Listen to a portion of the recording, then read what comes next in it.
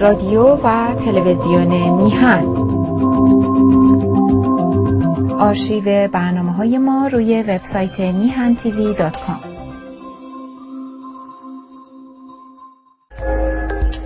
با درودی دوباره خدمت یکایک شما خوبان و نازنینان، سعید بهبانی هستند در این روز چهارشنبه. عرضم به حضورت که چهارشنبه 29 شهریور است، 20 سپتامبر. خوشحال و خرسند از اینکه این برنامه‌ها مورد توجه شما نازنینان واقع شده است و سپاس بیکران بر اون دسته از عزیزانی که با مهر خودشون نسبت به بهتر شدن برنامه‌ها به ما یاری میرسن. خب این رئیس هیئت مرگ، یکی از اعضای هیئت مرگ هم تحت قالب رئیس جمهور ایران اسلامی به نیویورک اومد و مطابق معمول عده‌ای هم در نیویورک در مقابل سازمان ملل و هتل اقامت اینها جمع شده بودن، اعتراض میکردن، ولی اون چه به جایی نرسد فریاد است، برای اینکه شرایط پیچیده است، عجیب و غریبه و واقعا آدم نمیدونه که در این صحنه ها چه باید بکنه. اجازه بده که میدونم شما بیش از من منتظر حضور آقای مصداقی نازنین هستی، اجازه بده وقت رو ضایع نکنم، بریم خدمت آقای مصداقی، عرض ادب و احترام کنیم، سلام کنیم به این بزرگوار و سپاسگزار از همه مهر و حضورش در برنامه. آقا سلام میکنم به شما. منم سلام میکنم خدمت شما جناب بهبانی، همچنین خدمت بینندگان عزیز و شنوندگان محترم. ممنون. امیدوارم که خوب و سلامت باشی و موفق، و دیدم که چند روزه خیلی شما هم در تلاش بودی و همونطور که قبلا هم گفتی سفری به هلند داشتی که حالا مهمترین سوالی که الان فکر میکنم هم از من خواستن که این سوال رو از شما بپرسم، این ماجرای سفر این عضو هیئت مرگ رئیس جمهور قاطع، اساسا این چجوری نگاه بهش میکنی و اینکه این رو راه دادن اومده چه پیامی داره؟ و جالب داستان اینه که من دیدم که در خبر بخش آمریکا، یعنی NBC و اینها، وقتی راجع به این گزارش حرف میزدن اشاره میشد به دادگاه استکهلم. این برای من خیلی خیلی اسباب واقعا مباهات بود که دیدم که خیلی این داستان استکهلم و دادگاه حمید نوری تا کجا پیش رفته که وقتی راجع به رئیسی حرف میزنن فوراً اشاره میکنن به دادگاه استکهلم. خوشحال میشم بشنوم آقای مصداقی، بفرمایید. البته جناب بهبانی جای خوشحالی داره که بالاخره رسانه‌های امریکایی چنین اشاره‌ای میکنن به دادگاه حمید نوری و اینکه رئیسی در دادگاه عادلانه و یک دادگاه بی‌طرف با استانداردهای بین‌المللی، به خصوص در یک کشور پیشرفته مثل سوئد که پیشتاز در بسیاری از این امور هست، در واقع اسمش مطرح شده به عنوان عضو هیئت مرگ، چیزی که شما تو رسانه‌های فارسی نمی‌بینید. اونا بسیاری از اینها حالا یا روی نادانی مجریانشون هست، برنامه‌ریزانشون هست، یا در واقع حب و بغضی که دارن در واقع مانع میشه که به دادگاه استکهلم اشاره کنن یا به ربط رئیسی به دادگاه استکهلم. در هر صورت حالا شما میدونید اگر اینو یکی از چهره‌های مورد علاقه اونها این کار را صورت داده بود، الان چه ها که نمی کردن. شما یادتون هست ایران اینترنشنال چند روز پوشش زنده 24 ساعته میداد، یک کانال ویژه درست کرده بود برای اون خیمه شب‌بازی آبان تحت عنوان دادگاه آبان، و چه ها که نکردن. در هر صورت این که در واقعا اسباب خرسندی بود، واقعا اینکه این کانال آمریکایی وقتی راجع به سفر رئیسی صحبت میکنه اشاره میکنن به اینکه دادگاه حمید نوری در استکهلم این رو در حقیقت محکوم میدونه. این خیلی مهم بود. خب مسئله مهمیه. اگر هفته قبل من توضیح دادم داستان عدالت انتقالی گذاشتن، یک سازمان به اصطلاح حقوق بشری در نروژ و می‌بینیم حقوق بشر برای ایران و بعد همه چی توش هست، عدالت محیط زیستی، عدالت اقتصادی و یه تنها نمونه و الگوی عدالت انتقالی که دادگاه استکهلم هست برای ایران، اون هیچ جایی نداره. خب نشون میده که اینا نه تنها به اصطلاح فعالین حقوق بشر توی اون تعریفی که هست نمی گنجن، بلکه دارای حب و بغض هستن. نه من همیشه گفتم آقای مصداقی اینا داستانشون خودشه، این تیشه برای خودش میزنه، کاری به مردم میهن اینا نداره. اینا متاسفانه اون بهایی که بایستی به این قضیه بدن نمیدن و میبینیم که خب کسانی که توی اونجا هم شرکت میکنن، حقوقدانن، هیچ کدومشون اشاره‌ای نمیکنن. شما میبینید تمام اون کسایی که بسیاری از اون کسایی که اونجا شرکت کردن حقوقدان بودن، ولی یک کدومشون اشاره نکردن به موضوع دادگاه نوری و به کمبود اون مسئله. مثلا از خانم شیرین عبادی گرفته تا بقیه هیچ اشاره‌ای به دادگاه حمید نوری و اینکه چرا اینجا که بحث عدالت انتقالیه این عنوان نیست، این پنل نیست، چرا به این موضوع پرداخته نمیشه. این نشون میده که اینها عنایت لازم رو به نظر من نه به حقوق بشر دارن و نه به موضوع دادگاه نوری و اتفاق بزرگی که افتاده. حالا از این که بگذریم، بله رئیسی خب به سازمان ملل میره تحت عنوان اینکه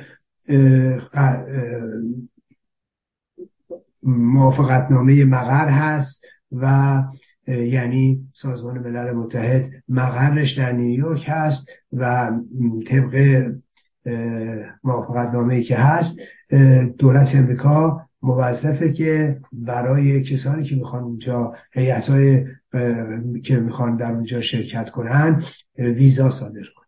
البته این بهانه آمریکاست. هرگاه که اینها بخوان میتونن محدودیت‌های لازم رو اجرا کنن، اعمال کنن و این فقط هم در تو ایران نیست. ما میدونیم یاسر عرفات قرار بود در مجمع عمومی ملل متحد سخنرانی کنه، امریکا بهانه آورد و اجازه حتی سفر او رو نداد. به همین دلیل مجمع عمومی سازمان ملل رو از نیویورک منتقل کردن به ژنو تا یاسر عرفات بتونه در اونجا سخنرانی کنه.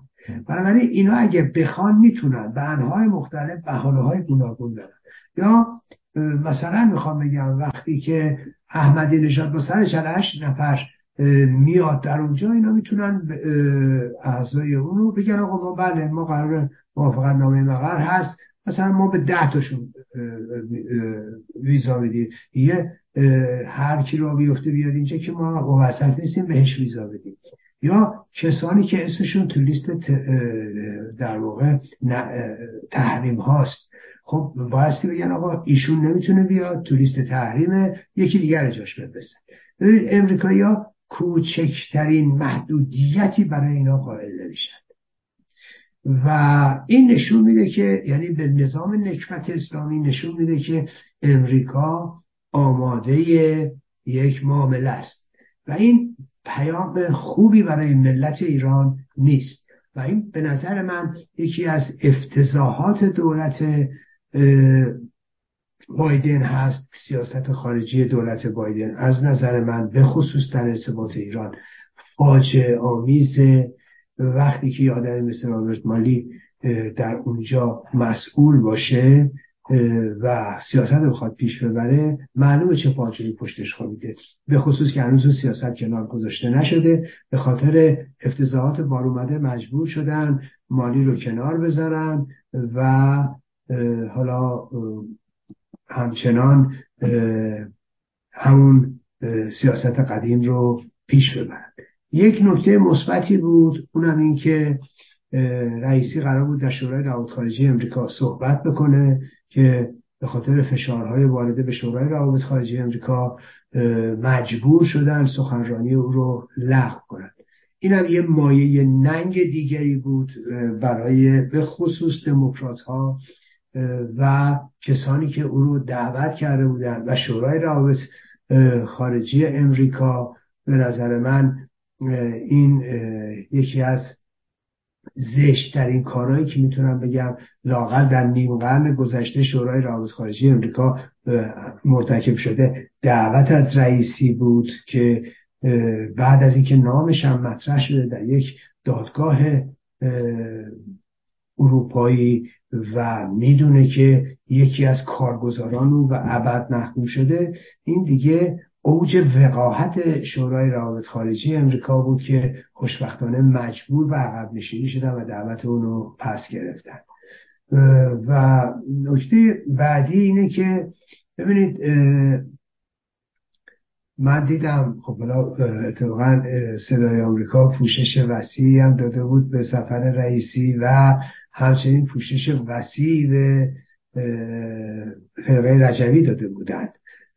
حالا خب بالاخره میگن شاید صحبتشون باشه که بله بالاخره شما وقتی که اونجا تلویزیون حضور داره خب فرقه رجوی هم هستن، اونا هم در این موضوع فعالیت داشتن، بنابراین ما نمیتونیم اینو گزارش دادیم. درست هم میگن، به نظر من نمیشه این رو منکر شد. ولی از طرف دیگه وقتی که نماینده اونا جلوی دوربین میسته و مطرح میکنه که اون چیزی که در ایران در طی 1 سال گذشته اتفاق افتاده در واقع این اون چیزیه که این فرقه از اول به دنبالش بوده یا این فرقه براش تلاش کرده یا اون نمیتونه متوجه بشه که زنان ایران نمیتونن سوال کنه از اونها، زنان ایران دارن روسریاشونو میسوزونن، زنان ایران 1 ساله که بی‌حجاب دارن به خیابونها میرن، زنان ایران بهای سنگینی پرداختن و این فرقه همچنان به دنبال اینه که حجاب رو بر سر حتی اعضای خودش اجباری میکنه و حتی اگه ذره موشون کنار بره در مقابل دوربین ها میان بهش تذکر میدن که حتی موقعی که زیر فشارن، حتی موقعی که مثلا پلیس اومده اینا فکر حجابن. خب میدونید یه رسانه میتونه این سوالا رو خیلی راحت بکنه. این چیزی هم نیستش که خیلی به دوراندیشی نیاز داشته باشه یا مثلا آدم باید خیلی راجع به این موضوعات فکر کنه یا من خب مشخصه وقتی شما دارید میرید گفتگو بکنید با یک فرقه و چند تا پوشش به اونها میدید و پوشش خبری، خب بهتر میتونید 2 سوال خودتون هم مطرح بکنید، نه اینکه اینو به یک پروپاگاندای حزبی تبدیل بکنید و این به نظر من شیوه درستی نبود که صدای آمریکا در این رابطه خاص پیش گرفت.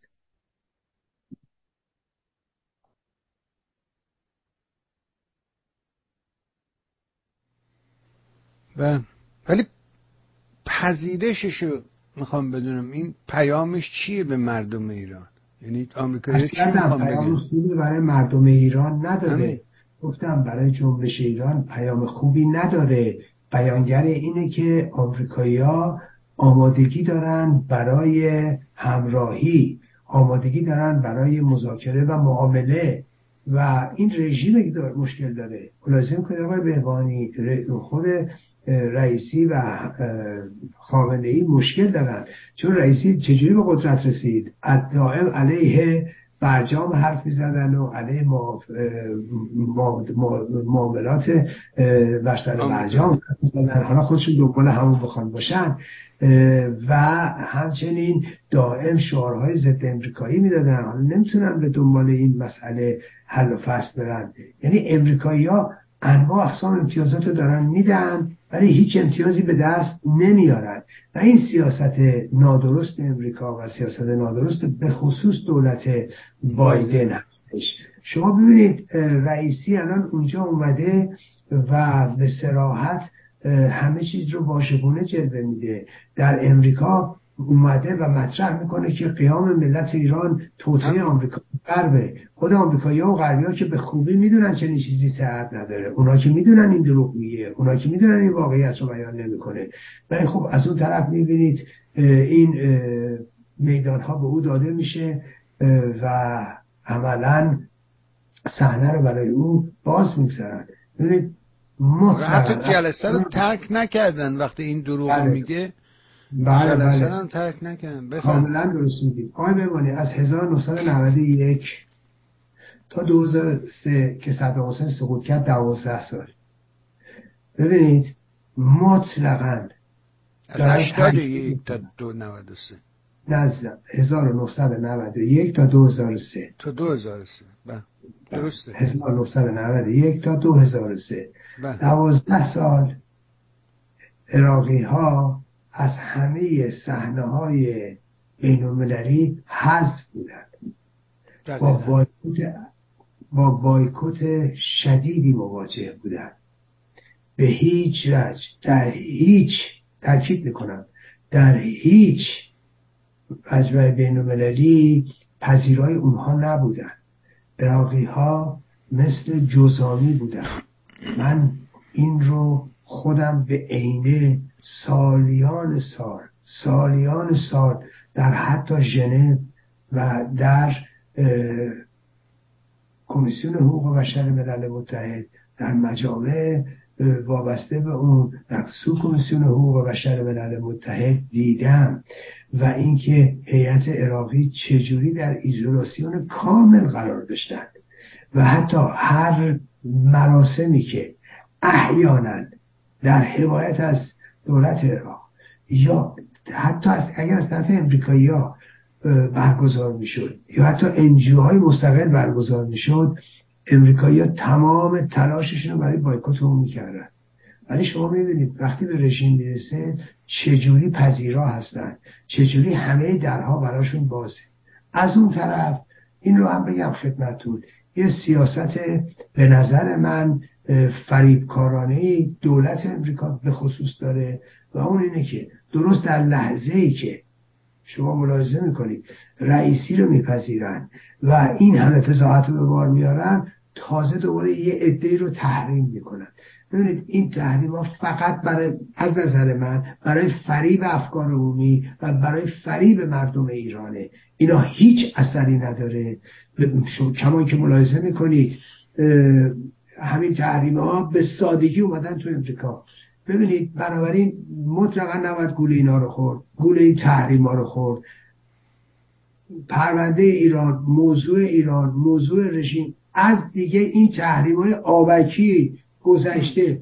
مثلا شما فکر کنید الان داره جنتی رو تحریم میکنن، خود جنتی خود بره مثلا آمریکا بگه چند منم، بعد اون توی مسخره کرد نمیرسه. بله خودش هم مسخره کرد، خود جنتی هم مسخره کرد. یا مثلا رئیس گشت پلیس نمیدونم درگذرآباد ایلام، نه آقای بهبانی رئیس نه، خب میگه گشت ارشاد ما چیز کردیم، تحریم کردیم. یعنی چی گشت ارشاد؟ مثلا ون تحریم کردن یعنی چی؟ اینا همه چیزو به تمسخر گرفتن برای اینکه این بار چیز از رو دوششون بردارن، این حرفا رو میزنن. آره، یا مثلا فرض کن محسن رضایی همراهه، اصلا آدم حیرت میکنه، یارو متهمه در پرونده آمیمیا در آرژانتین ولی اومده اینجا. نمیدونم من به قول شما من نمیدونم، ولی داستان این معاوضه و نمیدونم گروگانه ها و اینها خیلی جالبه و اینکه 3 تا از اینا حاضر نشدن که برگردن یا 2 تا از اونا رو اصلا نشون ندادن که اون 2 تایی که از ایران اومدن بیرون کی بودن چی بودن. اینا رو چجوری نگاه میکنید شما؟ خب ببینید خب همین مشکل همینه آقای بهبانی. مشکل اینه که امریکایی‌ها دارن باج میدن. ببینید آقای بهبانی، این امریکایی‌ها الان همینجوری شما اگر ملاحظه بکنید حاضر از 3 نفر رو بپذیرن، تازه یکشون گرین کارت داره یا هیچ حرفی نزدن. خب این خیلی راحت میتونن اینا رو اخراجشون کنن، بگم مال بعد بخریش تا آبش. آره مثل آدم افراسیابی که دائما فوش میده با آمریکایی‌ها چرا نگرش می‌داره؟ ببینید آقای بهبانی، من موضوع خدمتتون بگم. اینا اگه من نمیدونم حالا اینا چه جوریه. ببینید در واقع چرا به این مسائل نمیپردازن خود دادگاه ها. ببینید این آقای حمید نوری در شما که خودتون جریان هستید، وقتی محکوم شد به حبس ابد در کنارش گفتن اخراج از سوئد. دقیقا. یعنی ایشون اگر حکمش تموم شه یا هر اتفاقی بیفته، ایشون نمیتونه تقاضای پناهندگی در سوئد هم بکنه، تقاضای اقامت در سوئد بکنه. دادگاه حکم اخراجش هم داده. بعد خب این یه طرف ماجراست که امریکایی‌ها دفعه قبل هم اینطوری بود، این بار اول نیست. ببینید ولیکن مسئله اصلی اینه که امریکایی‌ها با این پیام یه جورایی دارن موضوع یا شنیع بودن این موضوع رو دارن زیر سوال میبرن که آقا رژیم، کسی میتونه با رژیم هم همکاری کنه، هیچ اشکالی نداره، بعدم معامله میکنن رژیم حتما، بعدم بازم میتونه تو آمریکا بمونه، یارو خوب میتونه این وسط $1,000,000 هم ببره. ببین از یه طرف این مسئله، از طرف این زشتی کار امریکایی هاست، و از طرف دیگه نکته برمیگرده به این که رژیم نکبت اسلامی، ببینید چه بلایی به سر ملت آورده که حتی مزدوراش حاضر نیستن برن ایران، مزدوراش میخوان تو آمریکا بمونن. ببینید کاوه افراسیابی، این آدم خودش میدونه که شرایط ایران چه جهنمیه، به خوبی میدونه. و از اون طرف شما اگر ملاحظه کنید این بابا 260,000 دلار پول گرفته. این به خاطر پول مزدوری میکنه، خیلی واضحه، به خاطر پول علیه منافع ملت ایران فعالیت میکنه. بعدم که میگن آقا بی برو ایران، میگه من نمیرم ایران. خیلی واضحه که اینا آدمای بسیار بسیار پلیدی هستن از یه طرف، از طرف دیگه نشون دهنده وضعیت جهنمی ایرانه که حتی مزدورانش حاضر نیستن برن. ممنون از شما. عرضم به حضورت که این آقای جوزف بورل، شما میگه آمریکا اروپا هم بدتر از این، اون بدتر از این، همه مثل هم دیگه. جوزف بورل بازداشت این خودسرانه شهروندان اروپایی رو محکوم میکنه. میخوام نگاه شما رو به این فصل ببینم که اینو چه این همون چیزیه که شما ببینید، من قبلش توضیحش دادم، حالا شما فهمیدین. ببینید این داستان خیلی واضحه. جوزف بورل دروغ میگه. جوزف بورل برای اینکه زشتی کارو بپوشونه، برای اینکه معاملاتشو با رژیم بپوشونه، برای اینکه الان با امیر عبداللهیان و مقامات رژیم دیدار و گفتگو داشته، برای اینکه معاملات پشت پرده رو بپوشونه، میاد یه همچین حرفی هم میزنه. بله خب معلومه بخواید بگید چی، بخواید بگید خوب کاری کردی. ولی این رو نکته رو بهتون بگم، اونچه که جوزف بورل داره میگه، وقتی میگه که رژیم بایستی گروگانهای خارجی رو آزاد کنه، اروپایی رو آزاد کنه، منظورش اینه که باید بیاد پای معامله. جوزف بورل دنبال این نیست که فشار رو بذارن روی رژیم. جوزف بورل و کشورهای اروپایی و اتحادیه اروپا مثل دولت بایدن به دنبال معامله هستن، معاملات خفتبار هستن. این که داره میگه اشتباه نباید بگیرین، نه این که مثلا ما محکوم میکنیم، آره محکوم میکنیم که چی، بعد ما فشار، نه قرار نیست فشاری بیارن. مثل دفعات گذشته به دنبال معامله کثیف هستن با نظام نکبت اسلامی. بهاش رو باید مردم ایران بپردازن، بهاش رو باید خود همین شهروندهای خارجی بپردازن. چرا؟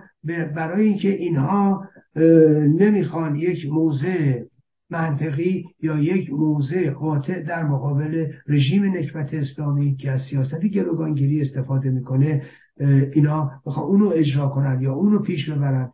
اینه که میان این حرفای صدمنیغاز رو میزنن. هرگاه جوزف بورل صحبتی در این چارچوب کرد، بدونید معامله‌ای در پشتش هست، بدونید برای پوشوندن زشتی کارشون داره اینو میگه. و مطمئناً هم اون چیزی که مقصود او هست استفاده از زور یا نوعی قاطعیت در این زمینه نیستش. من البته ضعف رو در اینا نمیبینم، یعنی مشکل نه در جوزف بورل میبینم نه در آمریکایی ها میبینم. من سعید بهبهانی مشکل رو در خودمون میبینم. من اینکه نمیتونی یه آلترناتیو معرفی کنی و این همه داره رژیم قربانی میگیره. شما نگاه کنید همین جریان سالگردمهسا، کشته شدن این دختر، خب تمام نیروهاشو آورده تو خیابون از هفته پیش و کردستان رو تانک و توپ برده تو خیابونا. خب این من نمیدونم، میخوام ببینم مثلا چشمانداز این چجوری میبینی؟ آخه تا کجا میتونه این کار ادامه بده؟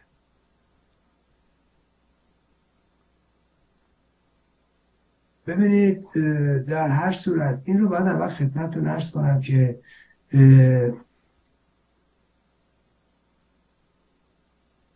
قبلا هم توضیح بنده دادم خدمتتون که اتفاق خاصی روز سالگردمهسا نمیفته. من اون موقع هم اگر یادتون باشه چند هفته گذشته بارها به این مسئله اشاره کردم که برای اینکه رژیم تمهیدات لازم رو فراهم میکنه، برای اینکه نیروهاش آرایش میده، برای اینکه در آماده باش به سر میبره، نیروی سرکوب رو به خیابون میاره، در واقع راههای ارتباطی رو میبنده، خیلی واضحه که تو اون روز خاص، تو اون لحظه خاص، اون چیزی که شما فکر میکنید به وقوع نمیپیونده. این به نظر من مثل روز روشن بود که خب حالا ما دیدیم.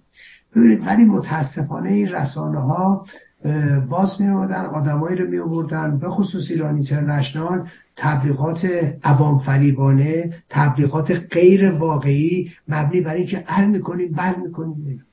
ببینید اینا دودش میره تو چشم خود ما. وقتی اون روز اتفاق نمیفته این به ضد خودش عمل میکنه.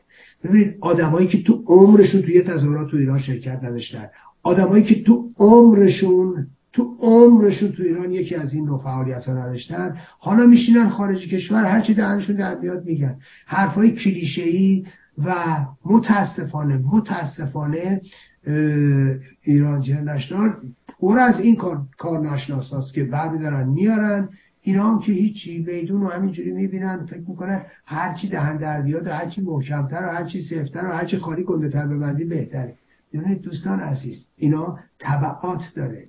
اگر نیت خیرم داری بدون که کار اشتباه میکنی، تیشه به ریشه ما میزنیم.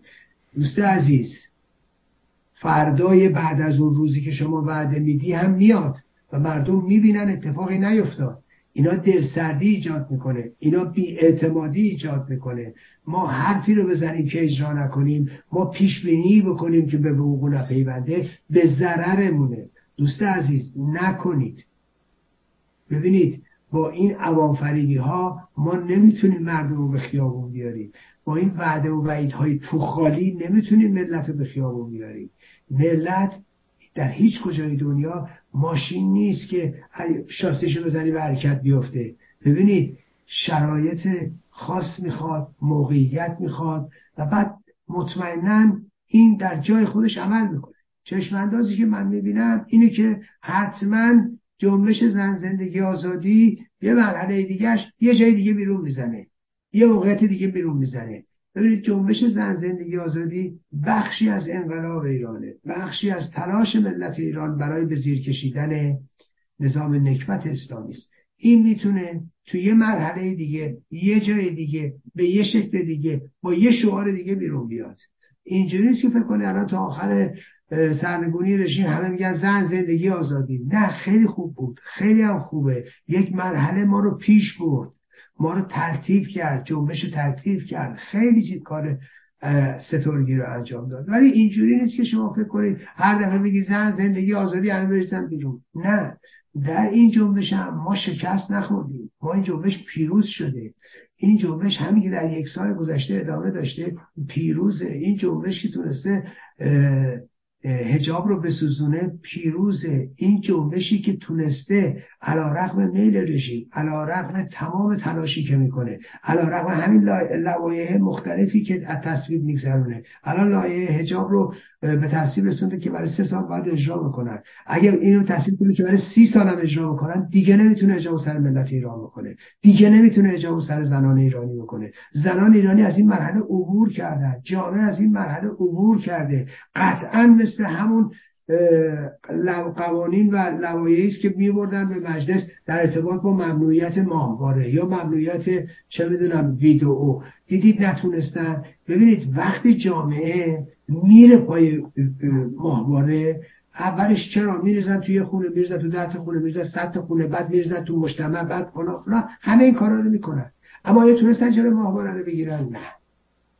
ببینید الان هم همینطوره، یه زن رو اینجا میگیرن، 10 تا رو اونجا میگیرن، 50 تا رو اونجا میگیرن، اینو جریمه میکنن، یه مجتمع رو میگیرن، به یک محله حمله میکنن. اما آیا میتونن حجاب رو بر سر زن ایرانی دوباره بکنن؟ خیر نمیتونن.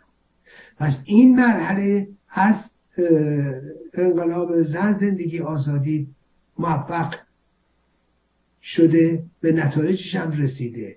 ولی ما باید این رو در نظر بگیریم، این موفقیت ماست. چشمانداز چیه؟ چشمانداز اینه که در آینده از یه جای دیگه در یه شرایط خاص که ما هیچ کدوم نمیدونیم اصلا چجوری باشه میزنه بیرون. من به شما قول میدم با شعارهای مشخص هم میاد بیرون.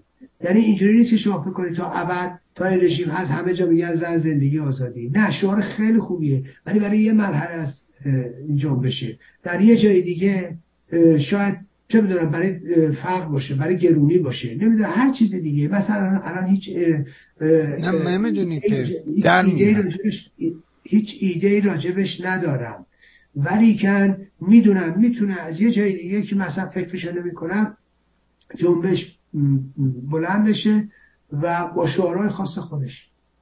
من اگر قبلا گفتم یه جنبشی در بیاد با شعار زن زندگی آزادی، گفتم واقعا نمیدیدم. کی میدید؟ هیچ کی نمیدید.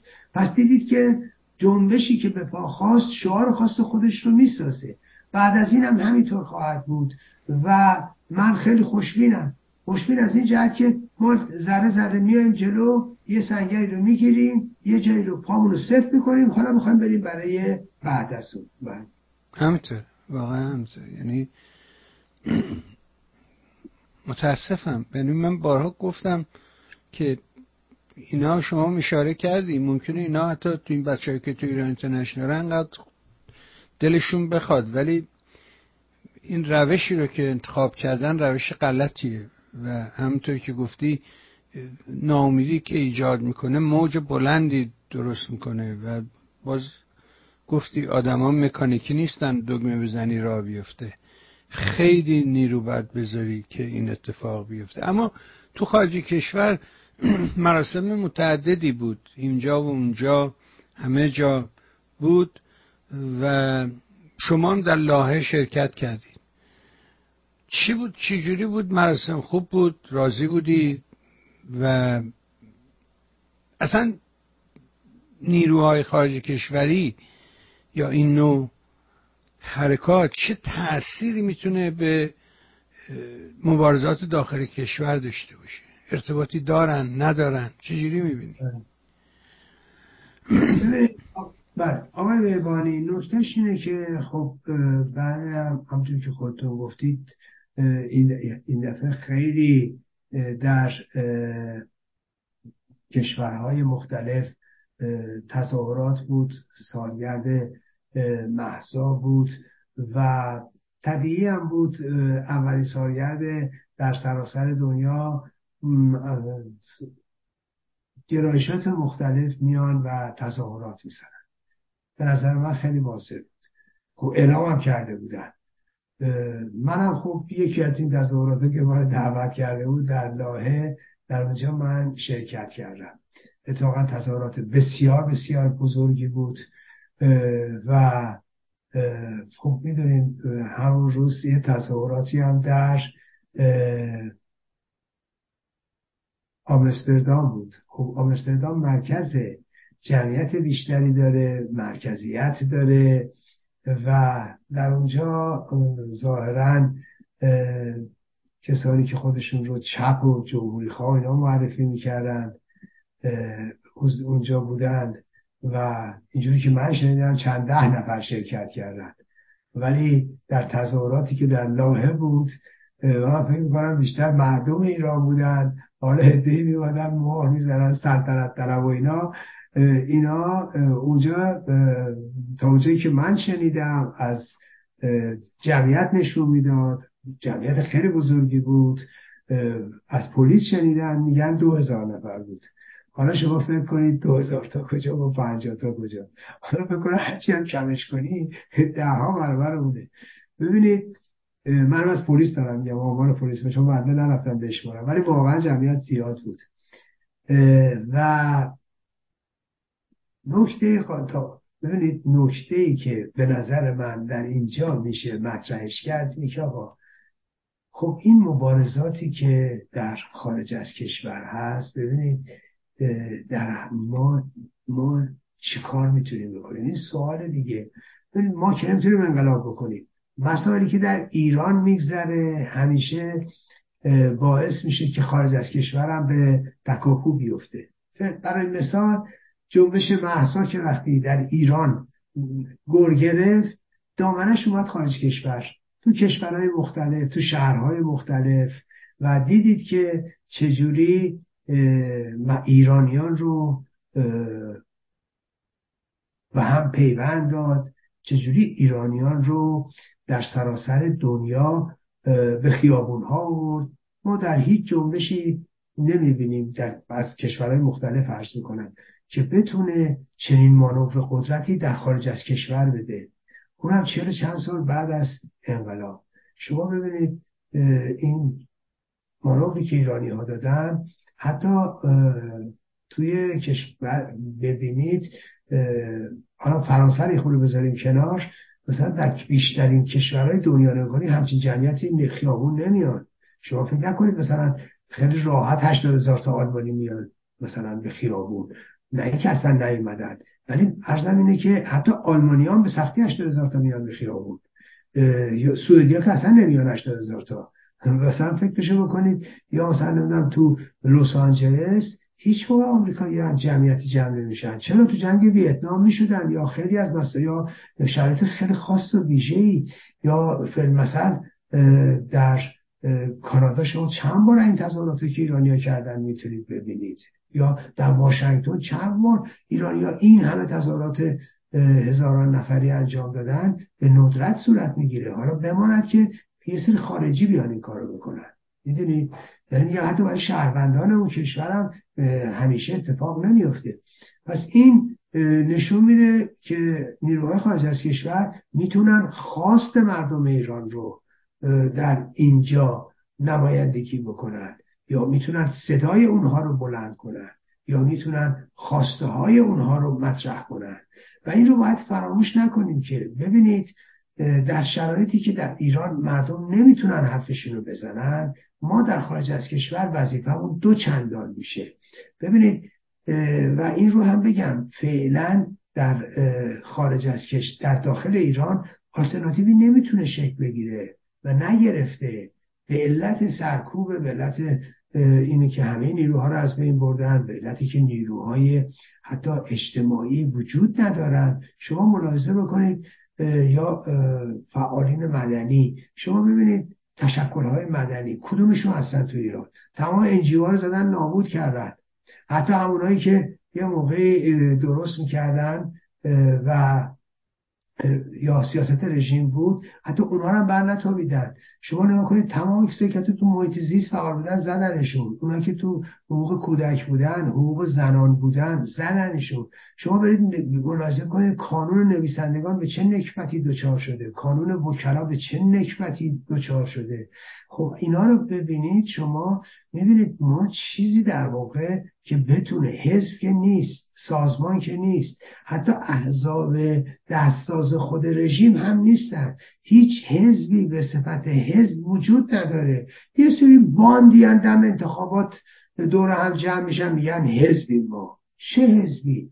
کدوم قشر اجتماعی رو نمایندگی میکنن، کجا رو نمایندگی میکنن، به چه شکل نمایندگی میکنن، کجا حوزه حزبی دارن، کجا کار حزبی میکنن. اصلا اینا همش حرفه، این مش چیزای پوشالی. پس بنابراین ما در خارج از کشور بایستی ببینید بلندگو باشیم. ما این همه تو خارج از کشور نیروهایی که وجود دارن میتونن تاثیرات عمیقی بذارن. چطوری؟ ببینید رژیم در همین اروپا میچسبه به شورای روابط خارجی اروپا. ببینید اندیشکده ها درست میکنه، در فرانسه هستن، در آلمان هستن، در سوئد هستن و اینا میان و روی سیاست مداران غربی تأثیر میذارن، روی نمایندگان پارلمان اروپا تأثیر میذارن. ببینید اینا کار سیستماتیک میکنن، کار اندیشکده‌ای میکنن و بعد پروژه میدن، حتی از این کشورها پروژه میگیرن. خب ما در خارج از کشور اینجوری نیستیم. ما هر کی میخواد کار بکنه بفهمیم داره کار میکنه میزنیمش. ببینید و این یه مشکله که ما در خارج از کشور حتی وقتی پولم دستمون میاد دنبال اینی بریم جیب خودمون رو پر کنیم، دنبال این نیستیم که کار جدی بریم بکنیم. یا در واقع این پروژه هایی رو که میگیریم، این پروژه ها بیشتر به دنبال منافع شخصی هستیم و پیشبرد منافع شخصی، نه اینکه بتونیم کاری انجام بدیم. ما تو این جهان میتونستیم کار کنیم، میتونیم تأثیر بذاریم، میتونیم رو سیاست های غربی ها تأثیر بگذاریم، منتها ما از امکاناتمون استفاده نمی کنیم و دشمنی ها به قدری است که اساساً اجازه نمیده کسی بتونه تو این چارچوب کار کنه. عرض میکنم همه اینجا رو به خاطر حسادت ها، به خاطر بخل، به خاطر کینه، به خاطر نوع رقابت های احمقانه و ابلهانه، حتی هر کسی که بخواد کار کنه هم اینا مانعش میشن یا سعی میکنن نتونه اون پیش بره. شما تو خارج از کشور برید نگاه کنید ببینید تمام این جریانات سیاسی، برید هم و غمشون فکر میکنید مثلا صبح تا شب این گروه ها هم و غمشون چیه؟ برید یه دونه آمار بگیرید متوجه میشید. واقعیت امر اینه که ما دست باز داریم تو خارج از کشور، محدودیتی نداریم، ولی کار جدی صورت نمیگیره. کاری که میتونه علیه رژیم باشه صورت نمیگیره. این متاسفانه هست.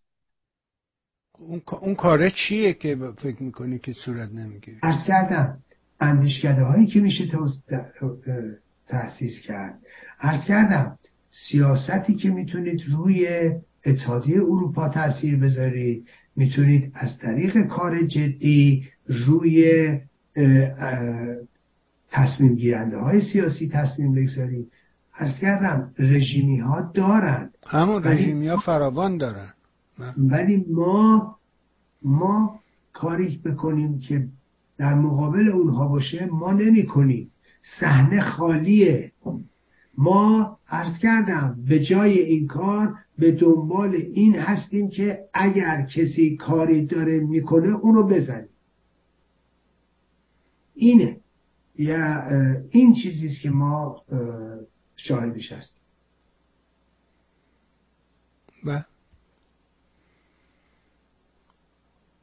و خود شما هفته گذاشتم این موضوع رو توضیح دادیم. مثلا فرض کنید که مجاهدین توطئه کرده بودن که اسم شما رو برای این سخنرانا حذف کنن و خب شکست خوردن. خب شما رفتی هفته زدی. این تلاشا رو چجوری؟ اینا همونه در جهت همون اندیشکده ها چیه؟ اینا هم اندیشکده درست کردن. این اندیشکده نیست آقای بهبانی. چیه این اسمش چیه؟ عرض کردم اونی که دارم میگم یک بحث جدیه. نیاز هست به تشکیل اندیشکده، نیاز هست به این که همونجوری که رژیم این محلهایی رو تصمیم میذاره ما هم داریم. این ربطی نداره به این که این رو بخوایم مثلا ما مثال بزنیم برای اقدامات یه سازمان، یه فرقه کثیف، یک فرقه پلید و توطئه های سیاهکارانه اونها، و یا اینکه اینا دوتا هیچ ربطی به هم نداره.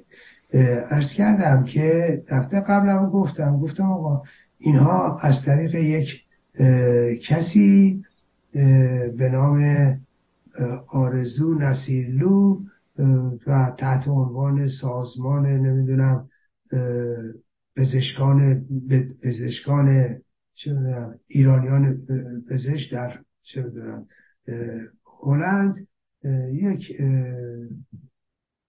نامه رذیلانه رو فرستاده بودن برای احزاب و نماینده های پارلمان که آقا چه نشستید که یکی از عوامل رژیم داره میاد اینجا، و خب وقاحت و پستی هم از حد گذرونده بودن و الان یه نامه دیگه ای رو اینها تهیه کرده بودن مبنی بر اینکه رئیس مصداقی عضو هیئت مرگ بوده و شکنجهگر بوده و در سال 67 هم همینجا عضو هیئت مرگ بوده و این همراه حمید نوری بایستی محاکمه بشه و در تیم احمدی نژاد هم بوده. ببینید ما با یه سازمانی طرفیم که امروز نمیتونه به هیچ وجه در صف مردم ایران این رو طبقه بندیش کنید. این یه فرقه خطرناکه که میبایستی اون رو افشاش کرد و نقاب از چهره این فرقه پلید برداشت. و البته این رو هم بگم خدمتتون، خب شما ببینید یک فرقه تمام تلاشش اینه که سخنرانان خارجی توی سخنرانی نیاد، مثلا وزیر امور خارجه سابق نیاد، نماینده های پارلمان نیاد، و خب اونها که نمیدونن که بگیم او چه خبر شده، چرا ما وارد درگیری بشیم. خب اینا سیاست کثیف یه سازمانه یکی، و از طرف دیگه این رو باید توجه داشته باشیم که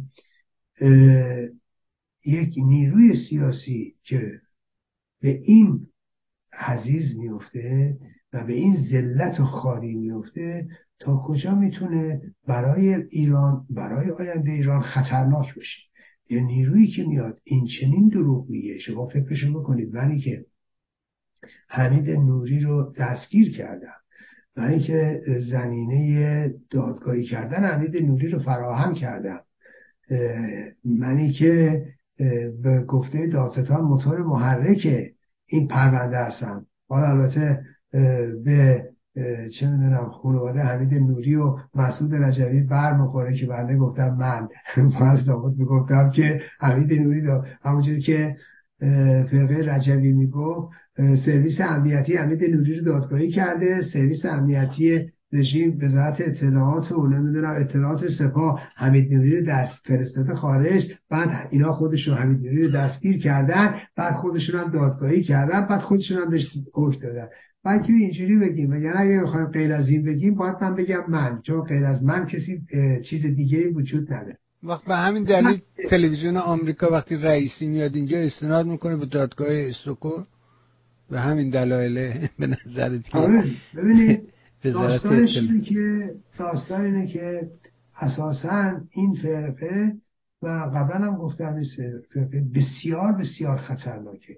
شما میبینید اینا چجوری میخوان توی بعد اینا فقط نقش مخرب دارن در مبارزات مردم ایران، فقط هم اینا نیستن فکر نکنید فقط فرقه کثیف رجبی است. اون کمونیست قزمیت که من میگم، اون چپ درمونده و وامونده که من میگم، شما نگاه کنید یه نمونهش من فقط اینجا براتون بگم. ببینید در همین استکهلم من 2 هفته پیش توضیح دادم که یک دادخواهان خانواده های قتل عام شدگان، به ویژه خانواده هایی که غالبا هم چپ بودن، غالبا نه همه، و عزیزانشون در کشتار 67 کشته شدن یا در دهه 60 کشته شدن اینا خب اومده بودن یک نمایشگاهی رو در استکهلم ترتیب دادن برای بزرگداشت این مبارزه‌ای که در دهه 60 یا در 4 دهه گذشته صورت گرفته، چه در دهه از بعد از انقلاب، در دهه 60، 70، 80، 90 تا امروز. خب و از میتونم بگم نسل‌های گوناگون هم با اینا همکاری کردن. یه کار بسیار بسیار تاثیرگذار، یه کار بسیار خوب و بدی که از نظر من قبلا هم گفتم باید اینا زیاد بشه. شما فکرشو بکنید، دو تا آدم بدنام یعنی تو استکهلم دو تا آدم بدنام، یکیش لیلا قراییه، یکیش مهتدی درویشپوره. مهتدی درویشپور یه نفری که کیفکش اکبر گنجی بود. اکبر گنجی که اومده بود اینجا یه بلیط هواپیما خرید گرون قیمت، سریع خودشو برسونه به اکبر گنجی، مبادا اکبر گنجی تنها باشه. یه همچین آدم بی شخصیت بی هویتیه این آدم. یکیشم اون لیلا قرایی که ما با قول معروف دیگه شهره عام و خاصه. خب اینا فکر کنید راه افتادن به همه جا تماس که آقا یه موقع نمایشگاه اینا نریده، این نمایشگاه مال ایرج مصداقی. فکرشو بکنید. حالا برفرض فکر کنید نمایشگاه مال منه. آیا در بزرگ داشته این همه 4 دهه جنایت افراد نباید برن به احترام اونها؟ حالا بماند که بعد کوچکترین نقشی در این ماجرا ندارن و کوچکترین انرژی هم در این زمینه نداشتن. حالا فکرشو بکنید تلاش و کوشش عده‌ای بخواد مثلا وجهت به پای من نوشته شه. من که حالا ترس و واهمه‌ای ندارم که من خودم باشم یه تنه جلو همه اینا وامیستم. آخه اینا آدمی نیستن، اینا اساساً فکر می‌کنی چند نفر مثل اینا فکر می‌کنن. اینا یه دونه تظاهرات تو استکهلم بذارن ببین چند نفر میرن دور بر ایران. یعنی این خیلی واضحه که آدمای بدنامیان، آدمای بد سابقه‌ایان و آدمای بی‌هویتیان. ولی شما فکر کنید عده‌ای دارن جونشون مایه میذارن، نمیدونم واقعا اینا زحمت کشیده بودن. چون من رفتم اونجا اصلا حیرت کردم، اصلا فکر نمی‌کردم واقعا اینا کار کرده باشن. فکر کردم یکی از همیناییست که ماسخالی میکنن یه چیزی تحت عنوان یاد بود نمایشگاه فلان اینا، فکر کردم یکی از اوناست. ولی دیدم واقعا اینجوری نیست، دیدم واقعا زحمت کشیدن، واقعا نوآوریه. خب شما فکر کنید به جای قدردانی از اینا شما برید راه بیفتید با حقه‌بازی و بیشرمی که آقا این نمایشگاه مالی ایرج مصداقی نریدا.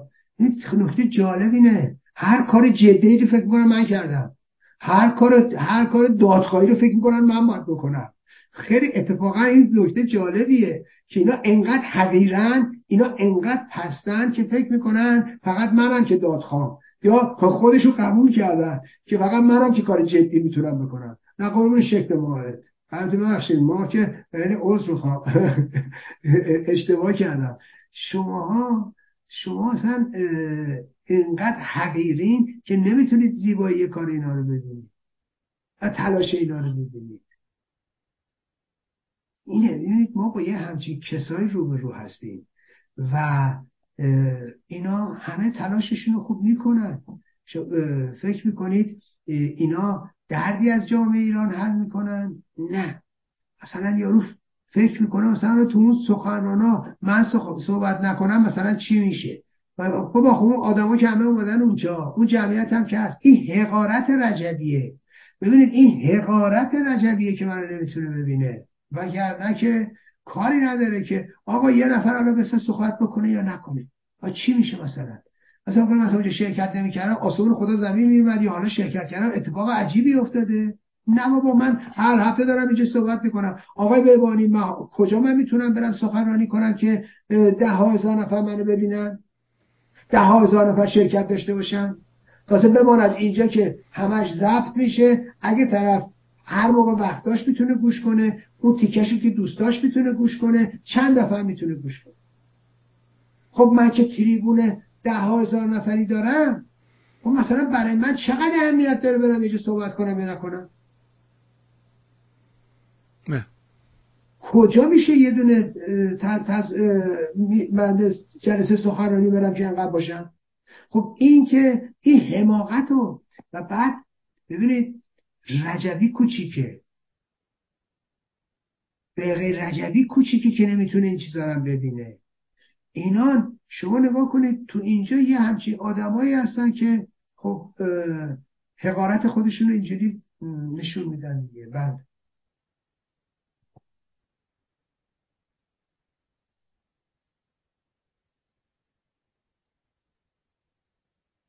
من صداتون رو ندارم. آمین.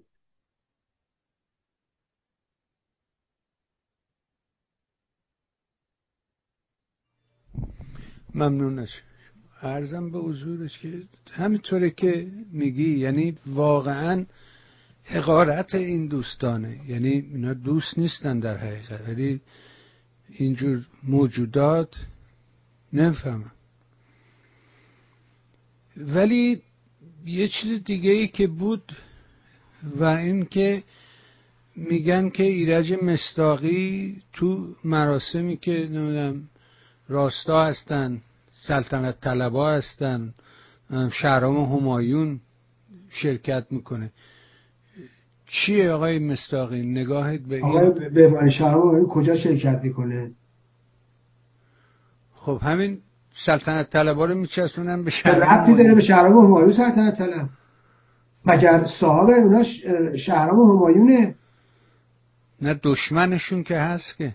خب پس چرا میگید شهرام همایون شرکت؟ خب میگه من چیکار کنم؟ و یه تابلو هم درست کرده بودن، زده بودن تو توییتر که نمیدونم از توییتر میاد کنه. آخه هر چیزی که نمیتونه آدم بگه که شهرام همایون چه ربطی به سلطنت طلب داره؟ یا سلطنت طلب چه ربطی به شهرام همایون داره؟ مگه شهرام همایون چی بهش میگن مرکز سلطنت طلب هاست؟ هر چیزی که نباید به شهرام همایون ربط داشت. شهرام همایون حالا یه تلویزیونه، یه دونه برنامه گذاریه. خب حالا چه میدونم به ذائقه من خوش نمیاد یا شما خوشت نمیاد، نمیشه که هر چیزی رو به شهرام همایون ربط داد که. آخه بنده هر جا دعوتم بکنن میرم، فکر کنم برنامه کار اونا اشکالی نداره، فکر کنم علیه رژیمه، فکر کنم یه تیریه به جگر رژیم، برای من فرق نمیکنه این بکنه اون بکنه، منو چپام دعوت کنن میرم. من مشکلی ندارم با این رفتن اومدن که. بنده اهل گفتگوام، چپام دعوتم کنن میرم، ولی نمیکنه. نهایت تلاششو میکنه که بنده حتی اگه میخوام حتی یه جایی هم باشم نتونم برم. از حقارتشونه. مثلا راست و چپ نمیشناسم. من آقا جان من خودم گفتم من خودم ماورای چپم، به خاطر اینکه من اگه راست بودم به اینا کمونیست قزمیت و چپ نمیگفتم، بهشون میگفتم چپ. به اینا چپ درمونده وامونده نمیگفتم، میگفتم چپن اینا اگه خودم راست میبودم.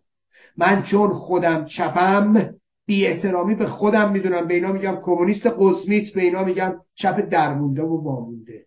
از این جهت من به اینا میگم چپ درمونده و وامونده و کمونیست قزمیت، چون خودم چپم عدالتجو، عدالتخواست و ضد تبعیض میدونم. این دسته‌بندی که اینا حضرات میخوان برای خودشون میکنن، به خودشون یه دونه چه میدونم مدال میدن، من ندارم. و در ثانی من راست نمیشناسم. من امروز دارم توضیح میدم، من یه جبهه میشناسم ضد رژیم، ضد نکبت حاکم، جبهه‌ای که من به خودم رو بهش وابسته میدونم، جایی که من خودم رو بهش وابسته میدونم ملیونن، ایرانگراست، ملیه، ایرانگراست، میهن دوسته. راست چیه؟ چپ چیه؟ من نه راست میشم نه چپ. اون چپی هم که دارم میگم در ارتباط با اعتقاداتمه که من ضد تبعیضم، عدالتجو هستم، عدالتخواه هستم. من اینجوری تفسیر میشم. ولی امروز توی ایران من نه چپ میشناسم نه راست. من فقط یه چیز میشناسم: میهن دوستی، ملیگرایی، ایرانگرایی. چی هستی؟ من یکی میتونه تحت عنوان راست با پرچم شیر خورشید دشمن باشه یا تحت عنوان چپ، برای من فرق نمیکنه. من معتقد به پرچم شیر خورشید ایران هستم، من معتقد به ملت ایران هستم، من دشمن تجزیه ایران هستم. من برای اینها برام فرق نمیکنه حالا راستا دعوتم کنن طبق این تعریفایی که اینا میکنن یا چپا بکنن، من میرم حرف خودمو میزنم، من کاری به اونا ندارم، من حرفای خودمو میزنم و هر کی دوست داشته باشه میتونه بشنوه. ولی اینا آدما خودشونو میبرن، آدما خودشونو دعوت میکنن و به تبع کسی که متفاوت از اونا میاندیشه رو نمیبرن. بنده بارها توضیح دادم میتونن آدما همینایی که مدعی هستن میتونن بیان تو برنامه خود من همینجا 10,000 نفر حرفشون رو بشنون. چرا میره جایی که 50 نفرم به زور نمیشنون؟ خب میتونه بیاد اینجا استفاده کنه، میتونه بیاد با من بحث کنه، میتونه بیاد گفتگو کنه، میتونه بیاد مناظره کنه، میتونه بیاد هر حرفی داره بزنه، منم جوابشو میدم. ولی خب میدونم اینا، ببینید اینا چون خودشون میدونن دستشون خالیه، اینا میرن تو پستوهای خودشون، میرن تو محافل خودشون، اونجا میشینن برای همدیگه میگن به به و چه هم میشنون. ولی من میگم خب اگه اومدید بیایید اینجا، بیایید تو این صحبت با من گفتگو کنید، بسیار خوب، هر چی هم دارید من میشنوم. تمام شده نه. اگه پاسخی داشتم پاسخ میدم، نداشتم هم که هیچی دیگه. شما بردید. بله. بسیار ممنون. بسیار. عرضم به حضورت که یه سوالی من دارم. ببین این برام واقعا سواله، چون که شما تو لاهه که سخنرانی داشتی اشاره کردی که جامعه رنگین کمانی ایران تنها گزینش رضای پهلوی. این رنگین کمان معمولا اینجا به این گروه در حقیقت گیا و همجنسگراها اطلاق میشه. این چرا در مورد جامعه ایران استفاده کردن؟ نه آقا ربطی نداره، جامعه رنگین کمانی ربطی به اینا نداره، هیچ کوچکترین ربطی نداره. نه آقا این حرفا چیه؟ این همه ملت ایران دارن شعار میدن به نام خدای رنگین کمان، ربطی به همجنسگرایان نداره که. خدای رنگین کمان هنوز هیچ چیزی به عنوان همجنسگرا تو دنیا نبوده که رنگین کمان بوده و طیف گوناگون آدماست، رنگ‌های مختلفه و این آدما رنگ‌های مختلف دارن. توی جامعه ایران آدم‌ها عقاید گوناگون دارن، از گرایشات مختلف هستن، از چه میدونم با اقوام گوناگون هستن. توی جامعه رنگین کمانیه، یکیش لوره، یکیش کرده، یکیش بلوچه، یکیش عربه، یکیش گیلکه، یکی مازنیه، یکی نمیدونم اصفهانیه، یکی بوشهریه، یکی مشهدیه، یکی شیرازیه. ما از تیرهای گوناگون هستیم، چه به لحاظ حالا اعتقادی، یکی شیعه است، یکی سنیه، یکی یهودیه، یکی بهاییه، یکی زرتشتیه، یکی نمیدونم مسیحیه. ما انواع اقسام آدما رو داریم. خب توی یه همچین جامعه حالا دیگه این که نمیدونم ملیه، اون چپه، این راسته، ایناشو ول کنیم. اینا که دیگه اصلا چیز ابتدایی ترین تفاوت هاست که بین مردم ایران هست. و خب ما برای این تو جامعه خودمون، بنده در لاهم گفتم از نظر من تنها گزینه‌ای که داریم رضا پهلویه. اینم چرا رضا پهلویه؟ برای اینکه ما که نمیتونیم آدم از کره مریخ بیاریم، که ما که نمیتونیم بریم یکی رو بسازیم اونجوری که دوست داریم، باید از نیروهایی که موجودن یکی رو انتخاب کنیم. خب از نظر من با توجه به شناختی که دارم از افرادی که در صحنه سیاسی هستن، در گروه‌های سیاسی هستن و من میشناسمشون، من رضا پهلوی رو ترجیح. اولا به لحاظ شخصیت و منش خودش ترجیح میدم. در ثانی با توجه به این که میبایستی مقبولیت عامه در ایران باشه و قدرت بازاریابی در خارج از کشور یا در داخل کشور داشته باشه. باز اینا رو تو رضا پهلوی میبینم. شما کسی رو میبینید در عرصه بین‌المللی بتونه مقبولیت داشته باشه؟ نه. مریم رجبی رو تو آمریکا راش نمیدن. مریم رجبی 30 سال آرزو داره بیاد آمریکا، راش نمیدن. خودشو کشته، تا حالا $10 میلیون $100 میلیون توی 30 ساله خرج کردن، بیان آمریکا نمیتونه. این همه آمریکایی رو خریده، نمیتونه بیاد آمریکا. مریم رجبی الانم فعلا که آلمانی هم راش نمیدن بره، انگلیس هم راش نمیدن بره. خب این مریم رجبی. دوستان عزیز، شما آدمی دارین؟ حالا من این که مریم رجبی تا کجا فاسده رو ول کنید، این که چقدر خطرناکه رو ول کنید، اونا بحثای دیگه شه. این که این آدم کارش این بوده که بره دست زنها رو بذاره تو دست مسعود رجبی، ول کنید. یعنی دیگه مسعود رجبی اینو انقدر پایین آورده، انقدر این رو پایین آورده، تحقیر کرده که برسه به نقش قوات. ببینید این حالا ایناشو ول کنید. اصلا کثافاتی که کرده، جنایاتی که مرتکب شده و جنایاتی که همین الان مرتکب میشه، اینا بماند. من الان بحثم اونهای قضیه نیست، ولی آخه شما ببینید من کی رو برم پیدا کنم؟ من عرض کردم نمیتونم برم بسازم که خودم بگم یکی رو میسازم خیلی خوب اونجوری که مقبول همه از همه دوست دارن. از کجا بیاریم؟ این توی رهبران چپ اشرف دهقانی خوبه برم بیارم؟ آقای توکل میتونه این موقعیت رو داشته باشه؟ محمد رضا شالبونی میتونه این موقعیت رو داشته باشه؟ رهبر راه کارگر حسن حسام میتونه؟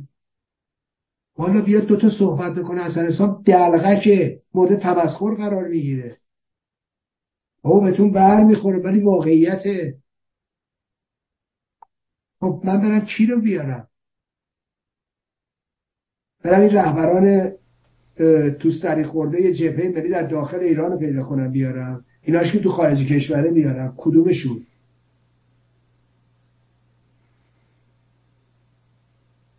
کدوم اینا مقبولیت دارن در میان مردم؟ برم رهبران اکثریت رو بیارم؟ فرخ نگهدار و بقیه؟ مردم نمیگن اینا باید پاسخگوی اعمال گذشتهشون باشن؟ اینا مقبولیت دارن؟ در میان چپ دارن؟ بابا برم آقای حمید تقوایی رو بیارم؟ برنامه گذاشتن توی کرد، تمام گروه های چپ اومدن، چه میدونم شادی امین رو راه دادن، میگن حزب کمونیست کارگری نباید بیاد، حزب کمونیست کارگری راه نمیدن. بابا آقای حمید تقوایی رو خود این حضرات نمیپذیرن، ملت ایران پذیراش میشن؟ برم حکمتیست؟ برم این رهبران کرد، گروه های کرد، عبدالله مهتدی، عمر ایرخانی زاده؟ بابا دست تو خون دارن، همین دو چند روز پیش آدم کشتن. برم دنبال هجری، خالدی؟ نه خود کردها قبول ندارن، گروه های کردی هر کدومشون به دست میذاری روش بقیه دشمنت میشن. میتونید به من بگید چی؟ میتونید بگید کجا؟ خب یه جایی هم صحبتی میکنه بله مبارزه در داخل کشور بالاخره نیروهای خاص خودش را بیرون میآورد. آره اینو میگه. این چه پاسخی داریم برای همین؟ بله از این انشاء بلدم بخونم آقای بهبانی، منم از این انشاء بلدم بخونم، ولی کن هرگاه که ببینید من دنبال وعده سرخرمن نمیرم، دنبال سرابم هم نمیرم.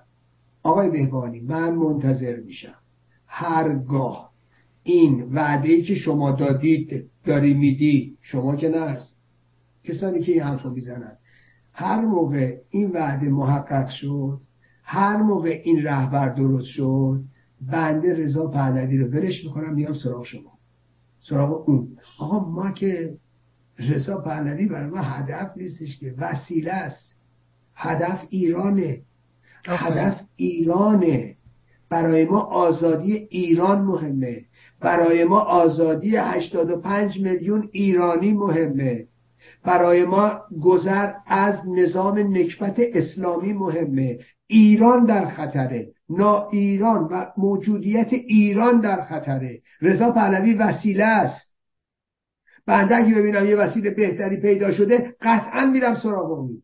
فکر کنم یه چشم اندازی هست بهتر از او، قطعا میرم دنبال اون.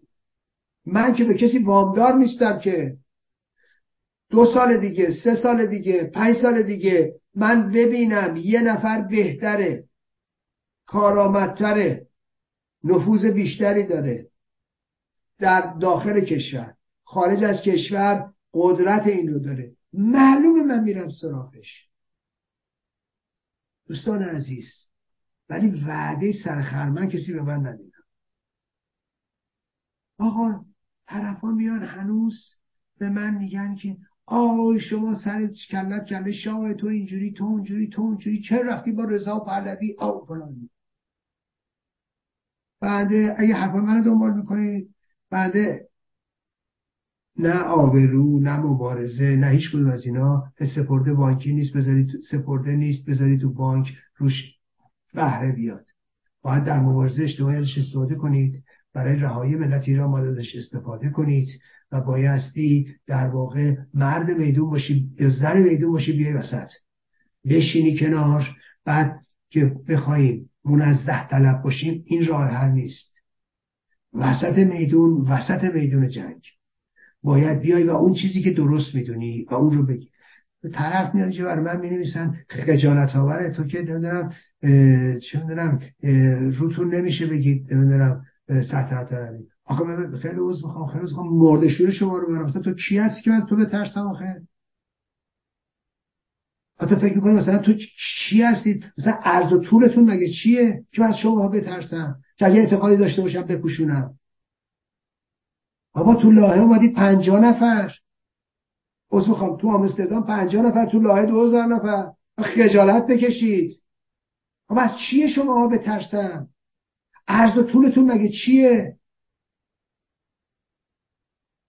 من اگه اعتقادی داشته باشم مایه ننگه که نیام با صدای بلند بگم. من امروز که اعتقادم اینه میگم تنها گزینه رضا پهلویه. فکر می‌کنی من اگه سلطنت طلب بشم مثلا میترسم از اینا شما بگم؟ مگه ننگه؟ با افتخار میام میگم. ولی من اعتقادات شخصی خودمو دارم، یک سر سوزن ازش کوتاه‌بیا نیستم. طرف فکر می‌کنه مثلا من رضا پهلوی رو تازه رفتم مثلا باش صحبت میکنم.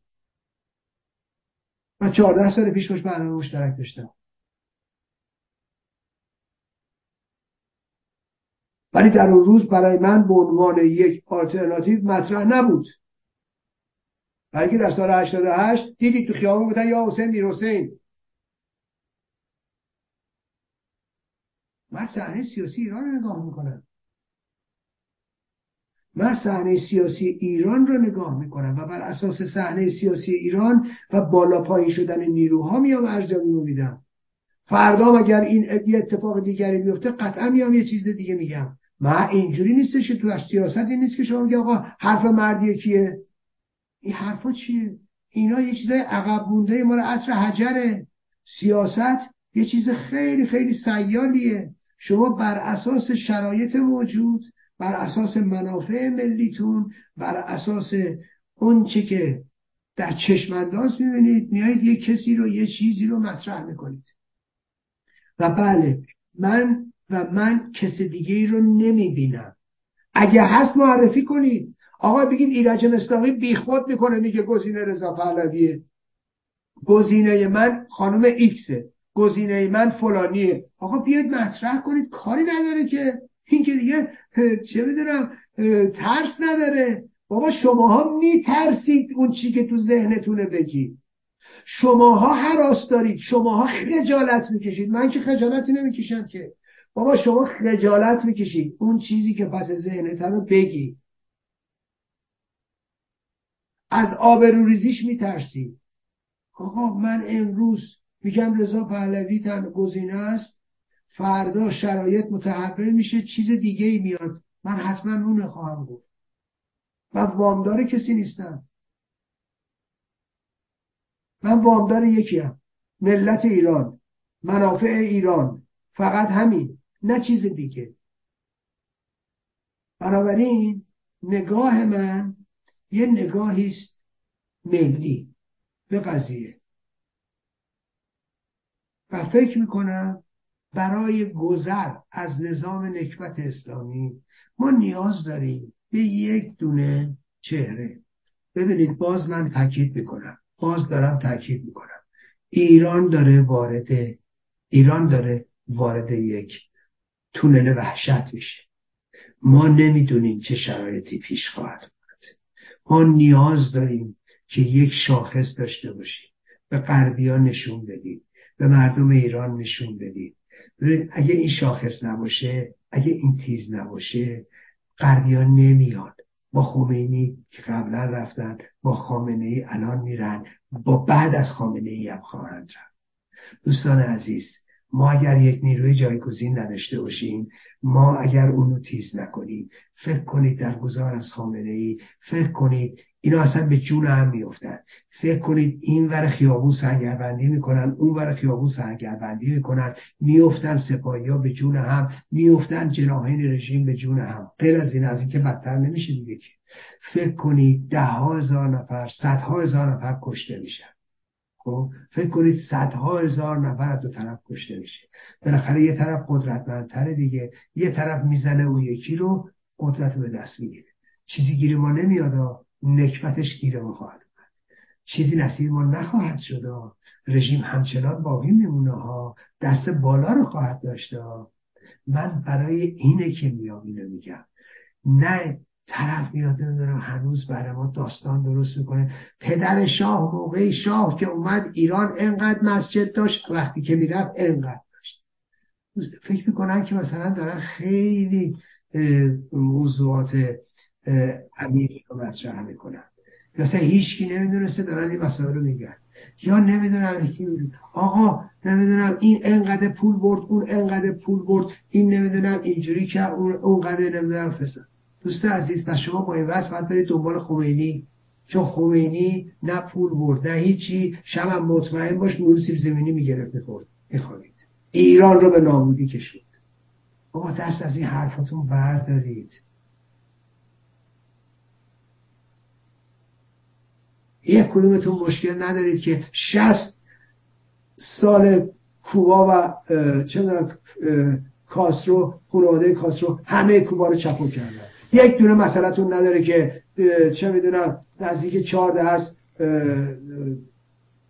خانواده چه میدونم اون یکی در نیکاراگوئه همه ثروت اونجا رو چپو کردن. برو ببینید چه یک ملت فقیر بدبخت بیچاره. ببینید ارتگا چه کرده در اونجا. برید نگاه کنید ببینید تو کره شمالی چه کردن، با این نکبت ها چه کردن. برید ببینید همین الان حزب کمونیست چین داره چه میکنه. بابا این داستانا بیایید پایین بابا. اگه من بخوام اینا بهتون میگم مصداقی 100 من کاغذه، اصلا بحث ما این نیست. ما داریم میگم ایران نابود میشه، میگه مسجد درست کردن.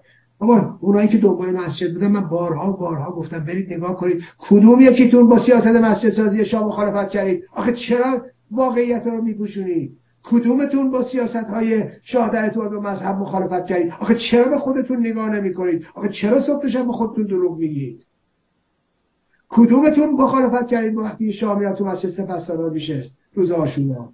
کدومتون در شما یک شعار مرگ بر شاه میدادی میترسیدی اینم مطرح کنی؟ خودت متحد آخوندا بودی، خودت متحد کثیف در این نیروهای مذهبی نزدیک به همین خمینی بودی. بابا یه چیزایی رو بگید که آخه ما فراموش کرده باشیم. ببینید من باز تاکید میکنم، در زمانی که اینا مثلی که اصلا الان دو صحبت ما رو نمیشنون، من بارها گفتم باز توضیح میدم، در جنگ جهانی دوم یک جبهه ضد فاشیستی شکل میگیره. این جبهه ضد فاشیستی، تاکید من اینه، ببینید استالین هست، روزولت هست و چرچیل. هیچ کدوم از این حضرات انتقاد نه به چرچیل نه به روزولت دارن که کنار استالین نشستن، نه به استالین دارن که کنار دوتا نشسته. دوستان برای اینکه اصلا اگه چپی که بایستی بس نشستن استالین در کنار این بزرگترین رهبران آمریکا و انگلیس، باید خجالت بکشی از همراهی و همدستی و ائتلافشون، نیروهای متفق. اگر راستی و این دیدگاه رو داری، باید خجالت بکشی رفتن بغل یه دونه استالین نشستن که دست و خون داره و اون همه کثافتکاری توی چه میدونم اردوگاه ها و نمیدونم دادگاه های اونو، تمام رفقای خودشون، تمام اعضای کمیته مرکزی و کشته. خب ببین ائتلاف که میخواد تشکیل بشه، یا وقتی که شما میخواستی که حمایت کنی که نمیایی بگی آقا شجره نامه یارو رو بیاری وسط، که شما نگاه میکنی نیاز جامعه شما چیه، نیاز امروزتون چیه، رو چی باید پاسف کنی، رو چه محوری، در کجا. ای بابا به این سادگی آخه، این که اصلا چیز پیچیده ای نیستش. ما تو داریم اینو دیگه، به وضوح داریم. ما توی اسپانیا داریم تمام همین چپا اینا همشون رفتن وحدت کردن با پادشاه، با سلطنت طلبها، با یعنی جمهوری خواه و سلطنت طلبها با هم وحدت کردن تا دوران فرانکو تموم شد. این حرفا چیه؟ اگه چپی میخوای به تاریخ بهت بگم، اگه چپی چه میدونم ویتنام امروز نزدیکترین رابطه رو با امریکا داره. این حرفا چیه؟ شما باید اینو نگاه کنید. مانور نظامی داره، باید بگی آقا خجالت بکش، ویتنامی که آمریکا 2 میلیون نفر تو کشت، همه جنگلات رو خراب کرد، آی فران کرد، شیمیایی کرد، بمب فران زده، بیسار کرد، حالا رفتی باهاش.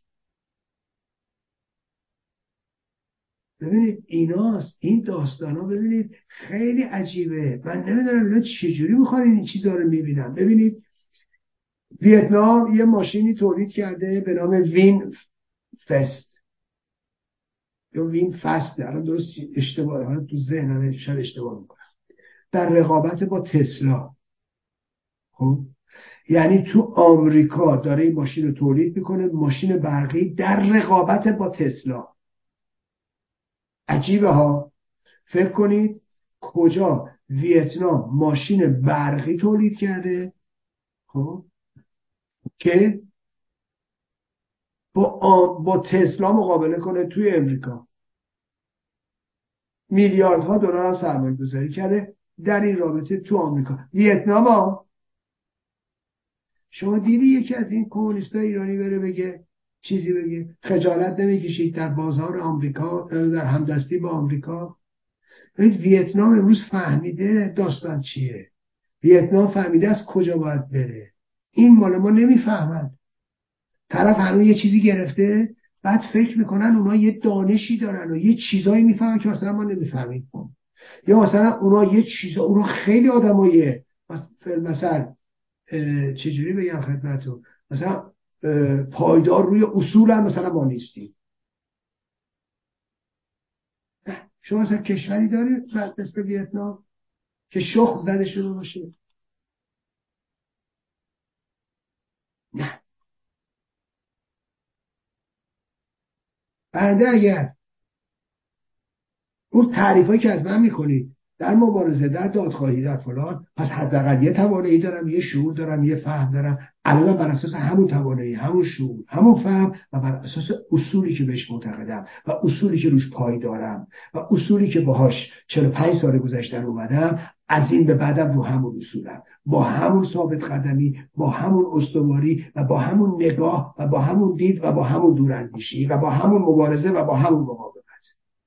و این رو بگم، یه روزی من مبارزه که میکردم، این رو بگم بهتون، من در مقابل رژیم نکبت اسلامی وایسادم، در مقابل فرقه رجوی ایستادم، در مقابل ارتجاع غالب و ارتجاع مغلوب، تو قبر رفتم، تو انفرادی رفتم، تو راهروی مرگ رفتم، دغدغه‌های بعدشو داشتم، دغدغه‌های بیرون از زندان داشتم، تو خارج دغدغه‌های خروج از کشور داشتم، دستگیری شدم تو ترکیه، زندان بودم، همراه همسرم، فرزند یه ما همون موقع، درست همه اینا.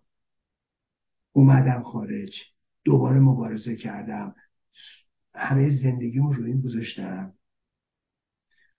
این از اینم. تو دادخواهی اومدم، چه میدونم تا اونور ژاپن رفتم برای دادخواهی، اومدم حمید نوری رو دستگیر کردیم، 4 سال الان همه زندگیم روی اینه. پس اینو چجوری اومدم در مقابل فرقه رجبی ایستادم، در مقابل دشمنیش ایستادم، در مقابل 10 میلیون دلاری که تا حالا سر همین موضوع خرج کرد، برای دشمنی با من خرج کرده، میدونم کرده، الکی نمیگم. خب شما فکرشو بکنید، یه همچین آدمی، یه همچین داستانی من هستم. اگر اون روز در مبارزه با رژیم پایداری دارم، استواری دارم، اگر در مبارزه در امر دادخواهی پایداری دارم و استواری دارم، مطمئن باشید امروز بیگی نیستم که 4 تا آت و آشغال بیان در فضای مجازی یا در اینجا و اونجا یا در اتاقهاشون یا در گوشی هاشون مثلا بیان، یا با اسمای مستعار یا نمیدونم مثل فرقه رجبی با رضالت و وقاحت و اینها بیان مثلا منو بخوان متهم کنم به این که آقا این سلطنت طلبه یا نمیدونم این طرف. فکر کنم منم میدون به در میرم. من اگه تو زندان از میدون به در رفتم، من اگه بارها زیر فشار و انفرادی رفتم، اگر اونجا از رو رفتم، اگر اونا تونستن رومو کم کنن، شماها میتونید رومو کم کنید. اگه فرقه رجبی تونست تو 10 سال گذشته، تو 11 سالی، اگر تونست روی من کم کنه، شما قزمیتان میتونید روی من کم کنید. درون من بارها گفتم من چیزی برای از دست دادن ندارم. من در واقع به دنبال دستیابی به چیزی هم نیستم. من اومدم که بپردازم. اگر خورده هوشی دارم، اگر خورده آبرویی دارم، اگر خورده توانی دارم، میذارم در راه خیر و صلاح مردم ایران اون چیزی که فکر میکنم بهش. پس اینی که فکر کنه کسی میتونه با این حرفا، با این اتهامات من از میدون بدر کنه، کور خونده. اگه فکر میکنی میشه، نه نمیشه. من همونی هم که میگم. حالا تو فکر میکنی مثلا این چیزا رو بگی، بابا والا به خدا این اتهاماتی که شما به من میزنید، شما ابلهید، شما احمقید، باعث این میشه مردم به من بیشتر التفات دارن، مردم بیشتر به من محبت میکنن.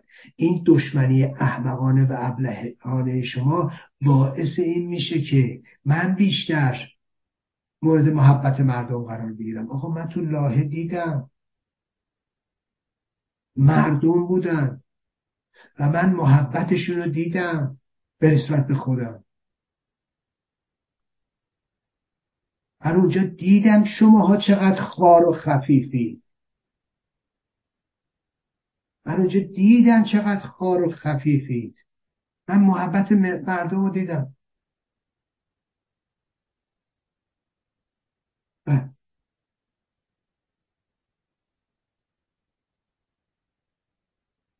بله ممنون. یک لحظه من اجازه بدید دوستان.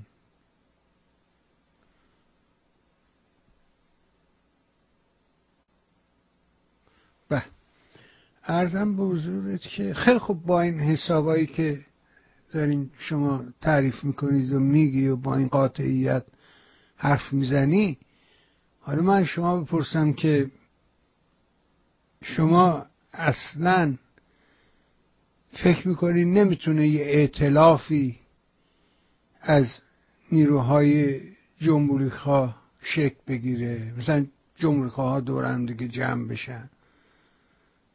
صحنه سیاسی رو چجوری تعریف میکنی شما؟ چجوری میبینی؟ ببینید آقای بهبانی، جمهوری خواه رو تو چی ببینید؟ من خودم جمهوری خواه بنده خودم بارها گفتم من جمهوری خواهم. اگه قرار باشه من یه رأی داشته باشم من جمهوری خواهم. رضا پهلوی هم میگه من به 90% آرزوم میرسم اگه ایران جمهوری شود. حالا پس بنابراین مشکلی که نیستش که. آقای بهبانی، ما که امروز راجع به شکل حکومت ایران صحبت می‌کنیم، ما داریم راجع به نجات ایران صحبت. اول از اون که بذارید من این موضوع خدمتتون بگم. معلومه شما اول میتونن برن ائتلاف کنن، خب برن بکنن. یه سری نیروها با هم جمع بشن، خیلی هم خوبه. یه نیروهای ائتلاف کنن، یه ائتلاف سیاسی از نیروها شکل بگیره، خیلی خوبه. نیروهایی که به هم نزدیکن با هم ائتلاف کنن، بسیار. حالا ائتلاف کردن، فکر کنید آقای بهبانی الان من و شما و 20 نفر دیگه که هر کدوم نمایندگی میکنیم یه سری نیروها رو با هم ائتلاف کردیم. بعد فرداش میخوایم چیکار کنیم با این ائتلافمون؟ آقای بهبانی فکر کنید تمام جمهوری خواهان با هم ائتلاف کردن، 10 تا جمهوری خواه با هم ائتلاف کردن. من دیدم که اطلاعیه هم با هم دادن. از یه ور یه دستی سلطنت طلبها اومدن اطلاعیه میدادن، از یه طرف چه میدونم جمهوری خواه. اینا همش شکلی بود، اسامی الکی و شکلی. اون ورم مال سلطنت طلبها همه اسامی کشکی و شکلی. درست؟ فکر کنید اصلا اینا واقعیه. الان یه عده‌ای جمع شدن همه جمهوری خواهان و یه ائتلافی رو تشکیل دادن. بعد میخوام باهاش چیکار کنن؟ آیا در صحنه بین‌المللی کسی جدیشون میگیره؟ خیر. برای که بلافاصله بهشون میگن خب آلترناتیوتون چیه؟ میگه شورای جمهوری خواهان. چی میخواد بگه؟ بابا باید یکی رو تیز کنه، یکی رو باید شاخص کنیم. ما میتونیم آقای بهبانی، ما میتونیم به عنوان یک سری نیروی جمهوری خواه، به عنوان یک سری نیروی چه بدونم ملی، میتونیم یه ائتلافی تشکیل بدیم. خیلی هم خوب تشکیل بدیم. این ائتلاف ها رو ما باید تشکیل بدیم. اما یه نفر رو باید شاخص کرد که کی؟ آقا اینی که نه لزومی ندارد، رهبر نیاز ندارد، این خط رژیمه. اونایی که دیدید مثل مسیح نژاد میومد میگفت رهبر منم، رهبر تویی، بعد خودش میگه من دارم جنبش رهبری میکنم، اینا دنبال کاسبی خودشونن، اینا دروغ میگن و خط رژیمه و اینا تو خط رژیمن و خط رژیم رو پیش میبرن، چه بخواد چه نخواد. نه اینکه حالا لزوما عاملن، نه، ولی این خواسته رژیمه. برای که رهبر نداشته باشه، میدونه بدون رهبر قطعا رژیم پیروزه.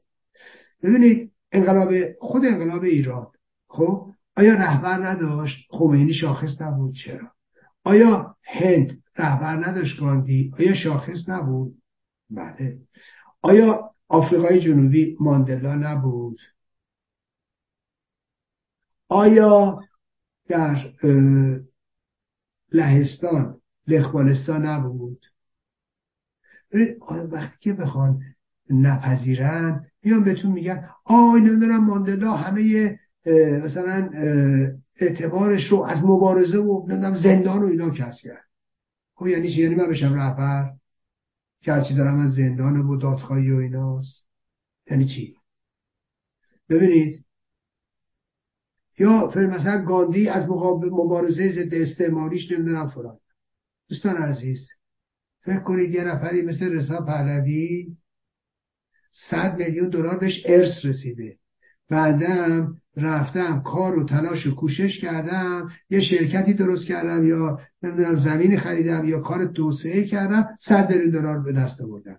ببینم یعنی رضا پهلوی دارای 100 وقت اون یه نفری که ارث باباش بهش رسیده دارای 100 میلیون دلار نیست؟ خب معلومه هست. مگه میتونی بگی شما پول نداری؟ مگه میتونی بگی شما دارای ثروت نیستی چون به ارث رسیده؟ ایرج مثلا چون خودش در آورده مثلا دوبله حسابه. نه آقا، میگن چقدر ارثته، میگن چقدر پولته، چقدر تو بانکته. ایرج میگه 100 تا، اونم میگه 100 تا.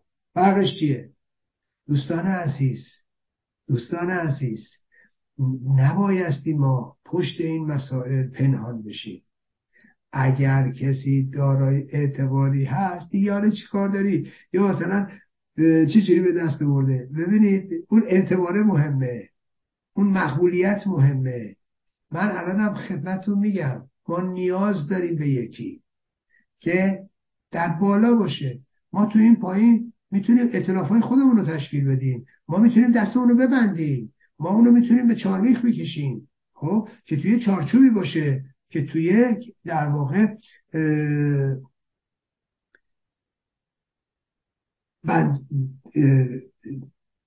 هم چارچوب هم بندهایی برای او باشه، مثل همه جای دنیا.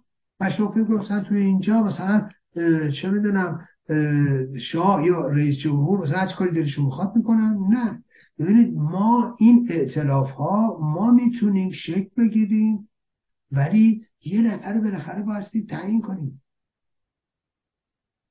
شما فکر کنید نه از اون شکل اون جورج تاونا، اونجا یه مشتی قالتاق دوره هم جمع شده بودن. حالا بهتون میگم چرا. ببینید مسیح علی نژاد، حامد اسماعیلیون به دنبال رهبری خودشون بودن، اعتبار نداشتشون رو میخواستن از طریق رضا پهلوی کسب کنن. یعنی وگرنه یا عبدالله مهتدی. من سوالم اینه آقای بهبانی چرا این ادامه ندادن؟ رضا پهلوی که شر بود، شرم که اومد بیرون، خب شما ادامه میدادید خودتون، دیگران رو میگردید اون تو، همراهانتون رو میگردید اون تو، ائتلاف بزرگ رو شکل میدادید. خب دروغ میگن. مسیح علی نژاد به دنبال سوء استفاده از اعتبار رضا پهلوی بود، میخواست خودشو بچسبونه، بعد خر خودشو پیش ببره. حامد اسماعیلی هم همینطور. وگرنه برای چی اومدن با رضا پهلوی؟ یعنی ببینم رضا پهلوی تو اون جمع باشه بعد مسیح علی نژاد بشه ملکه، اون مسخره نیست؟ حامد اسماعیلی بشه مثلا پادشاه یا رئیس جمهور، اون مسخره نیست؟ شما اصلا برای چی با رضا پهلوی رفتید؟ قرار بود چه اتفاقی بیفته؟ قرار بود کی اونجا بشه رئیس، یا قرار بود کی اونجا بشه شاخص؟ اینی داستان. ببینید من هیچ اشکالی نمیبینم که جمهوری خان با هم ائتلاف بکنن، من هیچ اشکالی نمیبینم که نیروهایی که به هم نزدیکن با هم ائتلاف بکنن، خب ولی بعد شاخص کیه؟ اونی که میخوای مطرح کنی چیه؟ من بذارید بهتون بگم، اونایی که میگن رهبر نمیخوایم، اونایی که میگن رهبر منم رهبر تویی، اونایی که میگن مبارزه در واقع بایستی افقی باشد فلان اینا، دوستان اینا چه بخوان چه نخوان، چه بدونن چه ندونن، تو جیب رژیمن. چون چنین چیزی محقق نمیشه، چنین چیزی امکان نداره به موفقیت برسه. تو هیچ جای دنیا هم چنین تئوری نتیجه بخش نبوده. میدونید؟ خب آره، به من طرف میگن که آقا چه میدونم یارو میاد بهانه‌های مختلف، در اطراف رضا پهلوی نیروهای خطرناک هستن. شما این در اطراف کردان نیرو خطرناک نیستن؟ سوپر خطرناکن. شما فکر میکنید در کنار نمیدونم مجاهدی اصلا خود این نیرو خطرناکه؟ فکر میکنید یه مشت از این کمونیستای قزوین خطرناک نیستن؟ سوپر خطرناکن. آقا شما چی رو داری میگی؟ مگه داری میری ائتلاف میخوای بکنی با اطرافیان رضا پهلوی؟ میخوای با خودش بکنی؟ میخوای خود رضا پهلوی رو شاخص کنی؟ مگه قراره بری با اطرافیانش؟ بیا بگو کدوم نظراتش اشتباهه، بیا بگو کدوم حرفی که میزنه، کدوم مواضعی که اتخاذ میکنه غلطه، بیا علیه اون صحبت کن، بیا راجع به اون با هم بحث کنیم. نه این که نمیدونم کیه که نمیدونم با رضا پهلویه یا طرفدار رضا پهلویه یا از رضا پهلوی خوب میگه، بعد حالا ما بگیم بیا فوشش بدیم به رضا پهلوی. خنده داره. هر کی هر موضوعگیری میکنه میگه بعد تاوانش رضا پهلوی بده، ولی به خودش که میگه به ما چه مربوطه؟ ببینید دوستان عزیز، خب منم میدونم ما تو همه لاهه رفته بودیم، یه تعداد خیلی اندکی، خیلی اندک از این یارو نیروهای ابله سلطنت طلب هم بودن. از نظر من بپرسی یه طویله الاغو با یه جفتک میدازم بیرون. خب حالا من اون جمعیت عظیم رو بیام با اینا داوری کنم؟ اون جمعیتی که عشقش به میهن بود، عشقش به ایرانه، اگر رضا پهلوی رو هم گرامی میداره به خاطر ایرانه. من بیام با 4 تا آدم ابله بیشعور که اونجا هم بودن من میدیدم، 2 تا این زنا بودن که من بهتون بگم خدا پدر چه میدونم زهرا خانم رو بیامرزه. خب یه آدمای بیشعوری طرف اومده بود به من میگفتش که حالا من خوبه صحبت ها اونجا هست، بعد اون گفت با یه حالت اگریسیو تهاجمی بیمارگونه طرف میگفتش که ما آلترناتیو ما رضا پهلویه فلان. یارو احمق هستن. ببینید من این موضوع خدمتتون بگم، حالا که ما نمیتونیم که این داستان رو با اینا داوری کنیم که یارو یه دونه پرچم دست گرفته بود اون جلو مثل علم یزید. خب بعد اون موقع نمیدونم هی همچینی میکرد اینا. خب یه گوش دستی آدمای به نظر من خب اینا آدمای عقب مونده که به من بگید وحشی وجود دارن. خب با این که نمیتونی تو داوری کنی که شما بگید بابا رضا پهلوی فلان مواضعش غلطه، بسیار خوب. بعدم درسانی وقتی آدمای فهمیده، وقتی آدمای با شعور صحنه رو خالی میکنن، یه مشتی اراذلوباش میان وسط صحنه. ببینید شما نیرویی نیستید که در مقابل رضا پهلوی بتونید امروز قد علم کنید، نیروی اجتماعی ندارید، تظاهراتتون رو ببینید شکست خورده اید. لااقل اگر عقل دارید، اگر شعور دارید، اگر درایت دارید، به شیوه عمل کنید که بتونید اینو مهارش کنید. بذارید یه موضوع بالاتر بگم. آقا شما سیاسید؟ آیا سیاسی هستید؟ بذار من از یه موضوع دیگه بهتون بگم. من که فکر میکنم آدمی که عقلش درست کار نکنه به لحاظ حسابگری میگم، بعد از سقوط این رژیم قدرت به دست حاضر بشه قدرت بهش اداره کنه یا حکومت به دست بگیره. چرا؟ برای اینکه امروز 85 میلیونه، تا اون روز 90 میلیون حداقل دهن باز، شکم گرسنه. دوستان عزیز، اگر این آدم، اون کسی که قدرت به دست میگیره، اگر برنامه داشت تونست شکم اینا رو سیر کنه بود، دهن اینا رو ببنده، که خب فبهر مراد. مگه ما چی میخوایم؟ مگه ما دوستی و دشمنیمون با همدیگه سر چیه؟ سر اینکه آقا مردم شکمشون سیر شه، دهنشون بسته شه. آزادی که میخوان بگیرن و نمیدونم و دیگه اعتراض نکنن دیگه، و از اون و شکما سیر شه. یعنی این چیزیست که ما هممون میخوایم. حالا اگه کسی تونست بیاد و اینا رو بده، حالا هر کی، ما باید برای چی باش دشمنی کنیم؟ بگی چون از تو خوشم نمیاد، چون از قیافت خوشم نمیاد، که هیچ.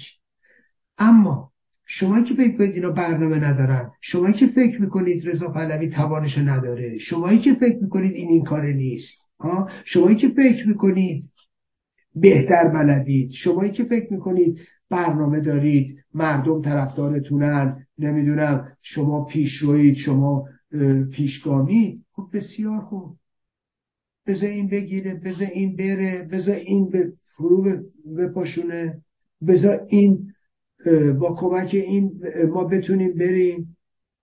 عرض کمتر از یه سال مردم اینو میخورنش.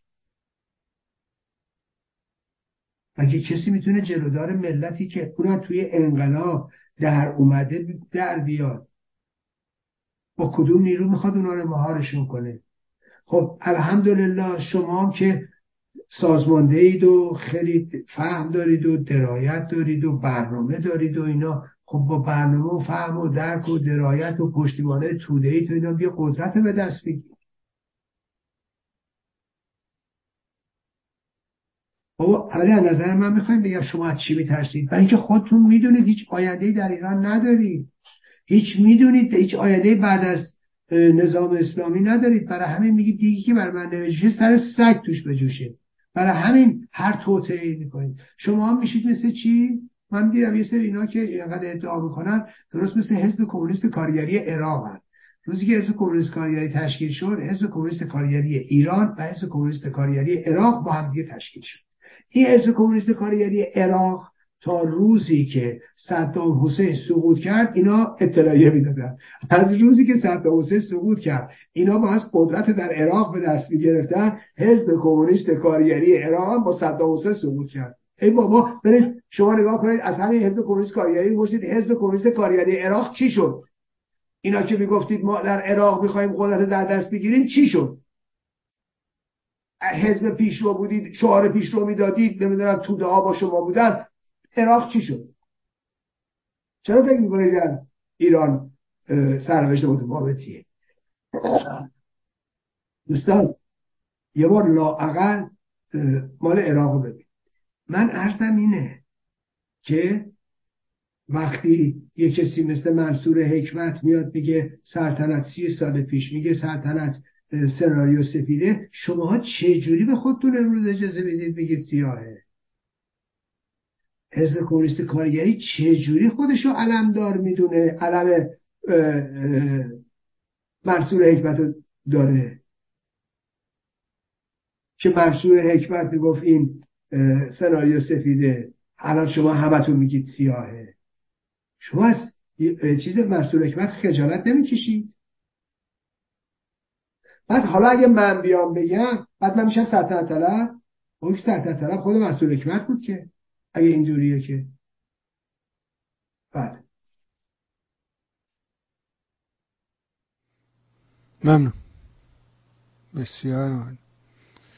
با منصور حکمت متحول شد یه مرتبه. این 2 سال آخر واقعا عوض شد، چهرش تغییر کرد، نگاهش، همه چیش عوض شد. نه اون از 10 سال قبل از مرگش، بیشترش تو اون 2-3 سال آخر بود دیگه. نه برنامه دنیای بهترش مال بالای 30 سال پیشه، سال 72 10 سال قبل از مرگشه. میدونید در اون موقع ایشون دنیای بهتر میگه و دولت موقت میگه و سناریو سیاه سناریو سفید میگه. این نه منصور حکمت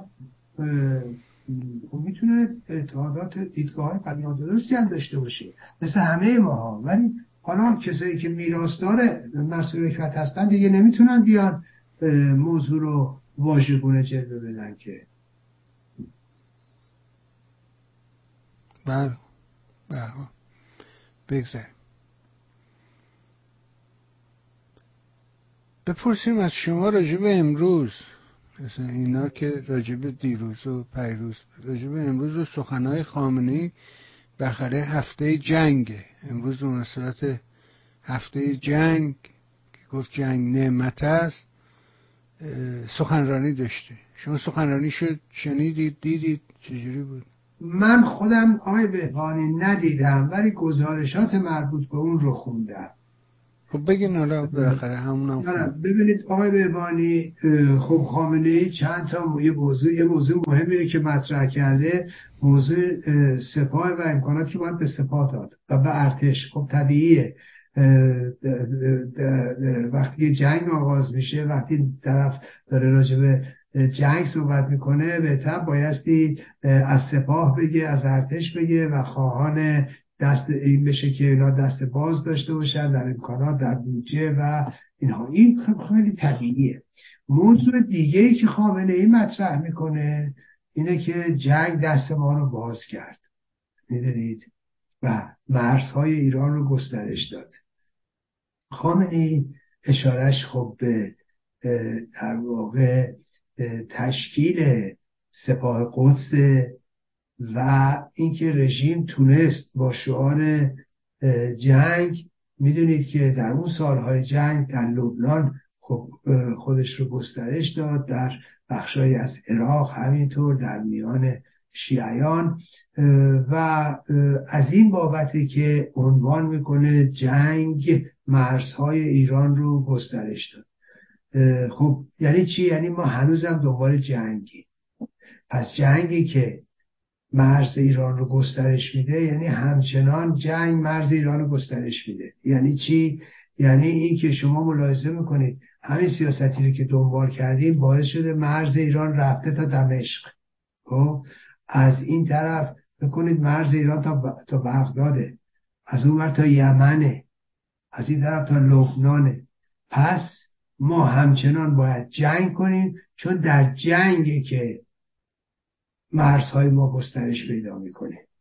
و این یعنی رژیم قصد نداره از سیاست خودش دست بکشه. یعنی اینکه اونایی که دنبال سراب هستن که به نوعی اصلاحاتی در رژیم صورت میگیره، اینا اشتباه میکنن. این قضیه که آقا خامنه‌ای سرش به جنگ میخوره، به سنگ میخوره و اینها دست از سیاستاشون برمیدارن، اشتباه میکنن.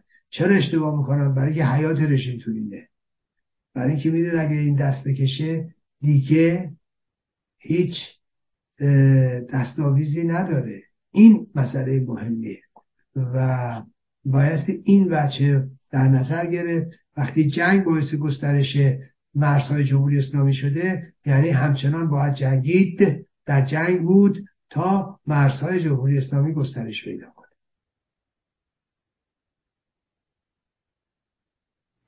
آره ولی پول ندارن.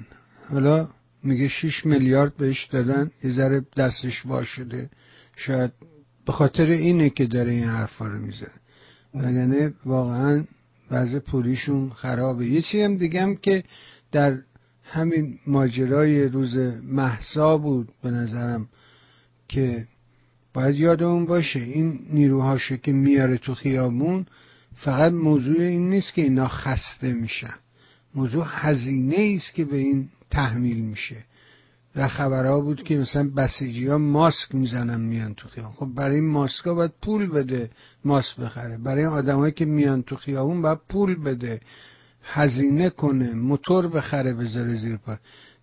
این دولت پول نداره و برای همین این تقلاها رو میکنه تا این 6 میلیارد به دستش برسه. نمیدونم، حالا میگه من میتونم از این پول هر جوری دلم بخواد استفاده کنم. آمریکایی‌ها میگن نه.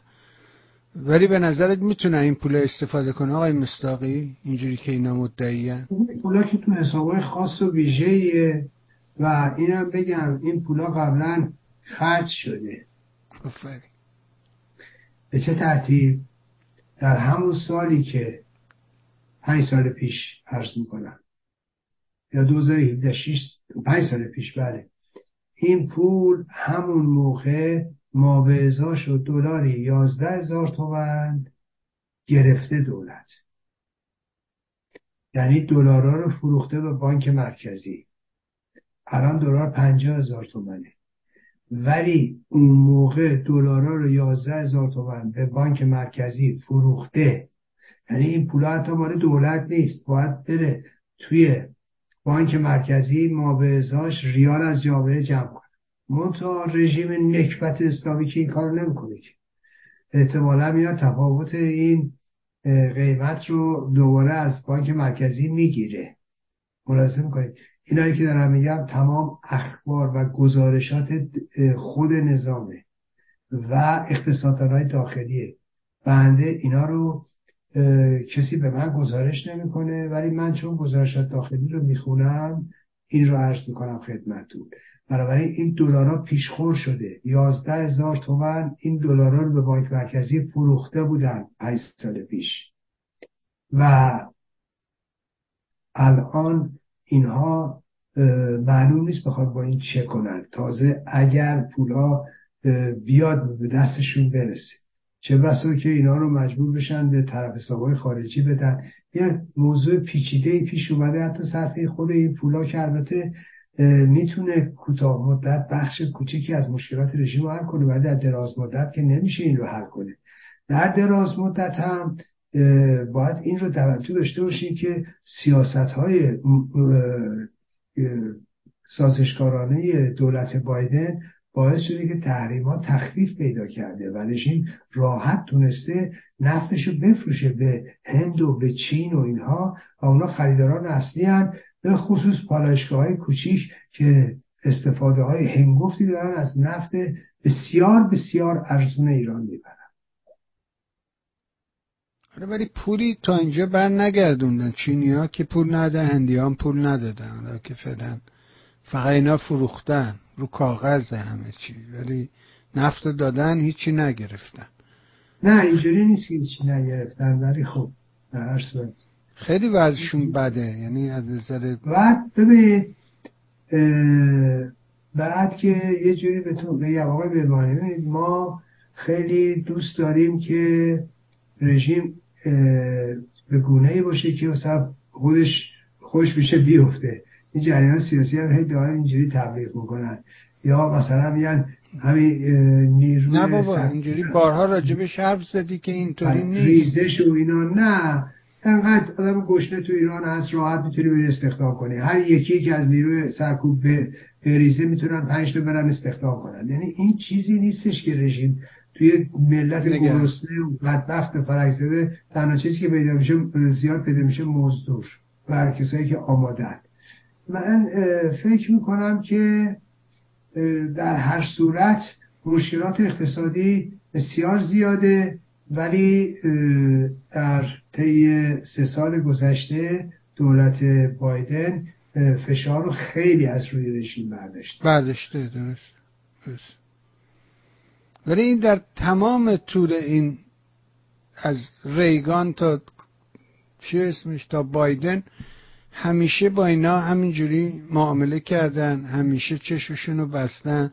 و شما همیشه به درستی گفتی که هیچ دولتی در جهان مثل جمهوری اسلامی نبوده که اینجوری بهش باج بدن، نگرش دارن. اونم همون نیست که دوباره خودت بارها طوری تعریف کردی، امروز خصوصا زیاد روش صحبت کردی. همین تینک تانک هایی که در خارج کشور درست کردن، شورای بحران آمریکا، ببینی اعضاش کسانی هستن که طرفداران در حقیقت گماشته‌های جمهوری اسلامی هستن. بذارید بپرسیم از شما داستان این آقای عبدالله مهتدی، صحبتایی که دیدم سایت کوچم این صحبت‌ها رو با روایت خودش منتشر کرده. میشه به اینا اعتماد کرد، به این حرفا؟ چجوری آقای مصداقی؟ وقتی خود آقای مهتدی تایید کرده دیگه، وقتی خودش رو تایید میکنن چرا نباید اعتماد کرد؟ وقتی صدای خود طرف هست چرا نباید اعتماد کرد؟ اینی که در اینا به قول معروف باید در نظر بگیریم که بله به خود قضیه به خود این نوار باید اعتماد کرد. یعنی اعتماد از جهتی که بله مال خود عبدالله مهتدیه، خیلی کاملا درسته که این صحبت های عبدالله مهتدیه در BBC هم تایید کرد. ولی از طرف دیگه آیا به خود عبدالله مهتدی میشه اعتماد کرد؟ نه نمیشه آقای بهبانی.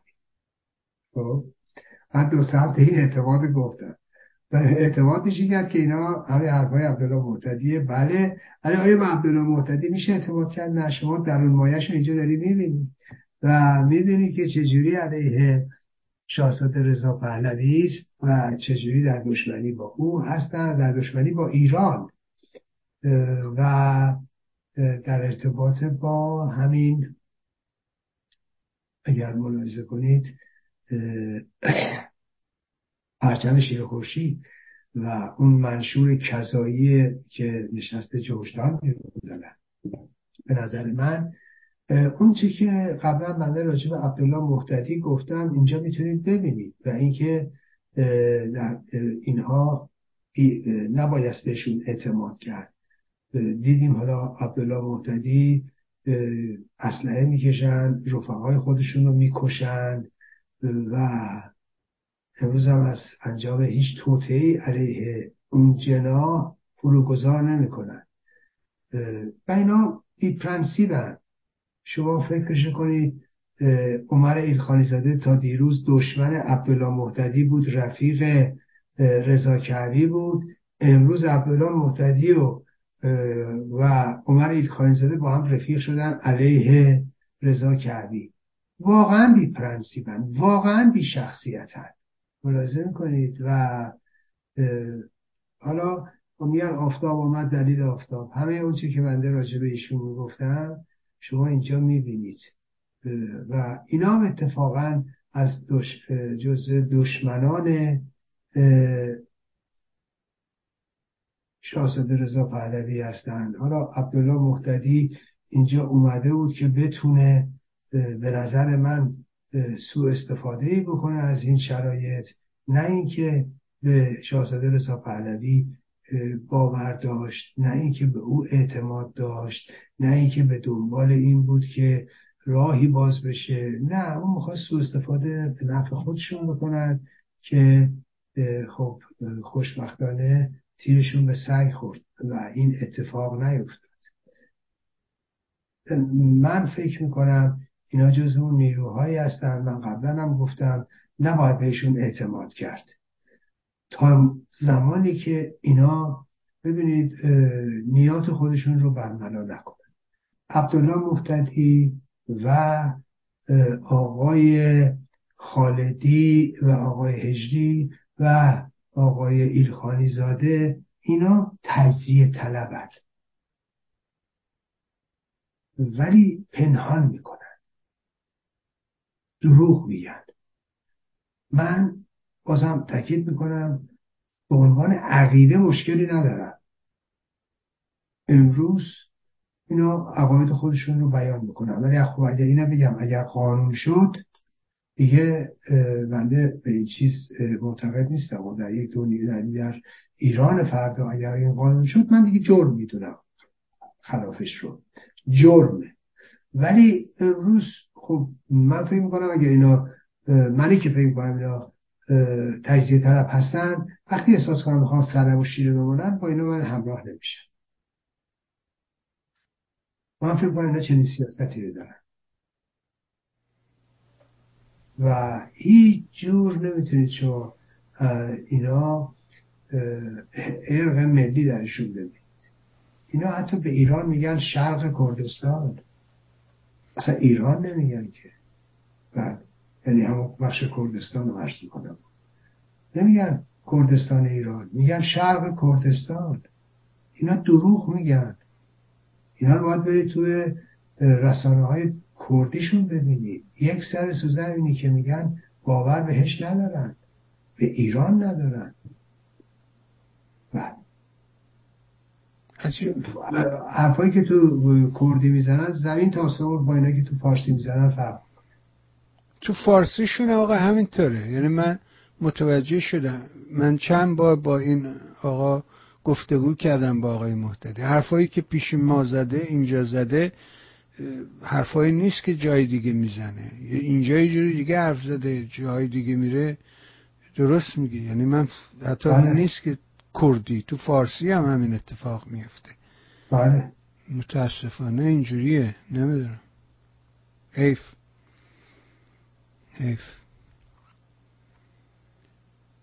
بذارید یه چیزی از شما بپرسم آقای مصداقی، این فوتبالیستا این داستان تیم النصر عربستان و این بازی که نمیدونم دنبال اتوبوس دویدن رفتن تو هتل و یه آدم علاقمندان رونالدو هستن و بعد عکسایی که منتشر شد، بعد تو سایت عربستان مخصوصا از این داستان خیلی سود برد، نمیدونم استقبالش در ژاپن رو گذاشته بود در مقابل استقبال در ایران یا استقبال عربستان در مقابل ایران. اینو چجوری دیدی شما؟ این چی بود این بازی؟ ببینید آقای بهبانی، اول از اون که خیلی طبیعیه وقتی رونالدو به ایران میاد، وقتی حالا مسی اگر میومد به ایران خیلی متفاوت از اینها استقبال میکنن تا ژاپن. ببینید برای اینکه ژاپنیا هر روز دارن اینو میبینن. همین مردم ایران رو ملاحظه میکنید، قبلا پله اومده بود ایران، موقعیت پله در دوران خودش خیلی خیلی بزرگتر از رونالدو بود، کوچیکتر که نبود که. خب ببینید چرا همچین حالتی نبود؟ تازه پله مهمان ایران بود، نه اینکه برای مسابقه بیاد ایران، برای دیدار از ایران اومده بود، همراه تیم سانتوس اومده بود و خب یه مسابقه بود و خیلی هم جمعیت اومدن و مشتاقان رفتن در مسابقه حضور داشتن، در تماشا کردن. بعدم حالا اون تعداد تونستن مثلا امضا هم از پله 4 تا گرفتن. هیچ موقع این وضعیت پیش نیامد. مردم ایران بعد از 50 سال چرا چنین، بعد نیم قرن چرا چنین واکنشی نشون میدن؟ ببینید به خاطر که ما تحقیر شدیم. ملت ایران تحقیر شده. ملت ایران در انزواست. ما در انزواییم. رونالدو و دیدن رونالدو یه دهنکجی به رژیمه، یه جنبه اعتراضی هم توش داره و اینکه ما رو محروم کردی از همه چیز. ما امروز فقط باید ببینیم یه دونه رونالدو با یه تیم عربی میاد ایران خوشحالی کنیم. مایی که آقای فوتبال آسیا بودیم. ببینید این ماجرا. و من میبینم حماقت و سفاهت عده‌ای رو میبینم به رونالدو حمله میکنن، فوششو به رونالدو میدن یا به مشتاقان رونالدو بعد بیرا میدن. آقا ملت که گناهی ندارن. در هر جای دنیا مردم سلبریتی ها رو دوست دارن. در هر کجای دنیا شما برید نگاه کنید یه تیمی که میبره ببینید چه میکنن. برید مردم سلبریتی ها رو دوست دارن، فوتبالیست ها رو دوست دارن. برید نگاه کنید مردم هند برای این هنرپیشه های هندی چه میکنن، ملت گرسنه هند چه میکنن. برید ببینید تو آمریکای لاتین برای نمیدونم فوتبالیستا چه میکنن. برید ببینید تو برزیل تو همون مردم فقیر سائوپائولو چه میکنن. برید ریو دو ژانیرو ببینید ملت چه میکنن. آخه این تو فقط مختص ایران نیستش که همه جای دنیا همینه. منتها بحث بر سر اینه ایران چرا این همه مشتاق داره، چرا تو ژاپن اینجوری نیست. طبیعیه. برید موقعیت برتر ژاپن رو ببینید، هم در ورزش دنیا، هم در سیاست دنیا، هم در اقتصاد دنیا، هم در صنعت دنیا. جامعه ژاپن یه جامعه باز رو به بیرونیه. جامعه ایران یه جامعه بسته‌ایه، منزویه، تحریم شده است. آخه اینو نباید بیاید به مردم توهین کنید. یه عده نشستن پشت این کامپیوتراشون، خودشون هزار نکبت از سر روشون میباره، هرچی دهنشون در میاد به ملت میگن، هرچی دهنشون در میاد با کسی که مخالفن میگن، هرچی دهنشون در میاد. حالا طرف آقا یارو اومده نمیدونم یه فرش هدیه کرده سرپرست پرسپولیس درویش به رونالدو، فوشی به رونالدو میدن. آقا اگه به شما میدادن شما نمیگیری، خجالت بکشی. شما میتونید با اون درویش بری بعد بیراه بگید، شما میتونید. آقا به این چه ربطی داره؟ یه عده‌ای که قهرمان شدن در سالگردمهسا مرد شروط باره. مگه میشه مسابقات دنیا تعطیل بشه؟ مگه اینو به خاطر این برنامه‌ریزی فیفاست، برنامه‌ریزی کنفدراسیون فوتبال آسیاست، از قبل برنامه میریزن در فلان روز در فلان جا تقویم دارن، ربطی به مهسا و پهسا نداره. آخه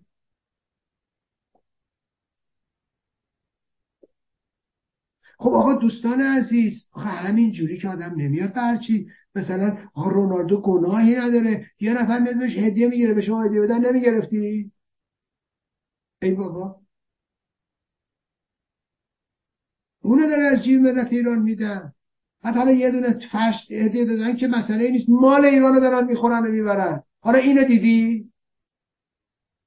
هر روز که داره میگذره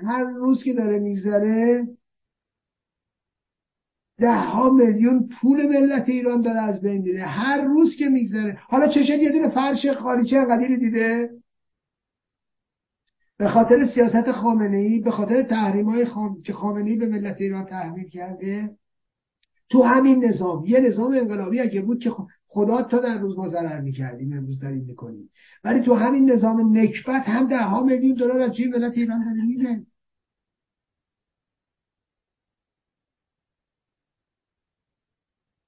آقا رونالدو که گناهی نداره که، او یه فوتبالیسته درجه اول دنیاست، به وظیفه‌ش عمل میکنه.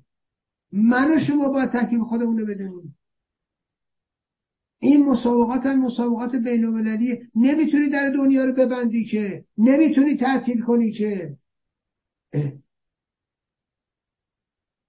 مثل این میمونه تو محلتون، تو آپارتمانتون، تو مجتمعتون پدر شما ببینه بگی که سر کار نباید بره چون بابای من مرده، من عزادارم. این که نمیشه. این دنیا که اینجوری نیست. دنیا داره کار خودشو میکنه، ما باید مبارزه خودمون رو بکنیم.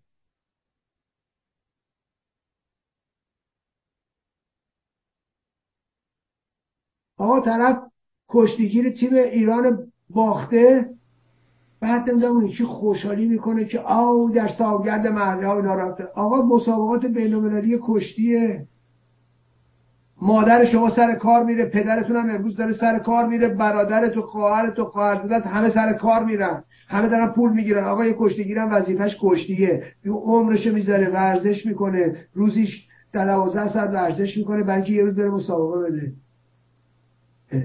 آقا این حماقت‌ها رو دست ازش بردارید. آقا ول کنید این نمیدونم هنرمند و چه میدونم ورزشکار و اینا رو.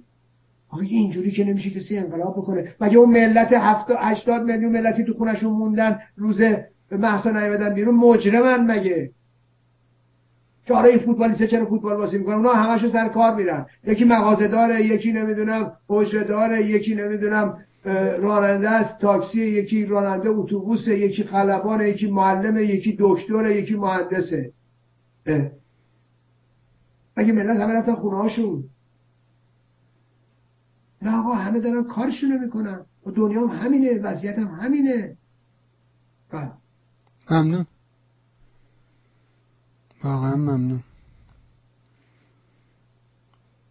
راست میگی. این یه بار درود بفرستیم به این حافظت، باور کن بزنیم به تخته، نگی اینطوری اونطوری.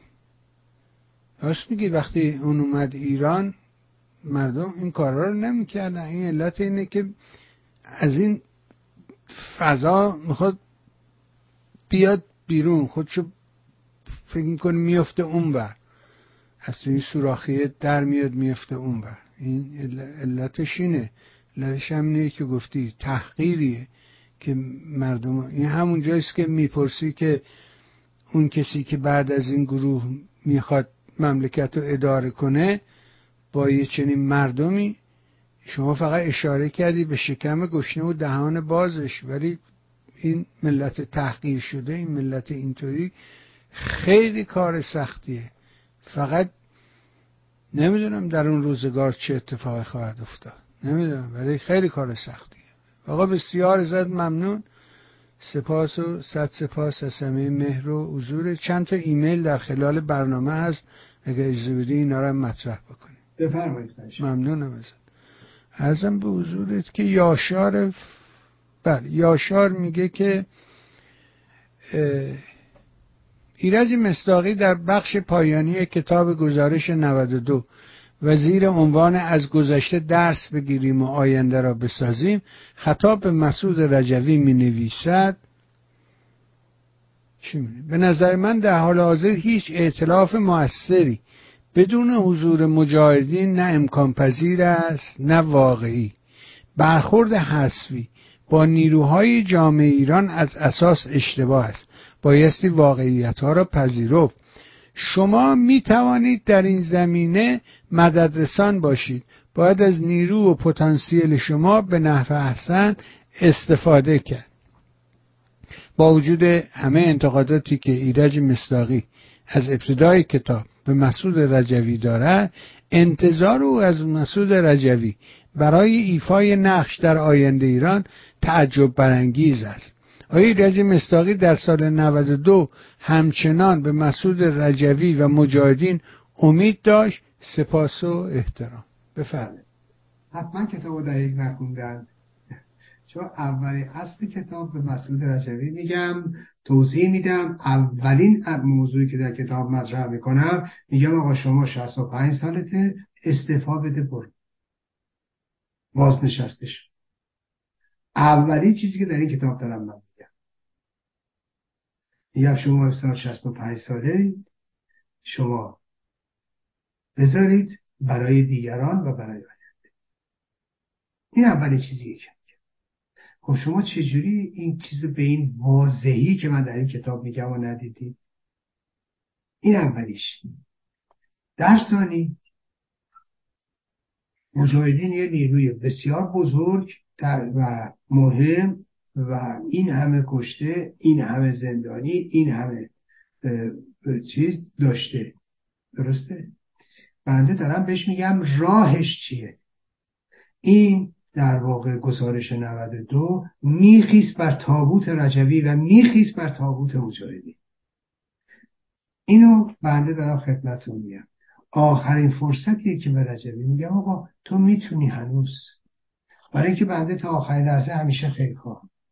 به همین دلیل عرض میکنم مسعود رجوی رو شما میتونید بعد از گزارش 92 ببینید که چجوری در منجلاب فرو رفته و به یک نیروی ضد مردمی و ضد خلقی روبرو تبدیل شده. شما بیایید نگاه کنید، کسی که یه همچین گزارشی رو می‌نویسه که شما مطرح کردید، مسعود رجوی تمام نیروهاش رو، تمام امکاناتش رو داخلی و خارجی بسیج میکنه برای اینکه با وقاحت و با رزالت نویسنده این گزارش رو بگه تواب تشنه بخونه. بعد که با تناقض روبرو میشه، ملت میگن آقا این چجوری تواب تشنه بخونه که سالیان سال تو اوورسورواز بوده، در بالاترین سطوح حقوق بشری و سیاسی شما فعال بوده، چجوری در نشریه شما مطلب مینوشته، چطوری در زندان سالیان سال نماینده زندانیان مجاهد بوده، چطوری همه زندانیان مجاهد وقتی میخواستن بیان به عراق نزد شماها ایرج مصداقی و معرف خودشون اعلام میکردن، چطوری در خارج از کشور هر کدوم یا در اونجا هر کدوم میخواستن ببرن میمادن ایرج مصداقی رو مطرح میکردن. خب اینا چجوری ممکنه؟ این چه چیزی در اینجا چجوری ممکنه که بعد این ایرج مصداقی بعد باشه تواب تشنه بخون؟ نکته جالب توجهش این بود یه روزی در سال 2000 من ترکیه بودم، بعد رفته بودم ترکیه، آخرین بار یکی ترکیه رفتم سال 2000، بعد 5 نفر از ایران اومده بودن که اینا رو خواستم ببرم منطقه. بعد گفتم تا ایرج مصداقی نیاد اینجا، تا ما با ایرج مصداقی صحبت نکنیم ما نمیریم. اینا منم موقع ترکیه بودم، اینا یهو متوسطش زنگ زد به من گفت ایرج تو رو خدا میبره این هتل اینجا، اینا میخوان تو رو ببینن. شما فکرشو بکنید. بعد یه همچه آدمای وقیحی هم اینا بمانند. نکته جالبش اینه بعد که این تناقضات جلوشون گذاشته میشد، رفتن رجوی با اون همه پستی و رذالتش یه تواب کثیفی مثل ژورک رو پیدا کرد، ژورک رو برداشت و برد و این که آقا بله من تواب بودم، من تو بند توابا بودم، من با شعبه 7 کار میکردم، اما ایرج مصداقی هم دست من بود دیگه، نمیتونست چون دیگه بگه که.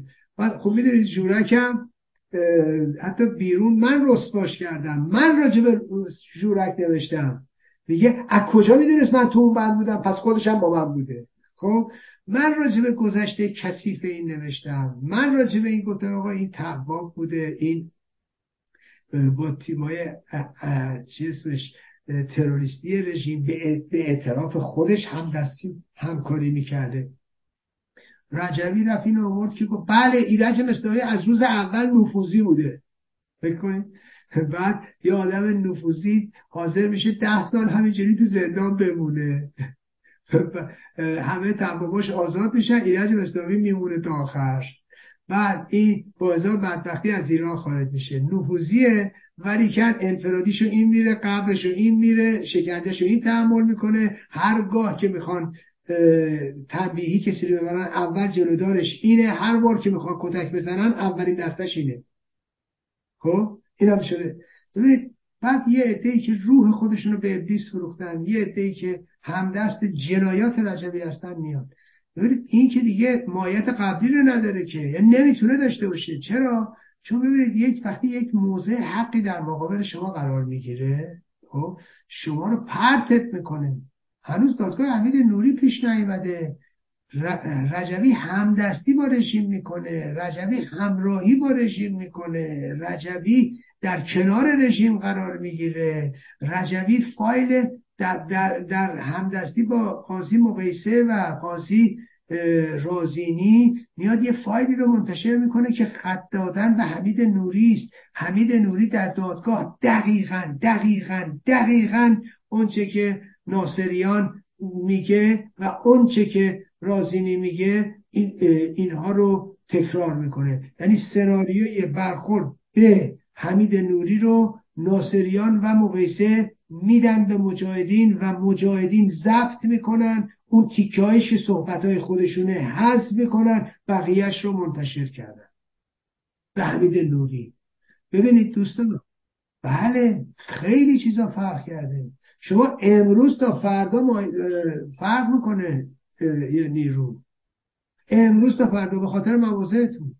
ببینید سازمان چریک‌های فدایی خلق داشت مبارزه میکرد با رژیم نکبت اسلامی در سال 58. مگه نبود؟ مگه تو کردستان مبارزه نمیکرد؟ مگه تو ترکمن‌صحرا؟ مگه تو همه اینجا اسلحه نکشیده بودن رو رژیم؟ اسلحه کشیده بودن در سال 58، هم در ترکمن‌صحرا هم در کردستان. مگه نبود؟ همین فدایی‌ها. ولی 59 چیکار کردن؟ فرخ نگهدار و آقای طاهری و جمشید طاهری و بقیه اکثریت شدن رفتن با رژیم ساختن. یعنی در عرض چند ماه ماهیت اینا فرق کرد.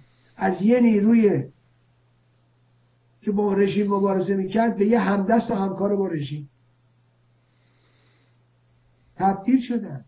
ببینید امروز فرقه رجوی به عنوان یک فرقه خطرناکه، یه جریان سیاسی نمیشه حسابش کرد. آخرین قطره هایی هم که میتونسته آدم که در واقع قطره های امید هم از بین رفت. در گزارش 92 و در گزارش 93. در گزارش 93 صدها سوال مطرح کردم، گفتم باید به این سوالات جواب بدید. خب یعنی من لحظه به لحظه قدم به قدم پیش میام و صدها سوال و بعد میام میگم این نیرو ضد مردمیه. من که از امروز به فردا بخوابم که نمیام یه چیزی بگم، که من که نمیام یه نیرو رو یه دفعه‌ای بیام بگم آقا این نیرو شد ضد خلق. نه، من لحظه به لحظه باهاش میام.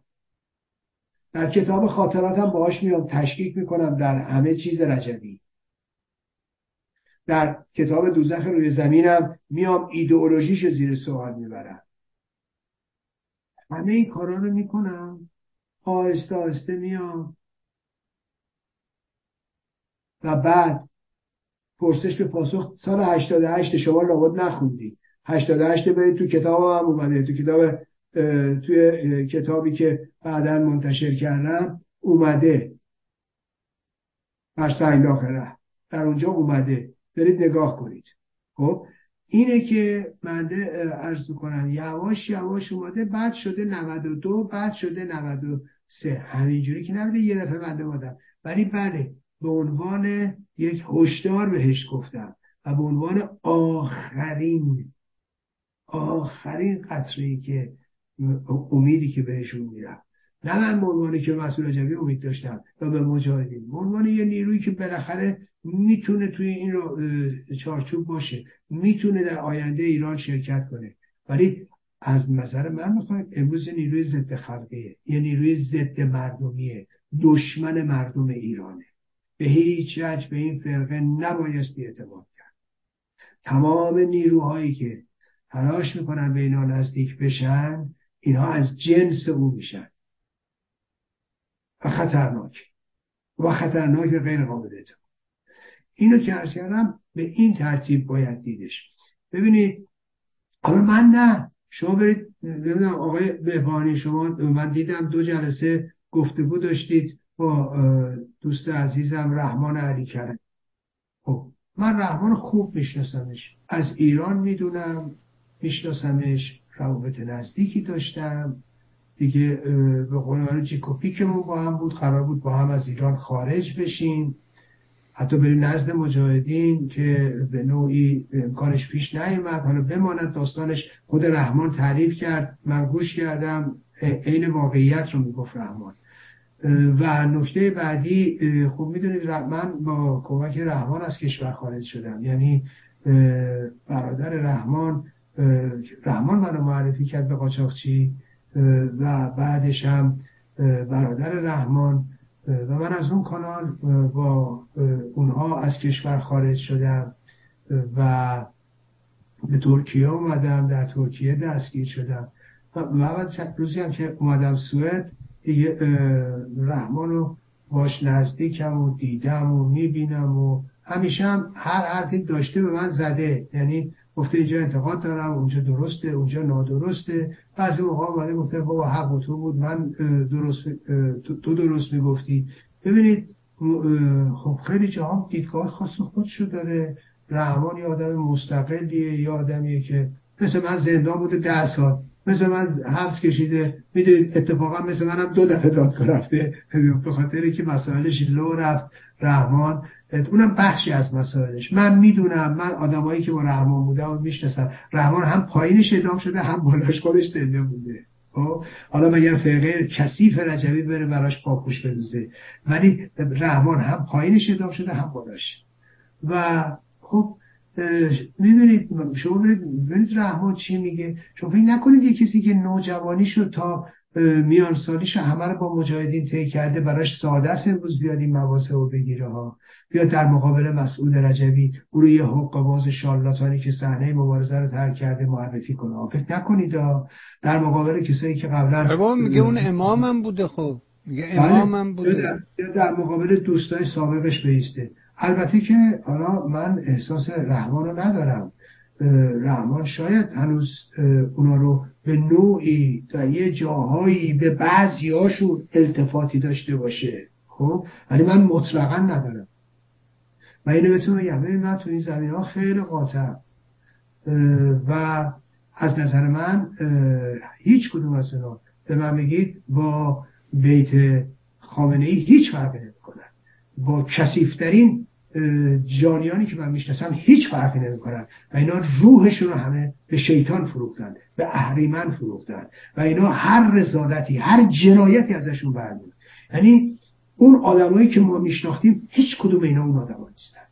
اینا یه آدمای جدیدی هستن، یعنی یه آدمایی که ریختنشون توی چه میدونم یه چرخ گوشت یه چیزی دیگه اونور قصبجبی در آورده، اینا رو خمیرشون کرده، با خمیرشون یک آدم به نظر من بسیار بسیار خطرناک، بسیار بسیار کثیف و رزد از جنس خودش به وجود آورده و از روح خودش در اینها دویده. این نظر منه نسبت به همه اون کسایی که یه موقع با من بودن، یه موقع من با اونا بودم، یه موقع رفیقای من بودن، یه موقع لحظات خوبی رو با هم داشتیم. اما این مال اون موقع است. اون موقعی بود که اینا انسان بودن. امروز ذره انسانیت در اینها وجود نداره. ذره انسانیت در اینها وجود نداره. اینه که بایستی در نظر بگیرید.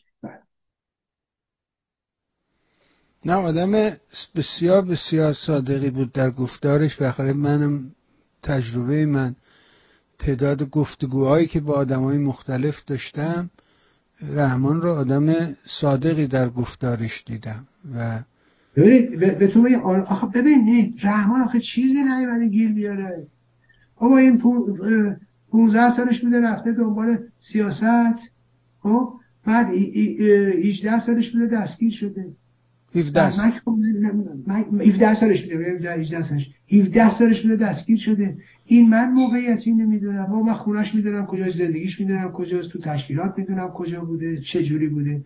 فکر کنید یه بچه‌ای 17 سالش بوده اینا تو خیابون میخوابیدن، تو حوض، تو پارک ملت میخوابیدن. من میدونم اینو بچه‌هایی که با هم بودن، حالا اونای دیگه میادن میگفتن دغدغه‌شون این بود که شب یه موقع کسی بهشون سوء استفاده جنسی نکنه.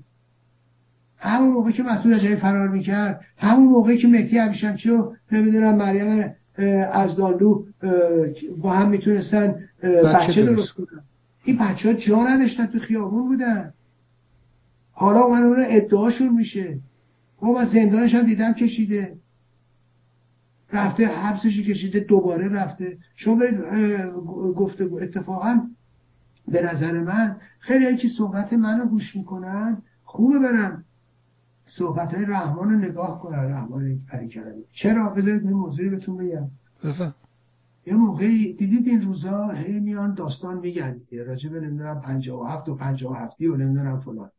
ببینید من حالا به این سوال ربطی نداشت ولی من ربطش میدم. ببینید ما دو تا مسئله است. یه دونه خوبه که اینو توجه بهش بکنیم. ما یک نیروهایی هستن که در انقلاب 57 شرکت داشتن. ملاحظه میکنید؟ حالا این میتونه حزب توده باشه، میتونه انواع و اقسام نیروهای چپ ایران باشه، میتونه مجاهدین باشه، میتونه جبهه ملی باشه، میتونه نهضت آزادی باشه. امروز همه اینا رو شما در نظر میگیرید، در شکل‌های مختلف هستن. هر نیروی، هر کسی که در انقلاب 57 شرکت داشته، توجه کنید، هر کسی، هر نیرویی که در انقلاب 57 شرکت داشته و اون انقلاب رو نکبت نمیدونه و اون انقلاب رو خفت نمیدونه و اون انقلاب رو علیه منافع ملت ایران نمیدونه و اون انقلاب رو همچنان شکوهمند با شکوه نمیدونم ضد نمیدونم فلان میدونه، اینا در مقابل ملت ایران، یادتون باشه، در مقابل منافع ملی هست. اینا کسایی هستند که ببینید اینو باید توجه داشته باشیم بهش. ولی اینو اگر میخوای بگی منظور از 57 این نیروهاست، این درسته. اما اگر 57 منظور نسل رحمان علی کریمی است، نسل مناست، خب باید خجالت بکشه. کسی بخواد اسم این نسل رو بیاره اول باید دهنش آب بکشه، بعد غلط زیادی بکنه. این نسلی است که خمینی رو از ماه به چاه کشید. این نسلی است که بچه 15-16 سالش زندانهای خمینی رو، شکنجهگاه‌های خمینی رو پشت سر گذاشت. تو میدون تیر جلوی گلوله ایستاد. این اون نسله. وقتی خواستی حرف بزنی دهنتون رو باید آب بکشی حرف میزنی. این نسلیه که ایستاد و مبارزه کرد. روزی که جرأت نمی‌کردید سرتون از توی زیر لحافتون در میارید، ولی این نسل خیابونا بود. این نسل مبارزه کرد، جون داد، پرپر شد.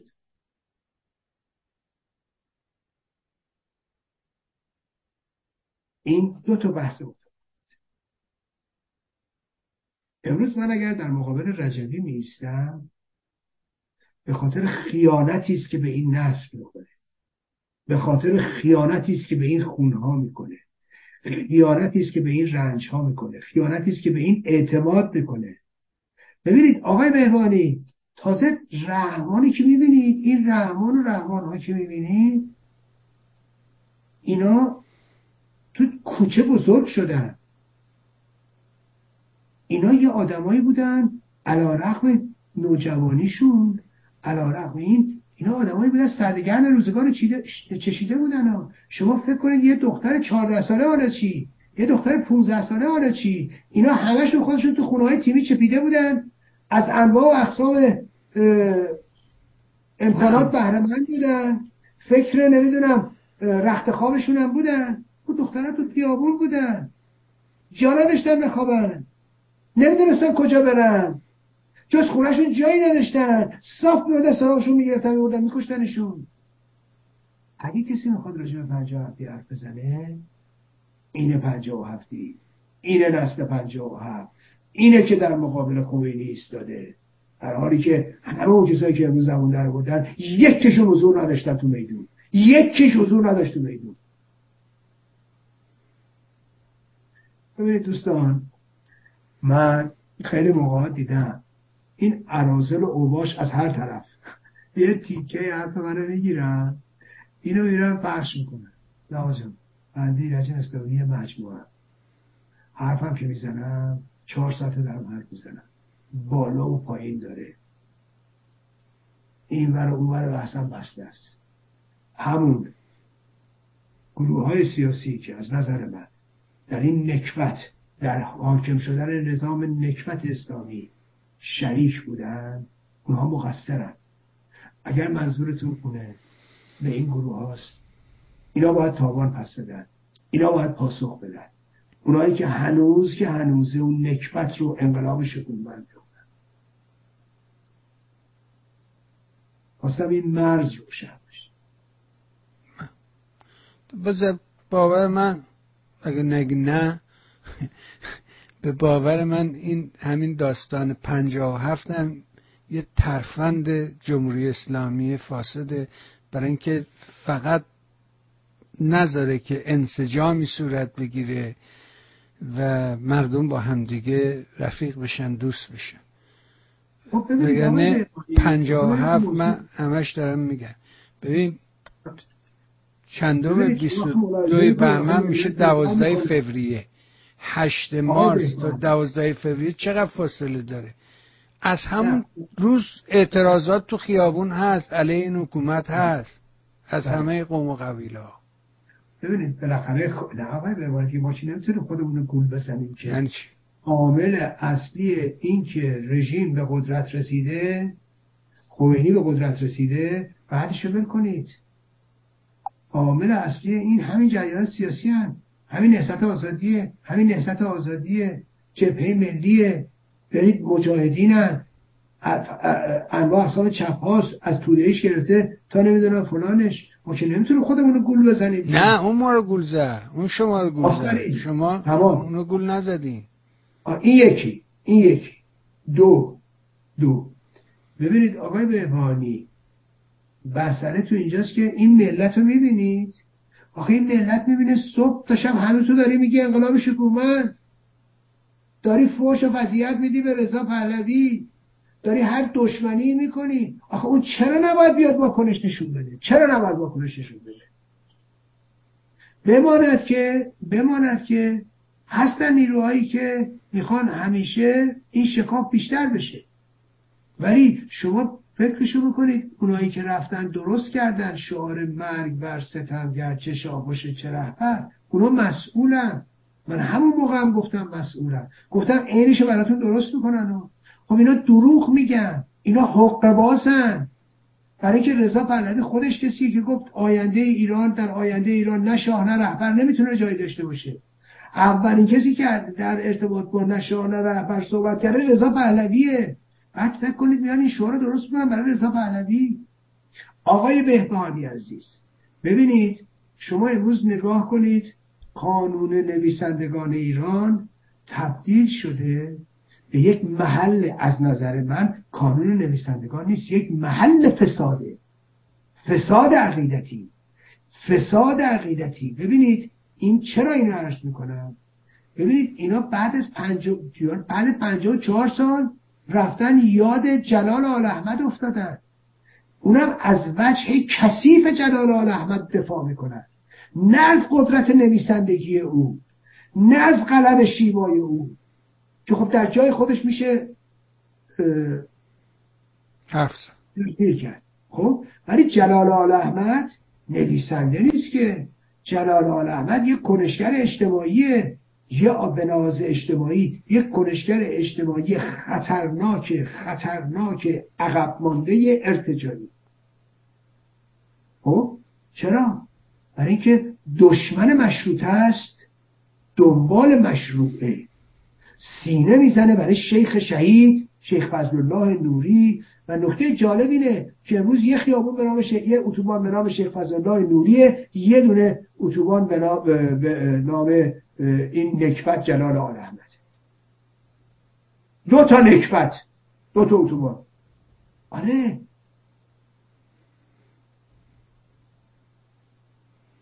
هم دست با خمینی میشه و همراه با خمینی میشه و نامه فدایت شوم و نمیدونم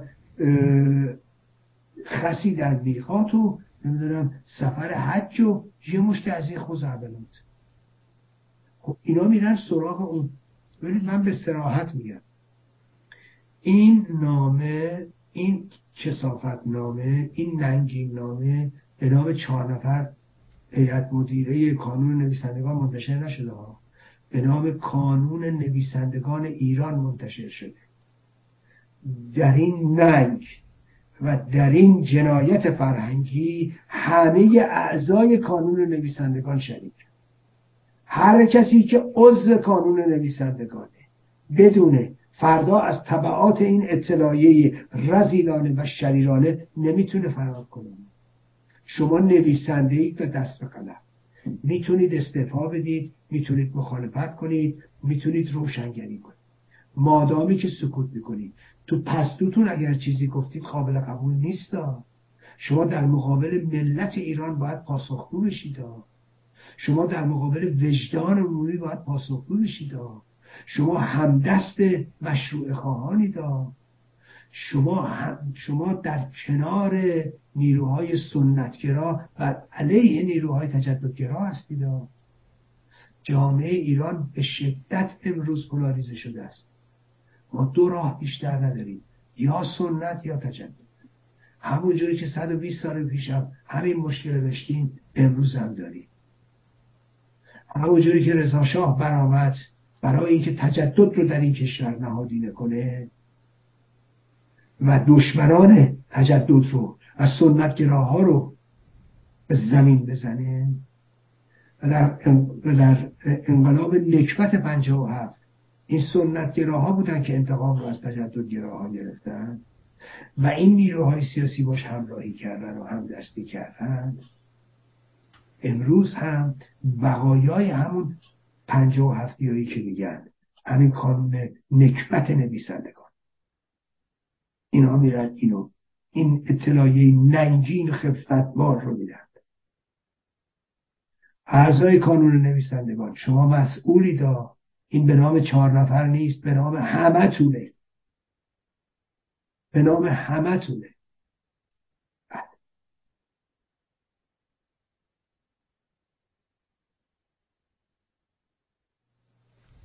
که داشتم میگشتم دنبال این ایمیله، متاسفانه پیداش نکردم، که واقعا آدم خجالت میکشه از اینا که چقدر سخیفن، چقدر کوچولوان، چقدر نفهمن و چجوری دست و پا میزنه در دفاع از این نظام نکبت در قالب این که من مخالف این نظامم، ولی همه هدفش اینه که این نظام بمونه، نفعش در این حضور این نظامه.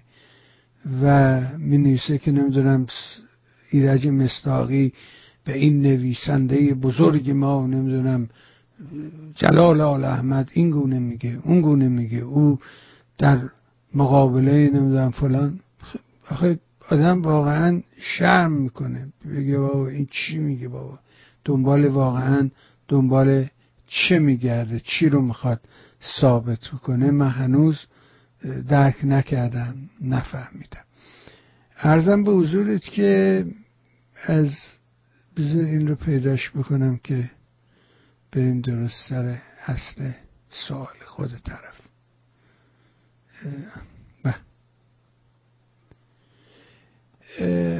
بهرام می نویسه که بابک یزدی عضو حزب کمونیست کارگری گفته مسیح علی نژاد منشور دیگری تهیه کرده بود ولی در نهایت تصمیم گرفت به نفع منشوری که حامد اسماعیلیون تهیه کرده منشورش را کنار بگذارد. نظر آقای مصداقی رو درباره اظهارات بابک یزدی بپرسید. حالا برای کار نکرده و برای کار منشور در نیامده که آدم نظر نمیده که. حالا بعد از این اخبار ندارم اون منشوری که بیرون اومده بود، حالا فکر حامد اسماعیلیونه، فکر هر که دیگه است، فضاحتبار ضد ایران، ضد ملیه و اون منشور نشون دهنده افکار ایشون بوده و با تهیه کرده. حالا این که دیگه مسیح علی نژاد چی تهیه کرده بوده، حالا من فکر نمی کنم مسیح علی نژاد شعور این چیزها رو داشته باشه. ببینید مسیح علی نژاد، خب من به عنوان کسی که مثلا مصاحبه بکنه با آدم، مصاحبه گر باشه، برنامه سازه، ولی مسیح علی‌نژاد که رهبر سیاسی نیست، که رهبر اپوزیسیون نمیتونه بشه، یا نمیدونم منشور نویس نمیشه بشه. مسیح علی‌نژاد شعوری حرفا رو نداره. منتهای مطلب باورش شده، یه آدم سفیهی که باورش شده این رهبره، باورش شده این قرار ملکه بشه. ملاحظه میکنیم؟ خب این فکر میکنه صحنه سیاسی به همین سادگیه. به قول خودش تو اون نشریه مصاحبه کرده بود، میرفته با این و اون، به قول خودش با این و اون میرفته صیغه میشده که اطلاعات کسب کنه. حالا چه اطلاعاتی کسب کرده الله اکبر. خب فکرشو بکنید. بعد فکر میکنه صحنه مبارزه اجتماعی هم. حالا فکر کنید همه اینا که میگه راسته ها، یعنی با قصد این که اطلاعاتی کسب کنه، حالا چه اطلاعاتی، میرفته صیغه میشده. بسیار خب این چیزی که خودش مطرح کرده. ولی حالا نکته جالبش اینه، فکر میکنه میدان مبارزه هم همینه. بابا قربون شکل میدان مبارزه که این نیستش که. حالا تو برای گذران زندگیت میرفتی از این کارا میکردی، برای مبارزه که دیگه نمیتونی از این کارا بکنی که. ببینید اگه او در جای خودش هم میمون، زندگی شخصیش که میگفتی این کارا رو میکرده به خودش ربط داره، منم مشکلی ندارم. حالا یکی میگه من روابط آزاد داشتم این کارا رو میکردم، یکی میگه من رفتم صیغه میشدم این کارا رو میکردم. بماند که این رژیمی ها روابط، چون فلاحیان و اینها همشون میدونید آخوندها همه داستانشون اینه، با هر کی میخواد بخوابن صیغه‌اش میکنن، میخوابن، هیچ کی نمیتونه یقه‌شون رو بگیره. تا میگی چی میگه صیغه نامه هم دارن. خب اینم بهتون میگم، فقط اسم می‌نویسن امضا میکنن. ولی حالا اون فلاحیان که دیگه نیاز نداره، اگه خواستن صیغه نامه رو میفرسته. خب کسی جرئت نداره ازش بپرسه. ولی کلا عرض میکنم اون دیگه به خودشون ربط داره. میتونه روابط آزاد داشته باشه، با هر کی بره. ولی بحث بر سر اینه که حالا اینجا با توجیه که من میخوام برم اخبار به دست بیارم. خب نمیخوای گذران زندگی تو کنی، زندگی سخته، اینم پوشش براش درست کردی. ولی تو مبارزه که دیگه نمیشه اینجوری که اگر میرفتی تو همون کار خودت، تو همون سطح خودت، اشکالی هم نداشت، هیچ مسئله‌ای نداشت. ببینید اساسا مسیح علی‌نژاد از کجای حرف هم براش ایجاد میشه؟ ایجاد که نمیشه، بالا میاد مطرح میشه، در جایی میاد که صلاحیتش نداره. بعد شما فکر کنید اون آقای امیرحسین اعتمادی نوشته این آدم پرخاشجو و سلطه طلب و فلان، فکر کنید مثلا با رضا پهلوی رفته طرف باورش شده. من مطمئن بودم برای همین شما نگاه کنید هنوز اینا با هم نرفته بودن. آقای بهبانی، من در همون نوامبر پارسال بعد مصاحبه کردم با خود شما، برید نگاه کنید در طور مسیح علی‌نژاد همین حرفایی که امروز میزنم و زدم. گفتم یا رب مباد که گدا معتبر شود. گفتم در حیرتم از نخوت رقیب، یا رب مباد که گدا معتبر شود. این نخوت رو برید ببینید در گزارش، در اظهار نظر آقای امیرحسین اعتمادی به نقل از شاهزاده رضا پهلوی، یا اون داره بیان میکنه این موضوع از توی ایشون، برید ببینید هست یا نیست. در تعنای حیرتم از نخوت رقیب. آقا این نخوت آدم میبینه، این میبینه طرف این افتادگی رو نداره، این به ضرر خودش هم تموم میشه، به ضرر خودش تموم میشه. مسیح علی‌نژاد اگر در حد یه ژورنالیست میموند کارش موفق بود، موفق هم پیش میرفت، این داستان هم براش پیش نمیومد. میتونست یه ژورنالیستی باشه که به نفع مردم ایران باشه، به نفع جنبش باشه، به نفع آلترناتیو باشه.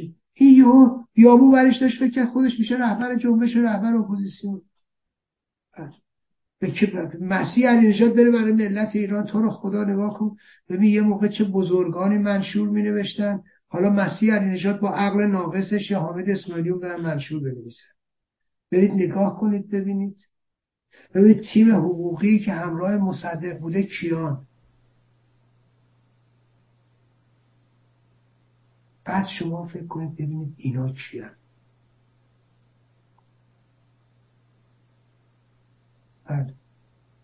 نه ممنون. چی بگم؟ نمیدونم. فکر میکنم که سمیرا می نویسد سلام جناب آقای مصداقی، میخواستم ببینم بود و نبود مسعود رجوی اصلا چه اهمیتی برای کسی داره یا اصلا برای کی مهمه که نمیخواد خودشو نشون بده. حالا مثلا اگه میومد جلوی دوربین چی عوض میشد که اصرار داره غیبت در غیبت باشه؟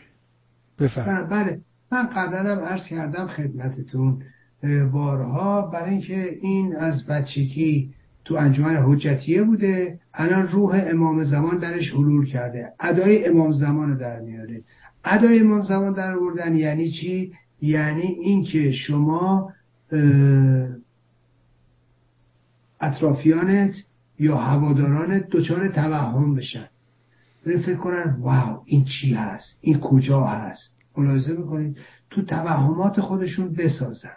مسعود رجوی اگر حی حاضر بود باید پاسخگو میشد. این رفته قایم شده، رفته فرار کرده و بعدم میبینی عکسای مکوش مرگمار 30 سال پیش رو توش شدهشو بیرون میده. مسعود رجوی امروز 75 سالشه، برید ببینید عکساشو چند ساله بیرون میده. خب این آدم یعنی قالتاقه، حقابازه، یه تعداد آدمی رو هم با خودش الاف کرده و همراه کرده و روح اونام روحشون رو به ابلیس که این باشه فروختن، به اهریمن که این باشه فروختن و اینم به زندگی ننگین کثیف خودش ادامه میده تا لحظه ای که سقط کنه. بسیار، یعنی دنبال امام زمان شدنه بر اساس همون اندیشه ها. لورام می نویسه که سلام آقای مصداقی، خواستم یه یادآوری خنده‌دار بکنم از پیشبینی امید نادان که اوایل محکوم شدن حمید نوری وقتی تو برنامهش شما رو دید که دارید شادی میکنید و میرقصید، گفت خواهید دید که تا 5 ماه آینده ایرج مصداقی بابت شواهد دروغ به زندان خواهد رفت، حمید نوری آزاد خواهد شد. به راستی امید نادان شوخی خدا بوده با دنیای سیاست. اینم لطیفه. البته امید نادان یه من که قبلا هم گفتم این عنصر فرید وابسته به نظام نوکر نظامه که یه موقعی میگفت شاهنشاه خامنه‌ای و نمیدونم کوروش و سپاه قدس هم میگفت این سپاه پاسداران سپاه قدس هم میگفتش که این سپاه گارد جاویدانه و درون یه مشت از این خزعبلات و یه آدم خیلی خیلی کثیف و حالا گفتنی رو چه به اینا زیاده، ولی بله فقط هم این نبود که از این حرفا میزد امید نادان. خب میدونیم که افراد خیلی خیلی بیشتری بودن.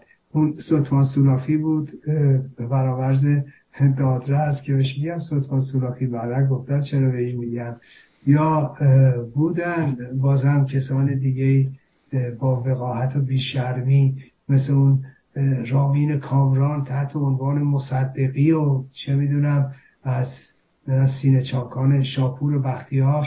این هم یادتونه چه یقه درانی میکرد. یه داریوش برادری اکثریتی پست رزل در آلمان، اونم یکی دیگه از همین کثافت ها بود. علی جوانمردی و یایتون رفته. حسن دایی دیدید چه جنگولک بازی در می آورد. حسن دایی که نمیدونم آی من از 2 کانال در ایران میدونم معتبر که ایرج مصداقی حمید نوری رو برای سفید کردن که امنیتی رو به تور انداختن. البته حسن دایی چون روابط ویژه با داخلی ها و امنیتی ها و اینا داشته، روابط ویژه داشته، ایشون حتما که بایستی از این نوع اطلاعات داشته باشه. چون آقای حسن دایی میدونید که این همسر اولش دختر علی اکبر پوراستاد بود. یادتونه نماینده مجلس ایشون؟ بله یادمه، خوب یادمه. بله حسن دایی داماد علی اکبر پوراستاد بود. از اون چه میدونم مؤتلفه‌ای ها و بازار آهن و آهن فروش های معروف و اینا. این داماد علی اکبر پوراستاد بود.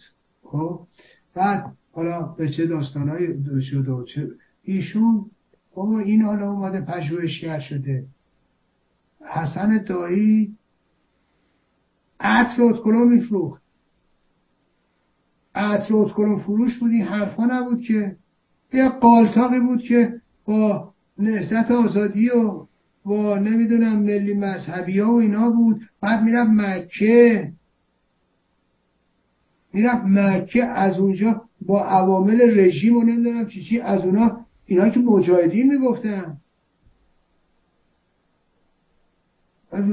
بعدن شد حسن مجاهد.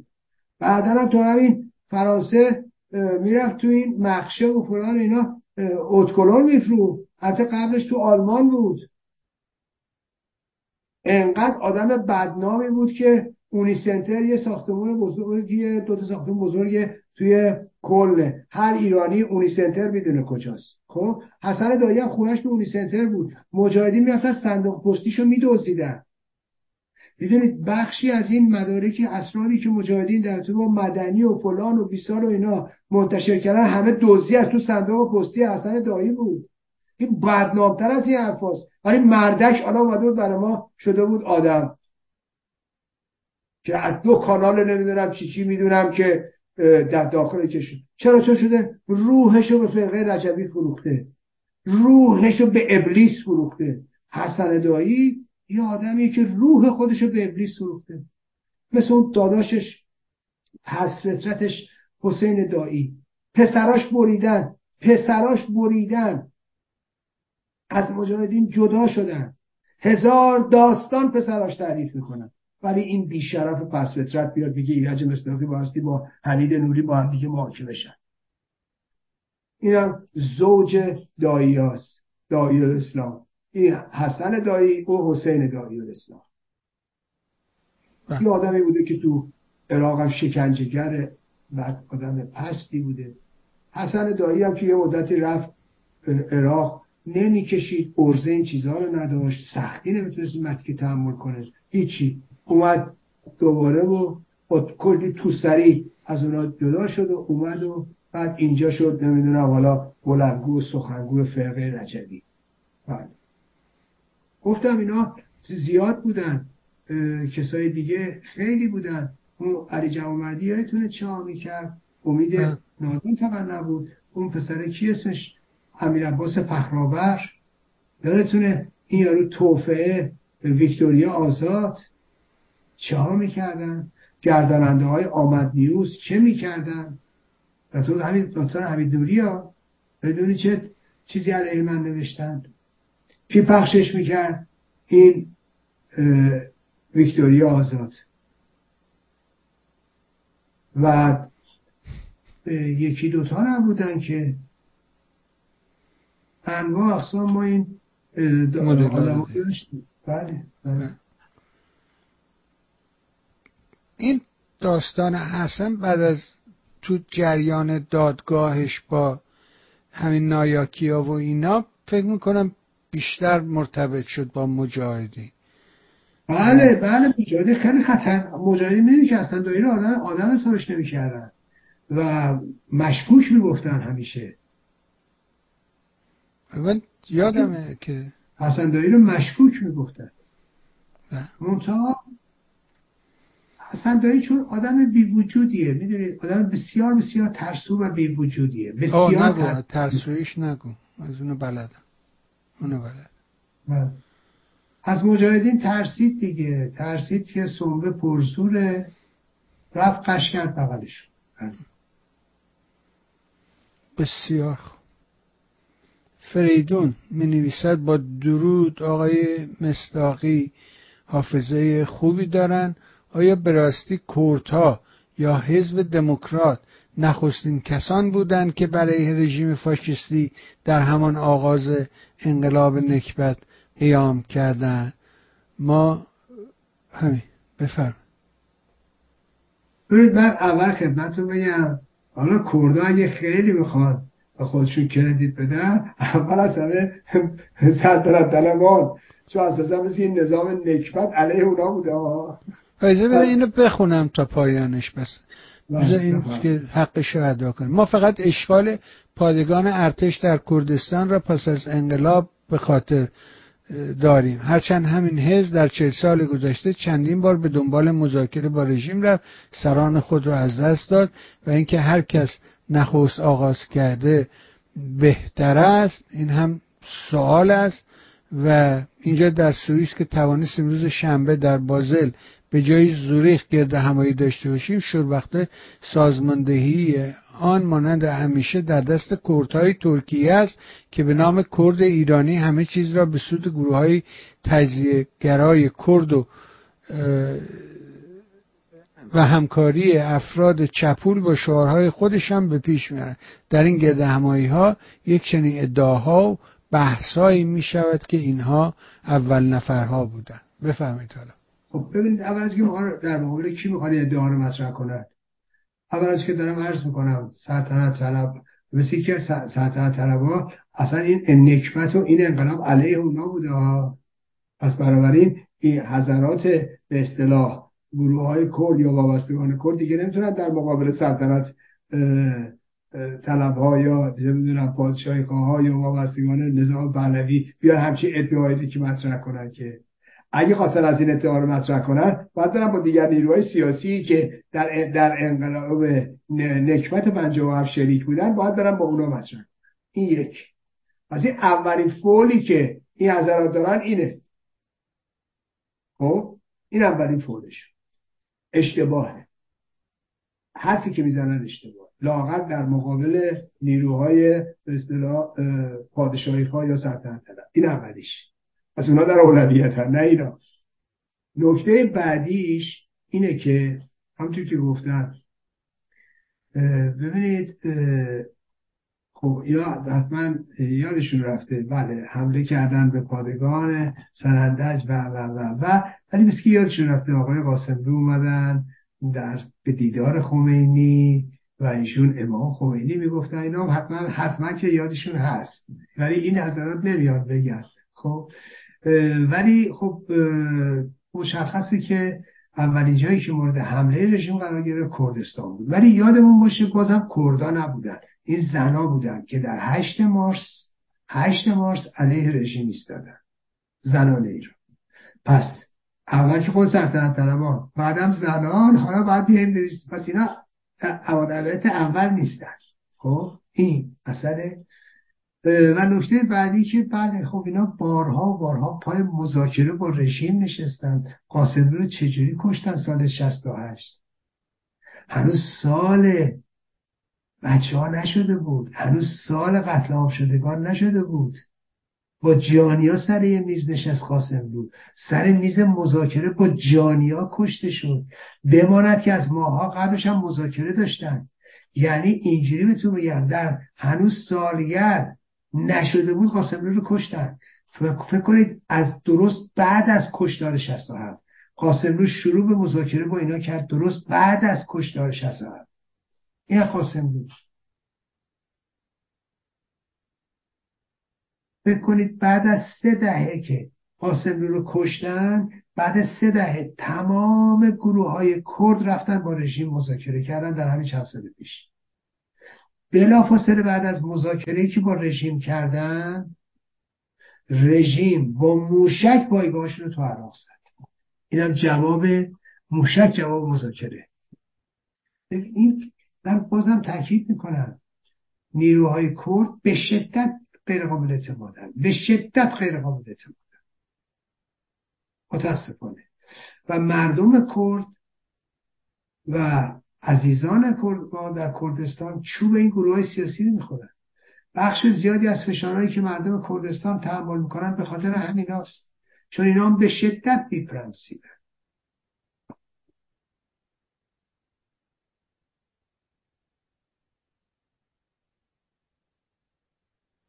بسیار ممنونم از شما. بله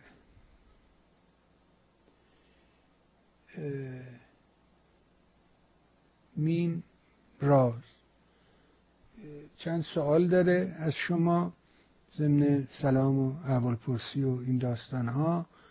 از موقعیت کاوه افراسیابی پرسیده و افراد دیگه، و اینکه این دانشگاهی ها و تحلیلگران رسانه‌ای که برای جمهوری اسلامی یقه درانی میکنن، مثل حمید مولانا که به عنوان پروفسور در بنگاه سوال ستون ثابت داشت و در نهایت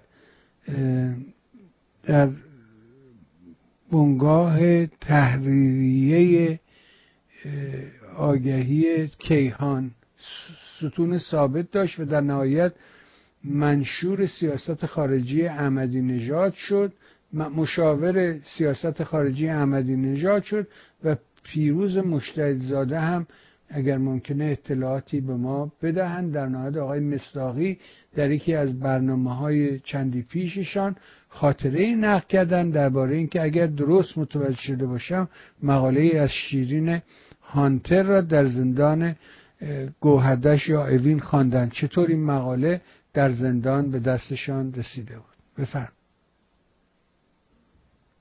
من که کاوه افراسیابی رو که گفتم یه آدمیه که پروندهش رو بزنید دادگاهش و اتهاماتش اینا همه میاد دیگه و قابل دسترس هر کسی بره بزنه کاوه افراسیابی براش میاد، یعنی چیز خاصی نیستش. و اول برنامه توضیح دادم 260,000 دلار پول گرفته، مزدوری رژیم کرده، حالا که نمیخواد بره ایران. البته او هنوز اعتبارا شهروند آمریکاست چون یکیشون گرین کارت داشت. خب این یه مسئله است. یه مسئله دیگه که اون پیروز مجتهدزاده یه دونه از این سلطنت طلب ها بود در لندن، بعد یه آدم یه سازمانی هم درست کرده بود از 2 خواهر سرب با ریشه سرب کلاهبرداری میکرد. من یه مقاله نوشتم راجع به پیروز مجتهدزاده سالها پیش.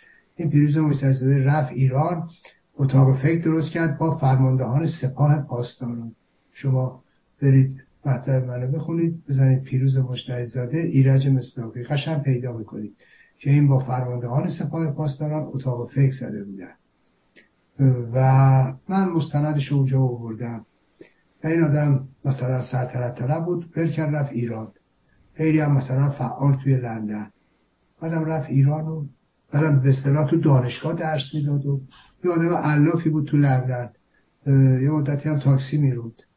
ولی خب دیگه اینا آدما علاف بعد میرن ایران میشه استاد دانشگاه. من آقای پیروز مجتهدزاده است. بعد پیروز مجتهدزاده. بعد نکته آخرش گفتن راجب چی بود؟ نکته آخری حمید مولانا بود. همین حمید مولانا. خب او مثلا ربطی به این ور و روزنامه‌نگارا نداره. حمید مولانا یه آدم رزدی بود تو امریکا، این ستون پروفسور هم بهش میگفتن، بهش بسته بودن. اینم خب همینجور که گفتن بعد تو جایگاه شریعت مداری ستون داشت، همیشه خزعبلاتی علیه آمریکا و امپریالیسم و اینا مینوشت.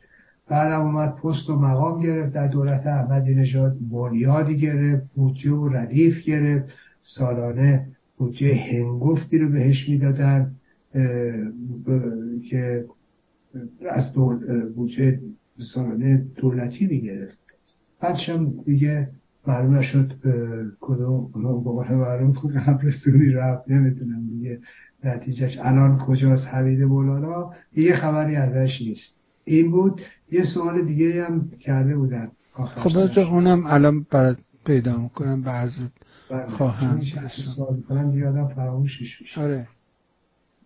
خواجه کشور حمید مولانا پیروز مجتهد دانشجوی. آخر من بخونید آقای بهبانی. همون من اول داری میخونید؟ نه همون آخرش همین نبود آقا، چیزی نبود. فرض شد حمید مولانا پروفسوری گرفته، پیروز مجتهدزاده اگر مناسب داشتند و وقت داشتن بپردازید. بحث مبادله زندانی ها بود. چیز همین بود آقا، منافع بیچون چرا چیز دیگه سوال کنم. آها نه، این نامه‌ای که از شیرین هانتر به دست شما چگونه رسید؟ میدونم دیگه، اون آخری مفید بود. نه که روزنامه رژیم نوشت. اون مقاله از طریق روزنامه کیهان به دست شما. روزنامه می نوشت کیهان اطلاعات اینو مطالب اینا چاپ میکنه دیگه، کاری نداره، مطالب روزنامه‌های خارجی رو الان چاپ میکنه. عرضم به حضورت که یکی دو تا سوال هست، اینا رو حتما باید بپرسم. سوال زیرکی. بله میان پرست نوشته این که چرا ارتجاع سرخ و سیاه و جمهوری‌خواه و مشکلشان با پرچم شیر خورشید و نماد ملی و کلمه ملت ایران و هویت ملی دارن چیه؟ آیا آنها هویت خود را در دشمنی با شاهزاده رضا پهلوی می‌بینن؟ مگه در سالگردمهسا پرچم شیر خورشید و نمادهای ملی را ندیدن؟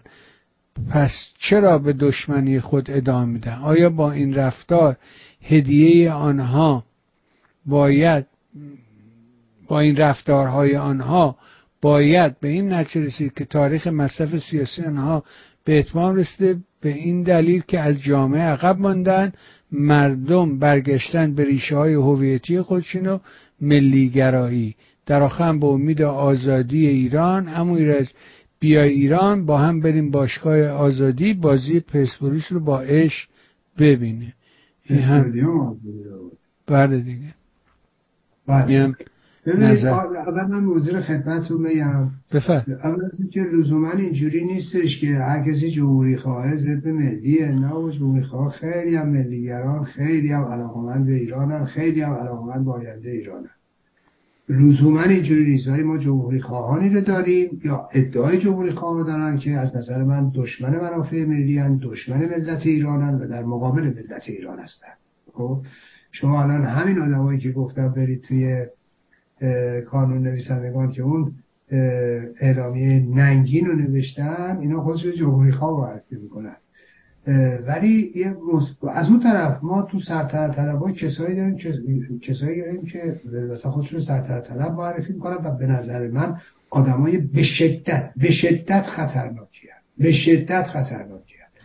و من توصیه میکنم به شاهزاده رضا پهلوی، توصیه موکد میکنم هرچه بیشتر مرزبندی خودش رو با اینها روشن‌تر کنه. البته که ایشون دائما میگه هر کی مثل من حرف نمیزنه، هر کی مثل من رفتار نمیکنه از ما نیست. ولی باز هم تاکید میکنم که این مرزها هرچه مشخص‌تر بشه و اینا رو یکی از لازم بشه، هم ماست که بگیم، هم خود ایشونه که در جهت ایزوله کردن اینا حرکت بکنه، فضای حرکتی به اینا ندن. ملاحظه میکنید. ولی در هر صورت امروز ببینید همه اونایی که به نظر من پشت پرچم نه شاه میخوایم نه رهبر، مرگ بر ستمگر جمع شدن، اینها چه بخوان چه نخوان در جیب خامنه‌ای قرار دارن. و من باز هم تاکید میکنم برای اینکه ما امروز یه جبهه بیشتر نداریم، جبهه مردم از نظر من یه راه بیشتر نداریم، یا ما تجدد خواهیم یا ما سنت گراییم. در انقلاب 57 هم میدونید تفاوت‌ها خیلی زیاد بود. نیروهای مثلا تو شما فکر کنید چپ ایران از حزب توده بود تا سازمان انقلابی که بعداً حزب رنجبران شد. مذهبیاش از رژیمیا و مؤتلفه و اینا بود تا نهضت آزادی و تا مجاهدین. ملیگراش هم ملیونش هم تحت عنوان، البته که ملی که چه عرض کنم، جبهه ملی بود تا نمیدونم جبهه دموکراتیک ملی. درسته؟ انواع اقسام بودند، همه با همه بدون استثناء در خدمت سنت بودند، با همه تفاوت‌هایی که دارند، با همه اختلافاتی که دارند، با همه فاصله هایی که با هم دارند، همه در خدمت خمینی، همه در خدمت سنت و نیروهای کهنه پرست و کهنه گرا بدون استثنا. یک، امروز هم ما باید توجه کنیم یه نیرو داریم، نیروی ملیه، نیروی تجددخواه، نیروی نوگراست. در مقابلش یه نیروی کهنه پرسته، در واقع یه نیروی سنتگراه با انواع اقسام، همون داستانی که راجع به 57 گفتم الانم تو اینا هست. من این نیرو رو اصلا یه دست نمیبینم. توشون میتونه جبهه ملی‌ها، اون به اصطلاح جبهه ملی‌ها ملیون باشن، اصلاح طلبهای داخلی خارجی باشن، میتونن چپا باشن، مجاهدین باشن. چپا که میگم چپ قزمی تو درمونده رو میگم، مجاهدین باشن، فرقه رجوی باشه. اینا همشون از نظر من امروز چه بخوان چه نخوان در کنار خامنه‌ای هستند. با شعارهایی که مطرح میکنن، با عملکردی که دارن، در کنار خامنه‌ای هستند و در جهت تثبیت موقعیت خامنه‌ای و در جهت تثبیت موقعیت ارتجاع و در جهت تثبیت موقعیت نیروهای کهنه‌گرا و سنتگرا هستند، در مقابل نیرویی که متکی به مردمه و موجی که داره میاد، زن زندگی آزادی، موجی که روسریهاش رو برمیداره، پا میسوزونه، پاره میکنه، پا به صحنه اشتباه گذاشته و میبینیم هر روز که جلوتر میریم این واقعیت مشخص‌تر میشه. ببینید، من باز تاکید میکنم دوستان، مثال تاریخی میزنم. در سال 1304 وقتی که رضا شاه به قدرت رسید،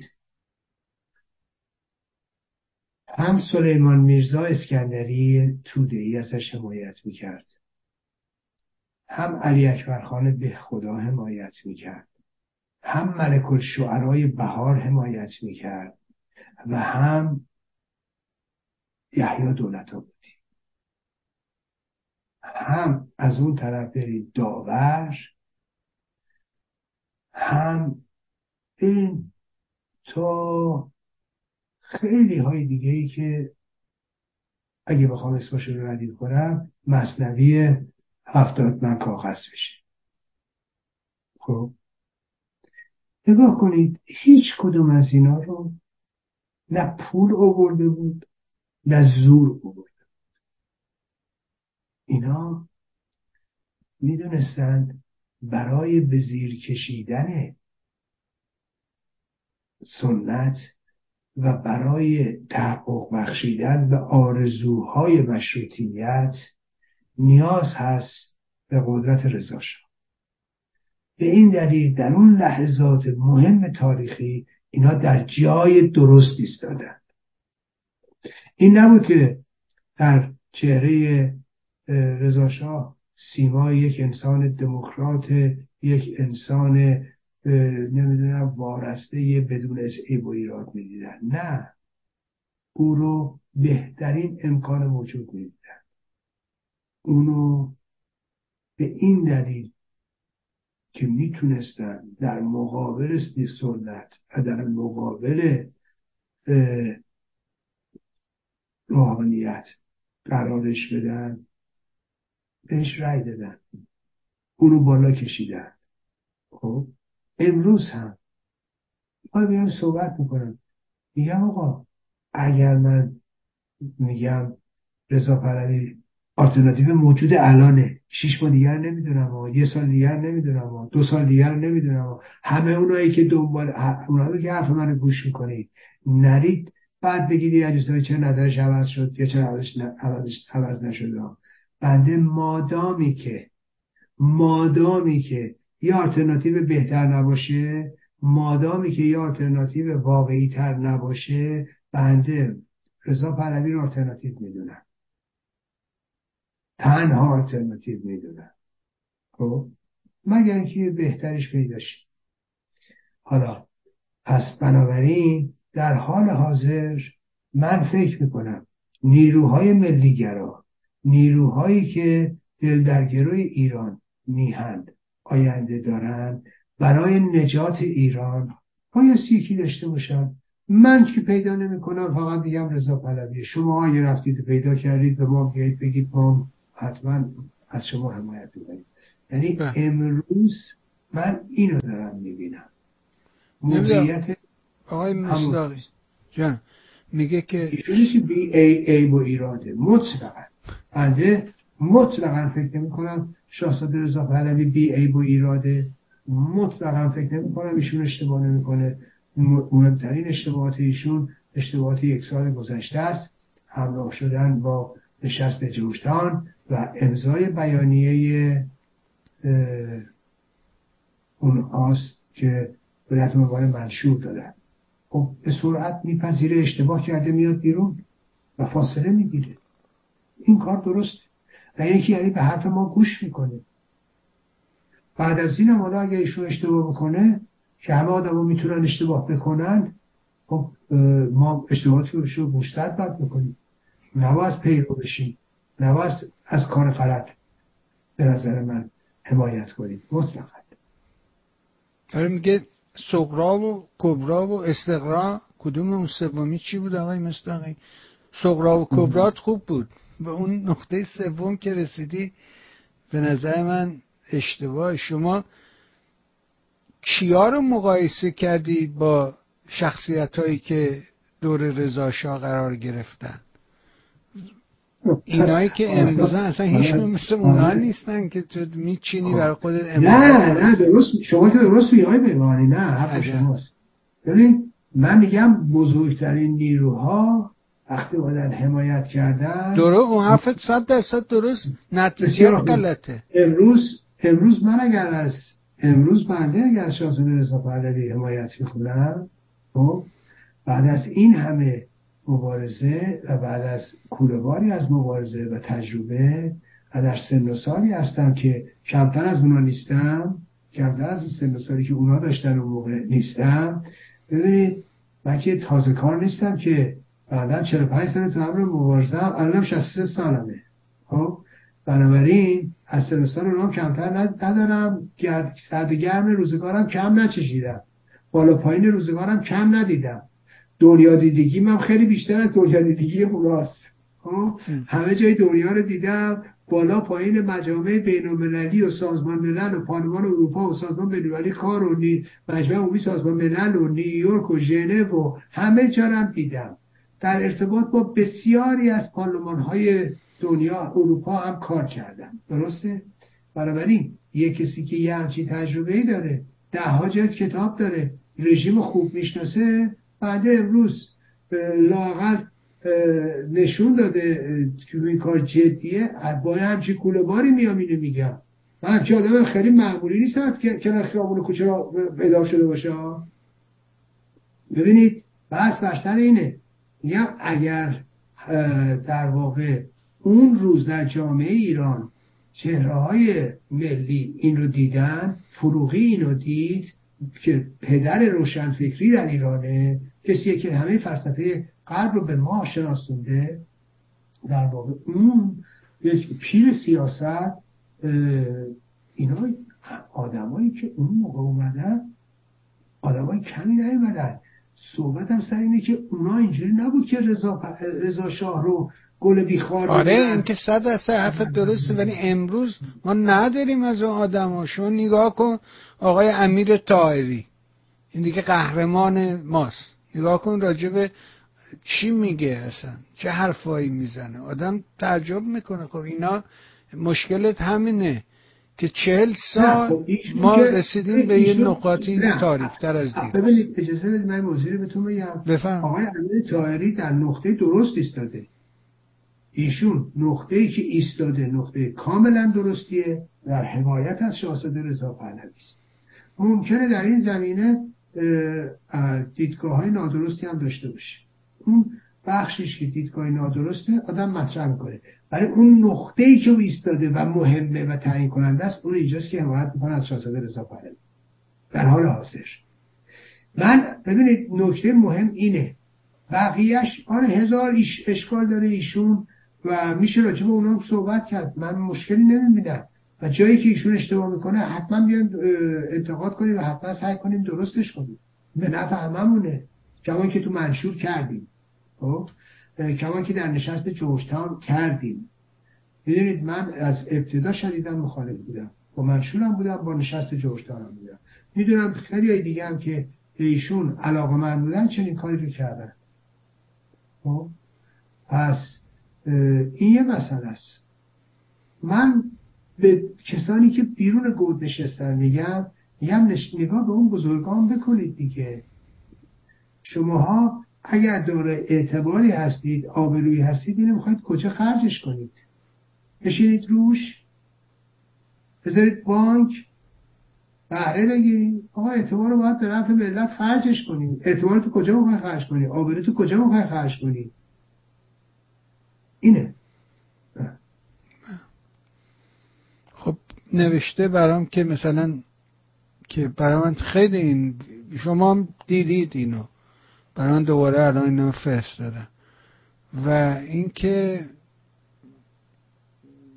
مثلا اشتباهات شاهزاده مربوط به خودش هم نیست، اطرافیانش هم. مثلا یه ویدیویی منتشر شده که همسر شاهزاده ایستاده دارن سرود ملی همین ای ایران مرز پرگوهر رو میخونن، بغل دستی میگه تو هم بخون، میگه من بلد نیستم. بعد خب اینو بوق کردن که یه آدمی معلومه که این سرودی که 40 چند ساله داره خونده میشه، این آدم آقا بلد نیست جرمه مگه؟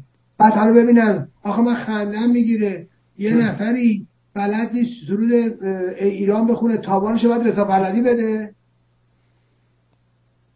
آقا بخواید بهانه هم جور کنید، یه بهانه درستابی جور کنید. آخه هر کسی هر حرف حماقت آمیزی میزنه که مثلا مواضع شریرانه میگیره یا مواضع احمقانه میگیره، مثلا از سلسله پهلوی هم دفاع میکنه یا از شاهزاده رضا پهلوی دفاع میکنه. های دیدی اطرافیان رضا پهلوی چی میگن؟ ای بابا، آقا خود آقای رضا پهلوی زبون داره، کتاب داره، قلم داره، نوشته داره، موضع داره، هر کدومش اشکال داره بیا اونو بگو. ای بابا،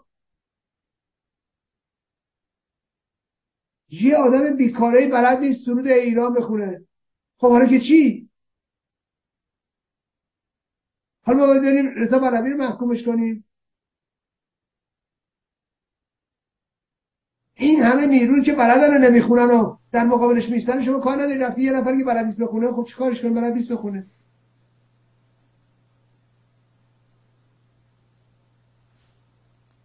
مردم ایران مسلمانن، ببین چند درصدشون بلدن نماز بخونن؟ خب بلد نیست نماز بخونن، حالا چی؟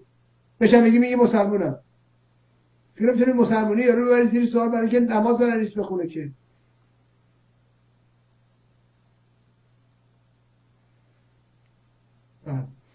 باز دوباره تو اون استدلالی که میکنی که من میگم آقا اینا که شما از دوره رضا شاه نام میبری و اطرافیانش میگی تشخیص دادن، چرا امروز تشخیص نمیدن؟ یکی هم نوشته که خب رضا پهلوی رضا شاه نیست، همراهشان هم داور و بهار و بقیه نیستن. اینم باید پاسخ بدیم. خب اول از اون که رضا شاه خودش یه نفره، همراهان نداره، بقیه میرن ازش حمایت میکنن. رضا شاه نه حزب داره، اولین پادشاه ایرانه که با رأی به قدرت میرسه، نه با ایل، نه با اسلحه، نه با زور.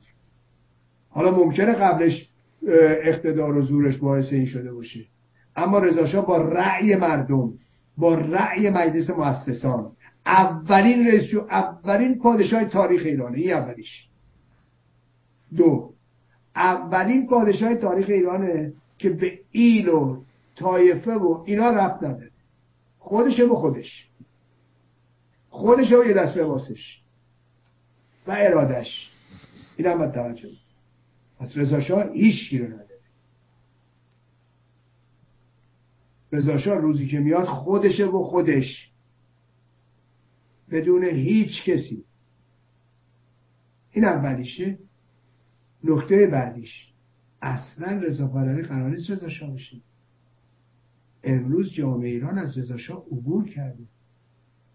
اصلا چکمه در جامعه ایران امروز جوابگو نیست.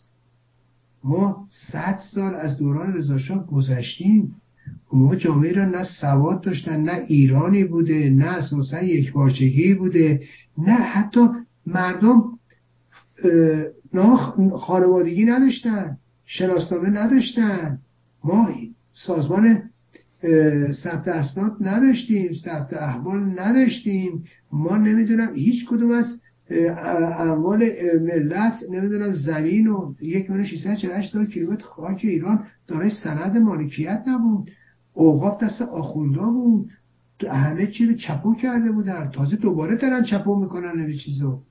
دوستان عزیز، در اون شرایط یه رضا شاهی اومده، نه راه شسته داشتیم، نه راه آهن داشتیم، نه ادارجات داشتیم، نه دادگستری داشتیم، نه وزارت آموزش و پرورش داشتیم، نه وزارت دارایی داشتیم.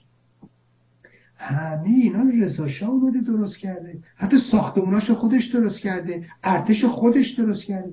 اصلا مثل امروز نیست که امروز جامعه تعداد دانشجوهای دخترش بیشتر از پسرشه، فهم و شعور دخترها بیشتر از پسراست. اصلا اینا ربطی نداره به جامعه اون روز. قرار نیست رضا پهلوی رضا شاه بشه که اصلا جواب نداره. خودش هم داره اون شخصیت نیست، خودش هم داره اون ادعا نیست.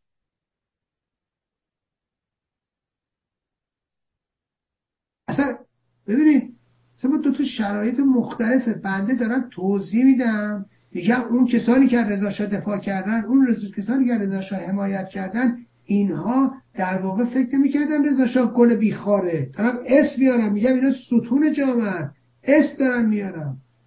خب امروز چرا رضا پهلوی هنوز در واقع یخش نگرفته؟ یکیش به خاطر همینه. این همه دشمنی که باهاش میشه، این همه دشمنی. شما فکر تو خارج از کشور، دوستان عزیز، وقتی من قراره برم در لاهه سخنرانی کنم، این حجم از دشمنی وجود داره. وقتی که دادخواهان میهنمون با اشک و خون میرن یه نمایشگاه درست میکنن، با اشک و خون میرن یه نمایشگاه درست میکنن، این رجاله ها میان علیه اونا میزنن. ببین علیه شاهزاده رضا پهلوی چقدر میزنن، ببین تو مجامع چقدر علیه میزنن، تو دیدارهایی که میرن چقدر علیه میزنن، تو ملاقاتهایی که میرن چقدر علیه میزنن. اگه یه جا دارای نفوذی هستن چقدر علیه میزنن. و شما فکر میکنید ما کم خائن داریم؟ و شما فکر میکنید کم دشمن داریم، کم بدخواه داریم، کم ابله و بیشعور داریم، کم پست و رذل داریم؟ همینی که میبینید دیگه. بسیار بله. بذارید چند تا زهره می نویسه ما دیگه به این نتیجه رسیدیم که ایده تجزیه طلبی زیر سر جمهوری اسلامی و چپا و نوچه هاشونه، چون اینا برانداز نیستن بلکه همشون همون اصلاح طلبا هستن. ما چیکار کنیم که جامعه آگاه بشه؟ چیکار کنیم که اینا دست از سر ما بردارن؟ ما دیگه روانی شدیم از دست این زباله های تاریخ. دیگه من توضیحات دادم دیگه. بسیار. با این از حضور که سوالاتی که من پاسخ دادم، اینم بزن اینو بپرسم. این در همین ارتباط این همه راجع به این موضوعات چند ساعت توضیح دادم. لطف کنید سوال تکراری رو نپرسید. شما که خودتون میدونید اونجا هستید که این سوال من جواب دادم. بعدش من دوباره از من سوال میشه، این بی احترامی به منه، بی احترامی به بیننده است. چون من یه بار این همه توضیح دادم دیگه، خودمو دیگه نمیتونم که دیگه تیکه پاره کنم که. اگر قرار من باشه هر چی بپرسم تکراری آقای مصداقی باشه، خواهی تکراری نپرسید آقای بهبانی. حالا من بیکار نیستم. سواله ولی اختیار من سوال جواب بدم. دلیل نمیشه من سوالی که جواب دادم و دوباره بپرسید. شما همین الان من جواب دادم که حل نشده براش. خب این بعد مهم نیست. من میتونم چی کنم؟ من همین الان به شما در حد فهم و درک و شعورم جواب دادم. خب اگر اینا قانع کننده نیست. من که بیشتر از این که توان ندارم که. یعنی سوالی که من الان جواب دادم بلافاصله که نمیشه دوباره همون سوال از من بکنید که. بسیار ممنون. خب حالا بیننده نمیدونن، بیننده نمیدونه بغل دستش چه سوالی میکنه، اون یکی نمیدونه چه سوالی میشه. ولی شما که سوالا رو میبینید، اگه یه سوالی رو من جواب دادم در طول برنامه جواب دادم، اینی که پرسش نداره. میدونم آقای مصداقی جوابش داده شده. میدونم سوال از زاویه دیگه دوره همونو میپرسه، چیکارش کنم؟ نپرسیم؟ نه، اگر من جواب دادم شما بالاخره ریش و قیچی از شماست. اگه من جواب دادم دیگه نپرسید. خب بهار که می نویسه مثلا، حالا من اینو برات میگم دوباره میگی من اینا رو توضیح دادم، می نویسه اخیراً بعضیا از شاهزاده رضا پهلوی انتقاد میکنن که او 44 ساله هیچ کاری نکرده، تو گویی جامعه ایران 44 سال پیش آماده تغییر رژیم بوده که بخواد به اینا جواب مثبت بده. بفرمایید شما. که آقای مسیح علی نژاد، شیرین عبادی در ملاقات با مقامات خارجی مشخص کنن که ما آلترناتیو برای گذار داریم، اونم شاهزاده رضا پهلوی است. بعد از افشای فایل صوتی مهتدی گفته میشه مسیح علی نژاد هیچ حمایتی از شاهزاده نکرده، هر فرصتی علیه خاندان پهلوی میزنه. اینا خبره، به ما سوال میکنه. خب خبر حالا باشه، نه این سوالش که سوال کرده اتفاقا اولین نکتهش سوال خوبیه. خب اون اولی، بقیهش آقای بهبانی من 100 دفعه گفتم، اولیش ایشون سوال کردن گفتن میگن شاهزاده رضا پهلوی 44 ساله هیچ کاری نکرده. بفهم راست میگه، شاهزاده رضا پهلوی 44 ساله هیچ کاری نکرده. من میخوام ببینم آقای سعید بهبانی چیکار کرده، مگه حکومت سرنگون کرده؟ ایرج مصداقی چیکار کرده؟ مگه ایرج مصداقی حکومت سرنگون کرد؟ کار شاهزاده رضا پهلوی نکرده؟ مگه پیکار و اقلیت و اکثریت و راه کارگر و مجاهد و اشرف دهقانی و ملیگرا و نهضت آزادی رژیم سرنگون کردن که یکی نکرده؟ آخه یه چیزی باید آدم بگه که خود منطق توش باشه. نه اینکه حالا این چیزی که سوال کردن اون کسایی که این چیزا رو مطرح میکنن یا روی نگاه به خودش نمیکنه، بگو مگه تو سازمان سرنگون کردی؟ شما که همتون مزمحل شدید.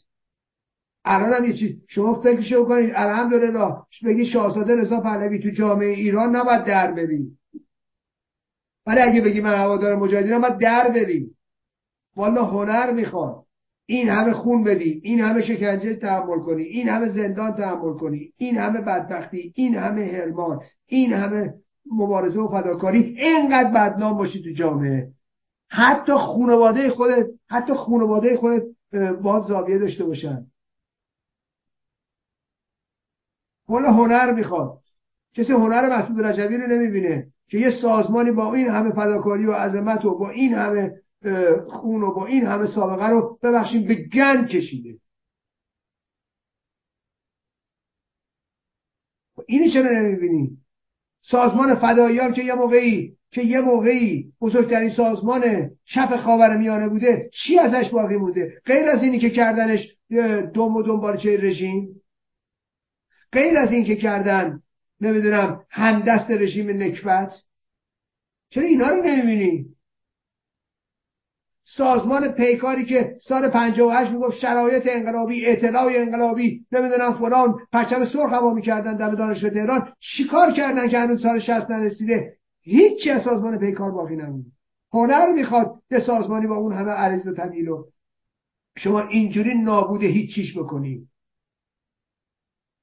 نه که کردا خیلی خودمختاری برای کردستان و چه میدونم فلان هدیه بردن، نه که خیلی وضعیت مردم کردستان رو درست کردن، فقط شاهزاده رضا پهلوی 44 سال نتونسته کاری کنه. بابا شاهزاده رضا پهلوی کار نکردن سر جا خودش هم نشسته. بدبخت. موقعیتش امروز در سال 1402 به مراتب بهتر از سال 1358، به مراتب بهتر از 1359 نیست. مگه کور باشی بخوای اینو رد کنی؟ کدوم یک از سازمان‌های سیاسی ایران موقعیت سال 1359 60 خودشون امروز دارن. همه به حضیض ذلت دچار شدن. کی مسئول این حضیض ذلت بوده غیر از اینی که رهبراشون نیروی هوادار، نیروی سازمان که جون داده، خون داده، پول داده، امکانات داده، این رهبران بودن که به این وضع دچار کردن. این سفاهت و بلاهت رهبران بود که اینجوری شده. یعنی توده سازمانی که کاری نمیتونه بکنه که. من میخوام ببینم سازمان اقلیت امروز خیلی در اطلاع به سر میبره. برید نگاه کنید. اتحاد فدایان کمونیست، یدی شیشوانی، برید نگاه بکنید. خودشونو مسخره کردن. سازمان چریک‌های فدایی خلق ایران، چریک‌های فدایی خلق ایران، اشرف دهقانی. یه مشت آدم مسخره. اشرف دهقانی هم امام زمانشون. اون یکی سازمان چریک‌های فدایی خلق، مهتدی سامه. اینو اون زینت میر هاشمی، دو تا آدم قالتاق با پول کثیف مجاهدین زندگی میکنن، نفس میکشن. اون یکی سازمان چریک‌های فدایی خلق ایران، حسین زهری، دزد، مافیای، مزدور رژیم، مزدور سرویس امنیتی فرانسه، در آن واحد قالتاق، مافیا، هر کثافت و رذالتی بگی از حسین زهری برمیاد. سازمان چریک‌های فدایی خلق اقلیت، آقای توکل، اکبر کامیابی. آقا برید نگاه کنید چه وضعیتی. کاریکاتوری سازمانه. خب همه یادتون رفته. برید نگاه کنید هسته اقلیت، سازمان راه کارگر، کمیته مرکزی، راه کارگر، هیئت اجرایی، دو تا راه کارگر، حزب کمونیست کارگری، حزب حکمتیش، خط رسمی، حالا خط غیر رسمیش ما نمیدونیم دیگه چیه. خودتون رو مسخره کردین. یعنی شماها فقط رضا پهلوی بعد 44 سال نتونسته کاری بکنه. خب اینا بگین چیکار کردن؟ کارنامه‌هاشون رو بدن بیرون. بعد یکی ازشون بپرسه چجوری شما به این حضیض دچار شدید؟ چجوری به این حضیض دچار شدید؟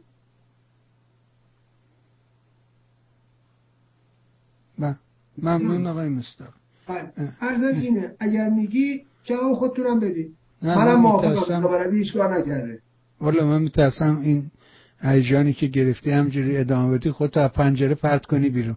بهتره که همینجا متوقف کنم و دیگه فقط بگم که مهتداد نوشتش که رضا شاه اولین منتخب نبود بلکه نادرشاه در درگز منتخب هیئت بود.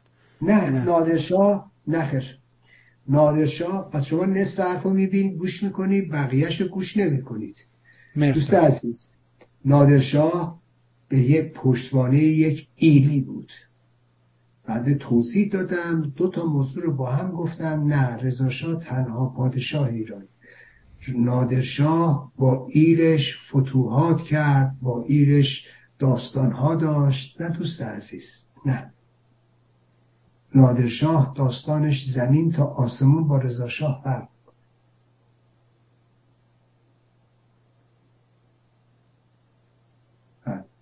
بسیار ممنون. سپاس و صد سپاس از همه مهر و حضورت و از اینکه این برنامه رو دنبال میکنی. از شما نهایت سپاس رو دارم. بذارین این تلفن احتمالاً مربوط به شما میشه. بله بفرمایید. من ممنون. من وسط برنامه‌ام جانم آقا. بسیار من فکر کردم که در ارتباط. ممنون.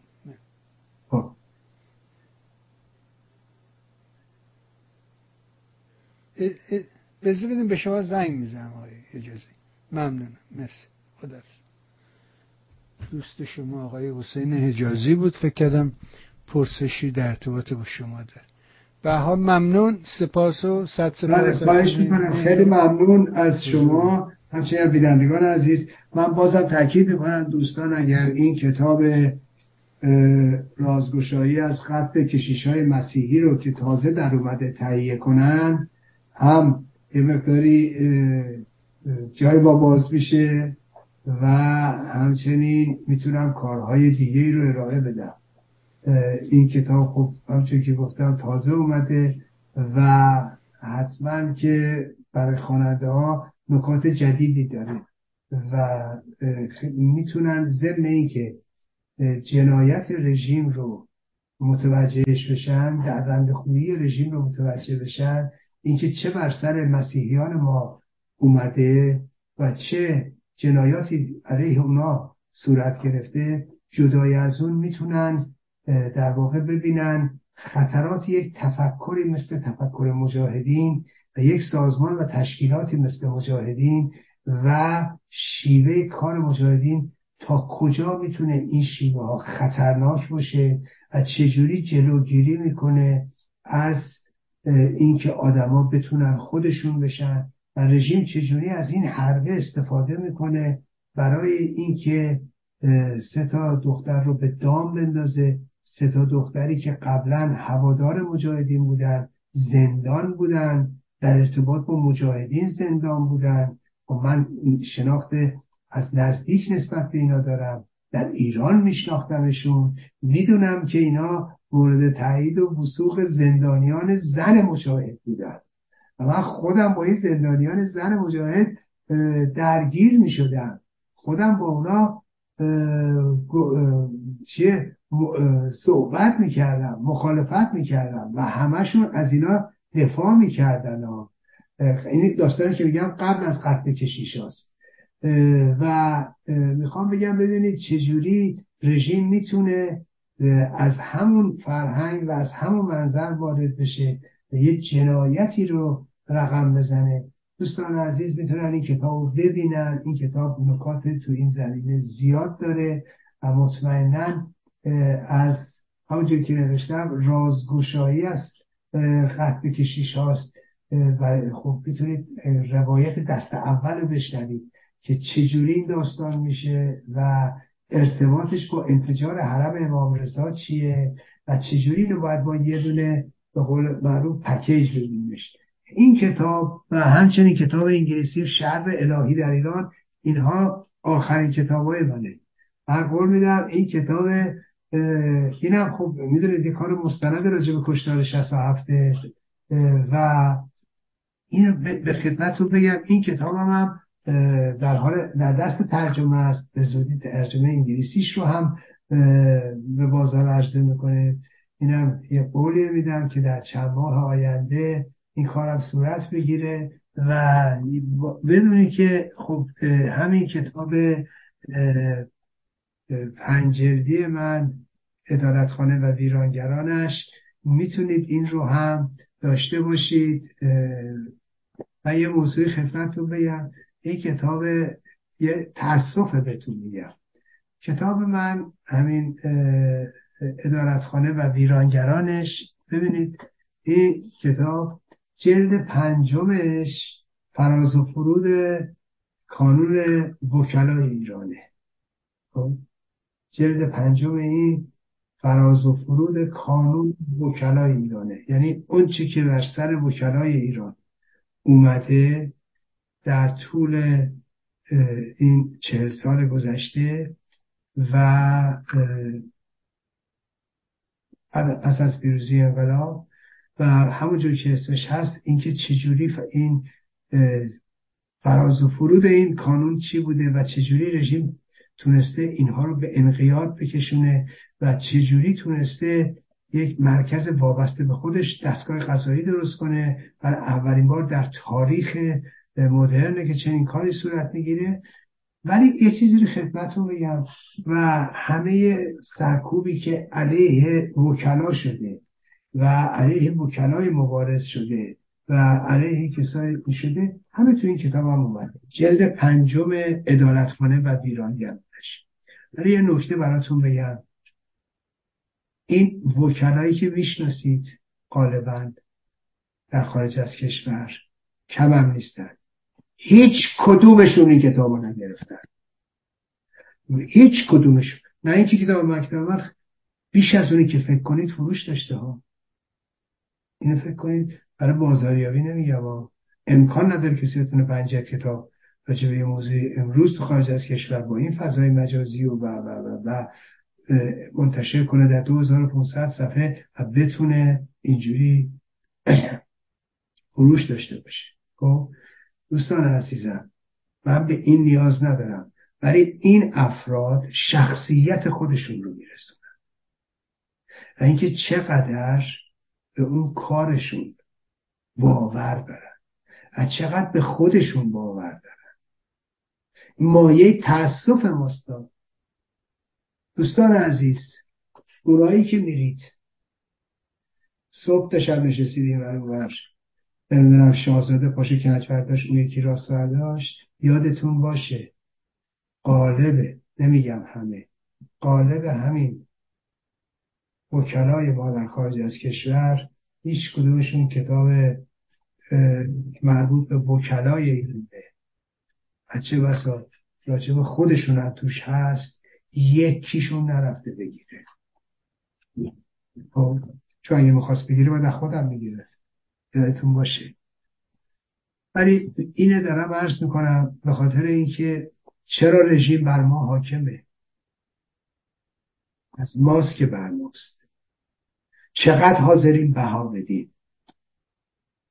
وکلای میهنمون حاضر نیستن بهای یک کتاب بدن که ببینن چی راجبشون نوشته. و البته دوزخ روی زمینه، دوستان میتونن ببینن که چه بر سر زنانمون به خصوص در بدترین شکنجهگاه ها رفته و